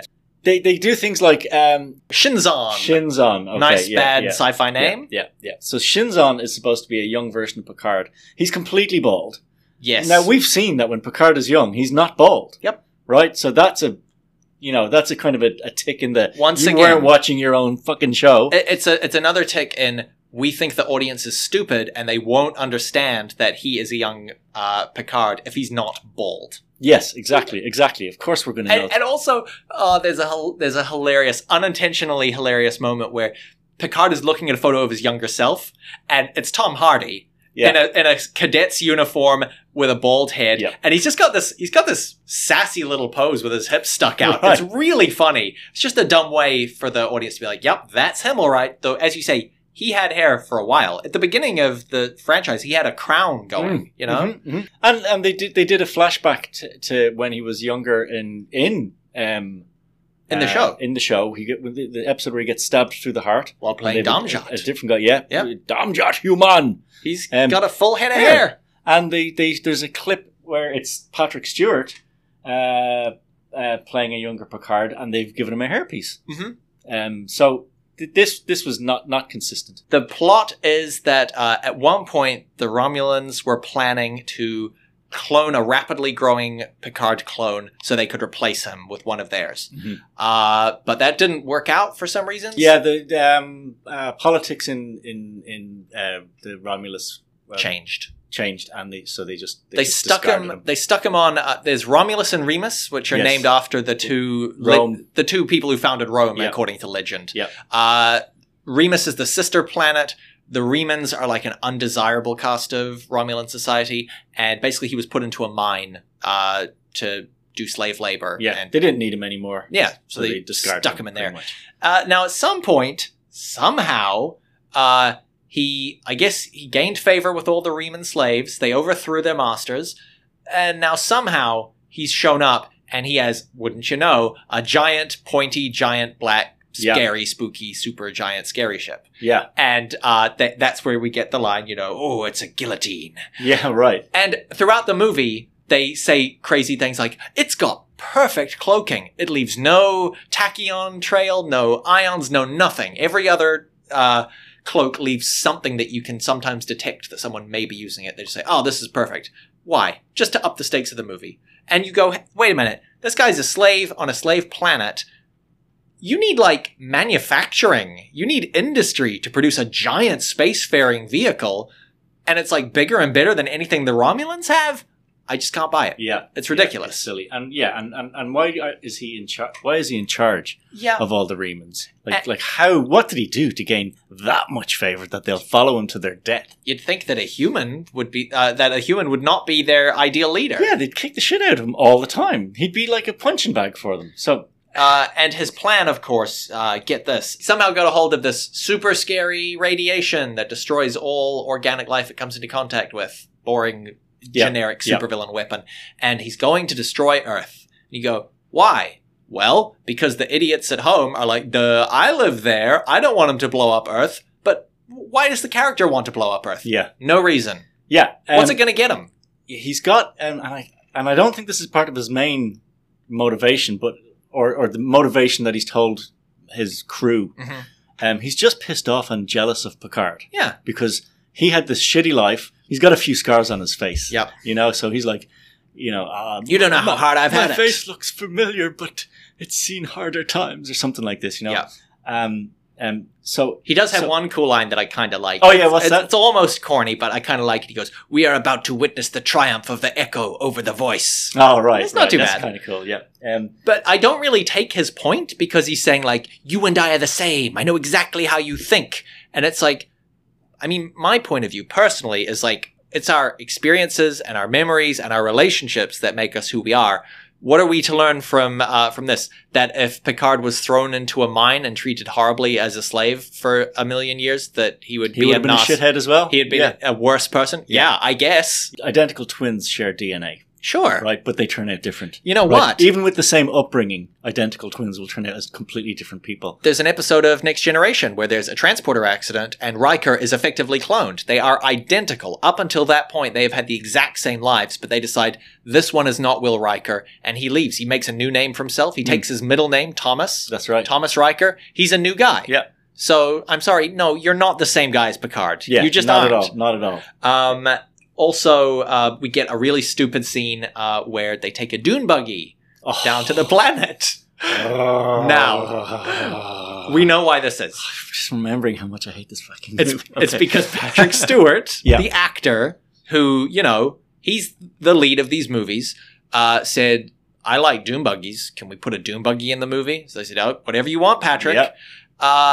And so Jean-Luc Picard, who's a quiet, measured guy, an archaeology nerd, he loves sipping tea, he loves reading Shakespeare and good books and history, is now this grinning idiot driving a dune buggy around. Yeah. And petrolhead. Also, as people have pointed out, the Riemanns show up and are pew pew pew firing at them, and you're like, okay, well, now you're on a vehicle that can hold 3 people, that has no storage, that can only go so many miles an hour, and they have to get back on the shuttle. It's why would you not just stay on the shuttle? Because Patrick Stewart wanted to ride around in a dune buggy. Yeah. Once they started giving in to demands of the actors, particularly Patrick Stewart, who we're going to come back to when we get to Picard, I think that's when the series begins to really fall apart. Yeah. Because I get it.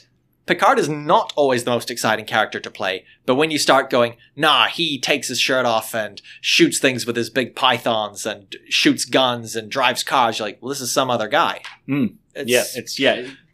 Yeah, by the time we get to hear our beloved Captain Picard, he's gone. Even just you sent this as a gift to me recently. Just a little moment of him dancing. I'm like, that's too much. Yeah. That's too right. flamboyant. That was Patrick Stewart between takes. I'm sure. When that happens. Or does that happen in a movie, actually? Maybe it does. It happens in this movie, I believe. Oh, does it? Oh, fuck. Or I thought it was an outtake. But actually, I could be wrong. It could be an insurrection. Maybe he's, giddy from the youth juice. Right. But even so, you're like, He's like Hank Hill as a captain. He's like real measured, emotionally reserved. He doesn't like talking about feelings and emotions too much. Yeah. Only in like broad intellectual artful sense. He doesn't really like getting into like, here's how I'm feeling. That's You know right. what I mean? That's right. And the Red Letter Media guys pointed out on the last episode when he says goodbye to Riker for the last time, it's really cold. He shakes his hand. Yeah. And that's it, you know? He's not an emotional dude. He's just not. Also, we have to talk a bit about Data. Data. Oh, okay. Okay, so here's the thing. This movie is called Nemesis, right? And Shinzan is supposed to be like a nemesis for Picard. Right. Okay. He's not. We've never heard of Shinzan before. He's just come out of nowhere. Yep. Right. They know what they're going to do in this at the end of this movie. Right? Yes, which is They kill off Data. Yes. Basically. Data sacrifices himself to save Picard. Brent Spiner didn't want... I think he actually wrote this movie. I did see he had like a story credit. Yeah. Yeah, him and a buddy of his worked on it. Interesting. But this is what really annoyed me. In 7 seasons of Star Trek The Next Generation, they couldn't think of anybody else who might have been a good nemesis to kill Data. Yeah. Lore, perhaps? Laura's his identical twin android, who's evil. Yeah. And bad. And we know him, and we love him, and we hate him. You know? And he would have been much better to wear the badge of Nemesis. Can I, since we're on the topic, can I give you my pitch for how you fix this? Yeah, tell me. It actually fits in quite nicely. I've written this opening scene because I can picture it in my mind. You start off kind of the same. It's the Romulan Senate. And there's a security breach. An intruder in the Senate, a voiceover is saying, alerting all the senators. And his voice cuts off before he says who it is. And then a security guard is thrown through the door and we see a figure standing silhouetted. And they warn him, oh, you've made a mistake, whoever you are. And then he steps out of the shadow and they're all gasping as he moves toward them. They go, oh, it's an android, not just any android. That's Commander Data of the Federation. And then he reveals, even better, I'm Lore. I'm going to help you bring down the Enterprise. And that's the end of your opening. Fantastic. Because that's what Lore is a master manipulator that way. Like, he would do that. Yeah. He could do that. He's made many attempts on the lives of the Enterprise crew. Exactly. It's his obsession. It's right. So, back on the ship. Rather than a wedding, I think that Riker has accepted captaincy of the Titan, which he does at the end of this movie in a very boring nothing scene. I think it should be like a big sort of Starfleet send-off where everyone aboard the Enterprise has assembled and they're seeing him off. Rather than in the wedding, Picard, again, he's just Patrick Stewart. He's making all these like dad jokes during the toast. I'm just like, I just don't see it. It's a very formal military thing where they sign him off and he leaves the ship. Now, you can pitch in your ideas if you have something better, but I think Data is going to sit the commander's exam. We saw Counselor Troy take the commander's exam, which you have to do if you want to be in the command section. He is in, I believe Data's in the sciences division. So he's going to sit the commander's exam. He's going to replace Riker as number 1. And Picard is expecting an admiralcy for saving the day in First Contact. By the way, in my timeline, we make our DS9 TNG First Contact film. We don't do Insurrection because there's nothing to save. It's a TV episode that they already did. It goes straight to this one. He saved the Earth in First Contact. He saved the whole Federation, so he's going to be an admiral. And we're saying this is the last TNG film. Yeah. Now, people begin to notice that they're acting a little peculiar. Like, it almost seems like Picard is deferring to Data. And maybe someone pulls him aside and says, like, is everything all right, And maybe Troy says, like, I can sense, like, sort of a fear in the captain that I've never felt before. At the end of the first act, Picard asks to see Data in his ready room.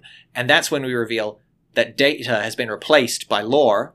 And that Picard is the successful clone that has been grown replaced. Right. Their plan is they have replaced these two, and once this Picard clone is made admiral, they're going to have access to all sorts of secrets, all sorts of Starfleet intelligence, and Lore, as we've seen in episodes, a single android can take over a starship.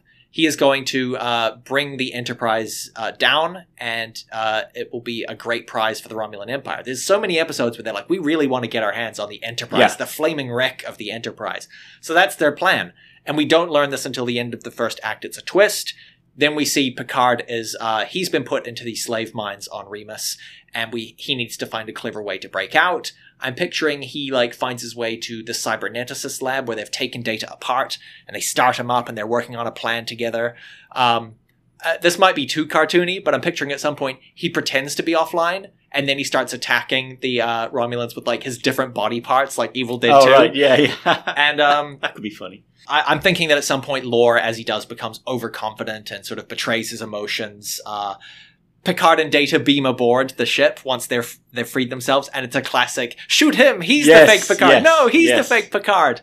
I think Riker should probably show up to help them at the end on the Titan. Again, that's very me borrowing the idea of Sulu being a captain, but Yeah. it works. It's fine. You know? And I mean, Star Trek does sort of like mirror things that happened before. Definitely, but just not in a dumb way. This Nemesis, the Shinzon, like once again, Yeah. like he's not called Khan, but by God, they're trying to make another Khan movie. I think that was the nail. When I was trying to decide, okay, is Insurrection or Nemesis worst? And I said, Nemesis is like ugly and mean-spirited, and it's a fucking Khan remake. Yeah, it's a Khan remake. I and can't yeah, stand it. And it's just But again, like killing off Data like that. none of The thing with Nemesis is it damages the brand. right. At least Insurrection doesn't. Like all Insurrection does is beat up. It's a boring movie. Yeah. That's all. Yeah. Whereas, The Wrath of Khan is not just exciting because there's a guy who wants to get revenge on Picard. You understand why he wants to get that revenge, and it's a great performance. You also learn things about Kirk. He's at an interesting point in his life. He's feeling old and useless and all this. What do we learn about Picard in this movie? He likes driving doom He buggies. sure does. He likes Yeah. driving doom buggies. And actually, that really another really thing that I really pissed me off, and it goes to the Wrath of Khan thing of killing Spock and leaving Spock dead for the rest of the movie and most of the next movie.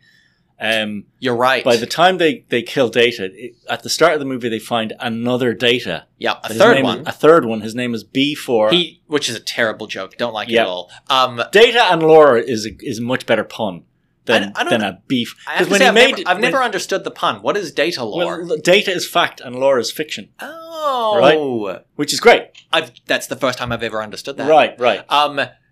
I have to say, they really are making Data Spock because, as I said, clown car full of secret siblings whenever's convenient. No, right? Yeah. B4, he's like a brand new baby Data, and once again, it's Brent Spiner doing an annoying voice. Yeah. It's not cute. He's like, "Why does the angry man have a furry face?" Yes. Shut Yeah. up! Yeah. I hate this baby. Yeah. And if you're going to make a robot, like I've got all my shit together, I'm going to build a robot. I'm going to call him B4 because I'm probably going to make more robots after this one. Yeah. It doesn't make any sense. Isn't that whatsoever. what Lore was anyway? Wasn't he the first attempt? But he's like, "Oh, he's Yeah, evil. I'm yeah. gonna make one without emotion, Like, it's so like- it's not evil." So now they're saying he made B4. He was like too much of a simpleton. right? Yeah. Sorry.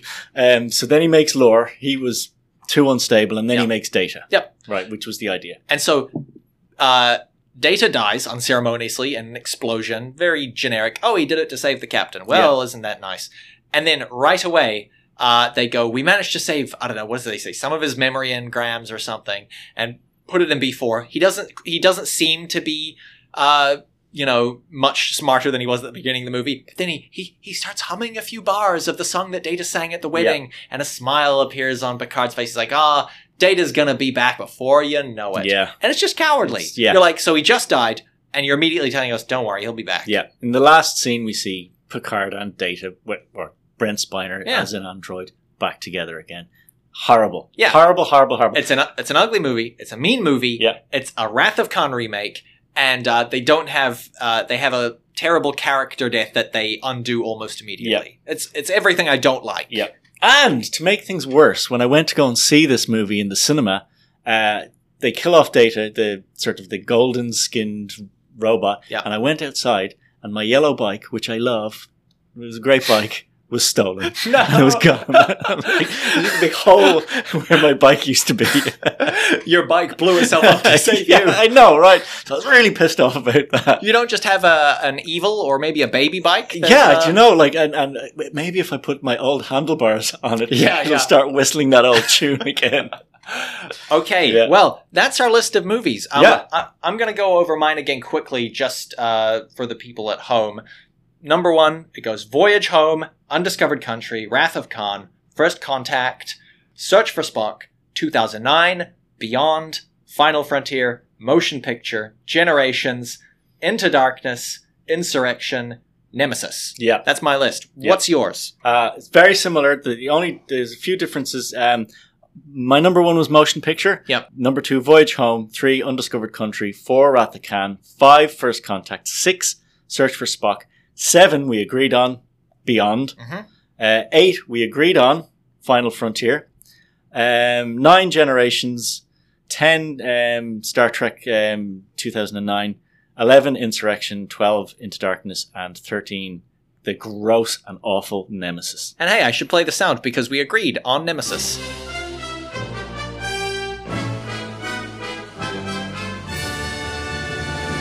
United in hate. United in hate. It unites us at last. I do have a bonus round for you. Okay. Where would you put the wonderful Star Trek send-up film Galaxy Quest What a good on question. your list? I like Galaxy Quest. I think it's quite a nice loving tribute to more than anything, I'd say it's about the production of Star Trek, like the actors and what it's like being on Star Trek and how that can be a blessing and a curse. And also the fandom. The general outline for those who don't know is these aliens have been receiving transmissions of Galaxy Quest, which is this world's Star Trek. It is Star Trek. And but they believe they are historical documents. And this alien race is being oppressed by these horrible bug-like aliens. They sort of look like human grasshoppers. And so they go to Earth and abduct the actors who played the characters on Galaxy Quest, believing that they are, in fact, those space heroes. And what's really cute is that the end of the film, the main guy, who is William Shatner, essentially, played by Tim Allen, they don't know how the ship works. So he has to call on this nerdy fan who asked a nerdy question at a convention, who he was quite rude to. He says, hey, I need your help. Played by Justin Long amazingly. Perfectly. He basically has the Starfleet technical manual, and he knows it inside and out. Yeah. And he's the one who saves the ship. And there's a wonderful scene where he's on the phone with them in space, and his mom goes, you need to take out the trash. And he goes, ah! And he runs outside, puts the trash in I believe there's a countdown going on and the world is going to get destroyed and he has to take out the trash. It's really good. I know where I'm going to put that. Okay. I put that at number 7. Seven. It comes after, for me, it comes after The Search for Spock. That's so funny. And it comes before Star Trek Beyond. That is...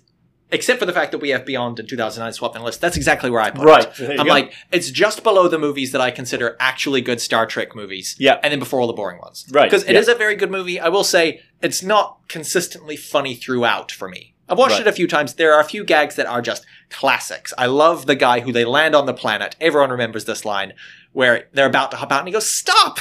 You haven't checked. Is there air out there? Can you breathe? Yeah. Just poking holes in the Star Trek logic. And of course... what is his name? The guy who plays, he's the stand-in for Leonard Nimoy. Alan Rickman. Oh, he's great, yeah. He's the Spock, and he's sick of the role, much like Leonard Nimoy, and his catchphrase on the show is by grab Thar's hammer. And there's a bit where he is at pains. They're like, come on, you gotta say, you've cleared the check, you've gotta say it. And he goes, by grab Thar's hammer, what a savings. They do a great thing with Alan Rickman as well, in that when he's not playing the alien character, he still kind of keeps the makeup on. Yeah. But it's sort of like you can see his real hair sticking out the sides and stuff like that.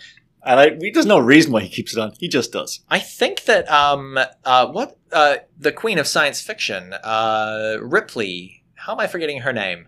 Sigourney Weaver. Sigourney Weaver. She's great. She's great. Yeah. I think, in my mind, the character she leaps out as being a stand-in for is kind of 7 of 9. Oh, I always thought Uhura. See, I guess Uhura as well. Like, they definitely gave the women, like, short skirts on the original series. But, like, 7 of 9 to me is when it really became obvious that they were casting a woman based on sex appeal, which is, largely what her character is. Though you're right, she does also complain that her job is just repeating what the computer says. Yeah. There's one scene that stands out to me that I go, I don't think this is accurate to Star Trek, where they're trying to get through the ship, right?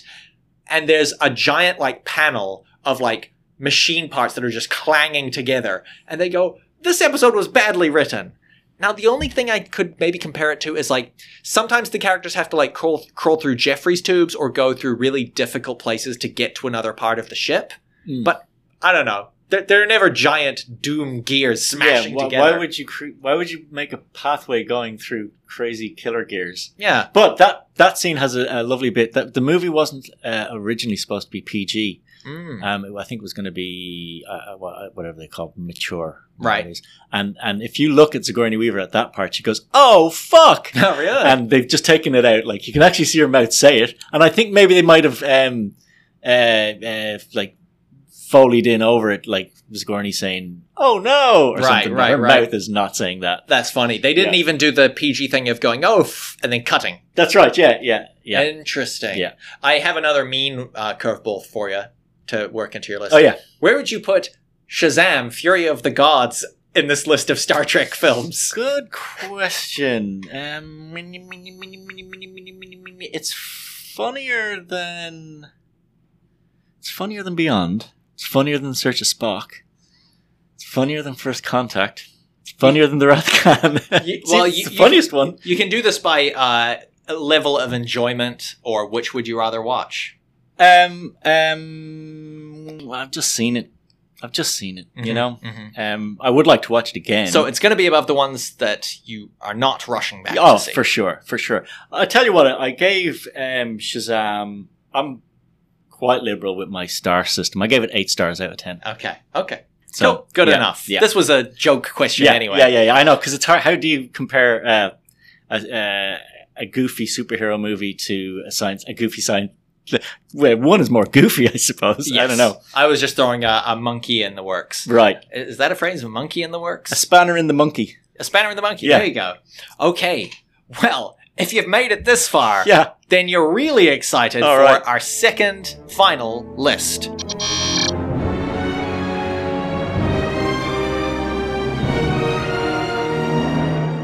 The Borg. They've disappeared again. For now. I can still hear them talking, so much talking, and with my voice. Remember, Mr. Crane, wasn't us. No matter what we said, no matter how correct or insightful, it wasn't us. I'm detecting a temporal vortex. Time travel. Thanks for spelling that out. But when have they gone, Mr. Marchant? Not where. When? That's what I said. Oh, sorry, I was expecting to. Never mind. They've leapt forward in time to assimilate the next episode. Mr. Marchant, have you considered that maybe they're right? Maybe resistance is futile? I could have you court-martialed for talk like that. There is still one option. We could end the show, delete the muck pod, and stop this madness now. Draw the line here and no further. No!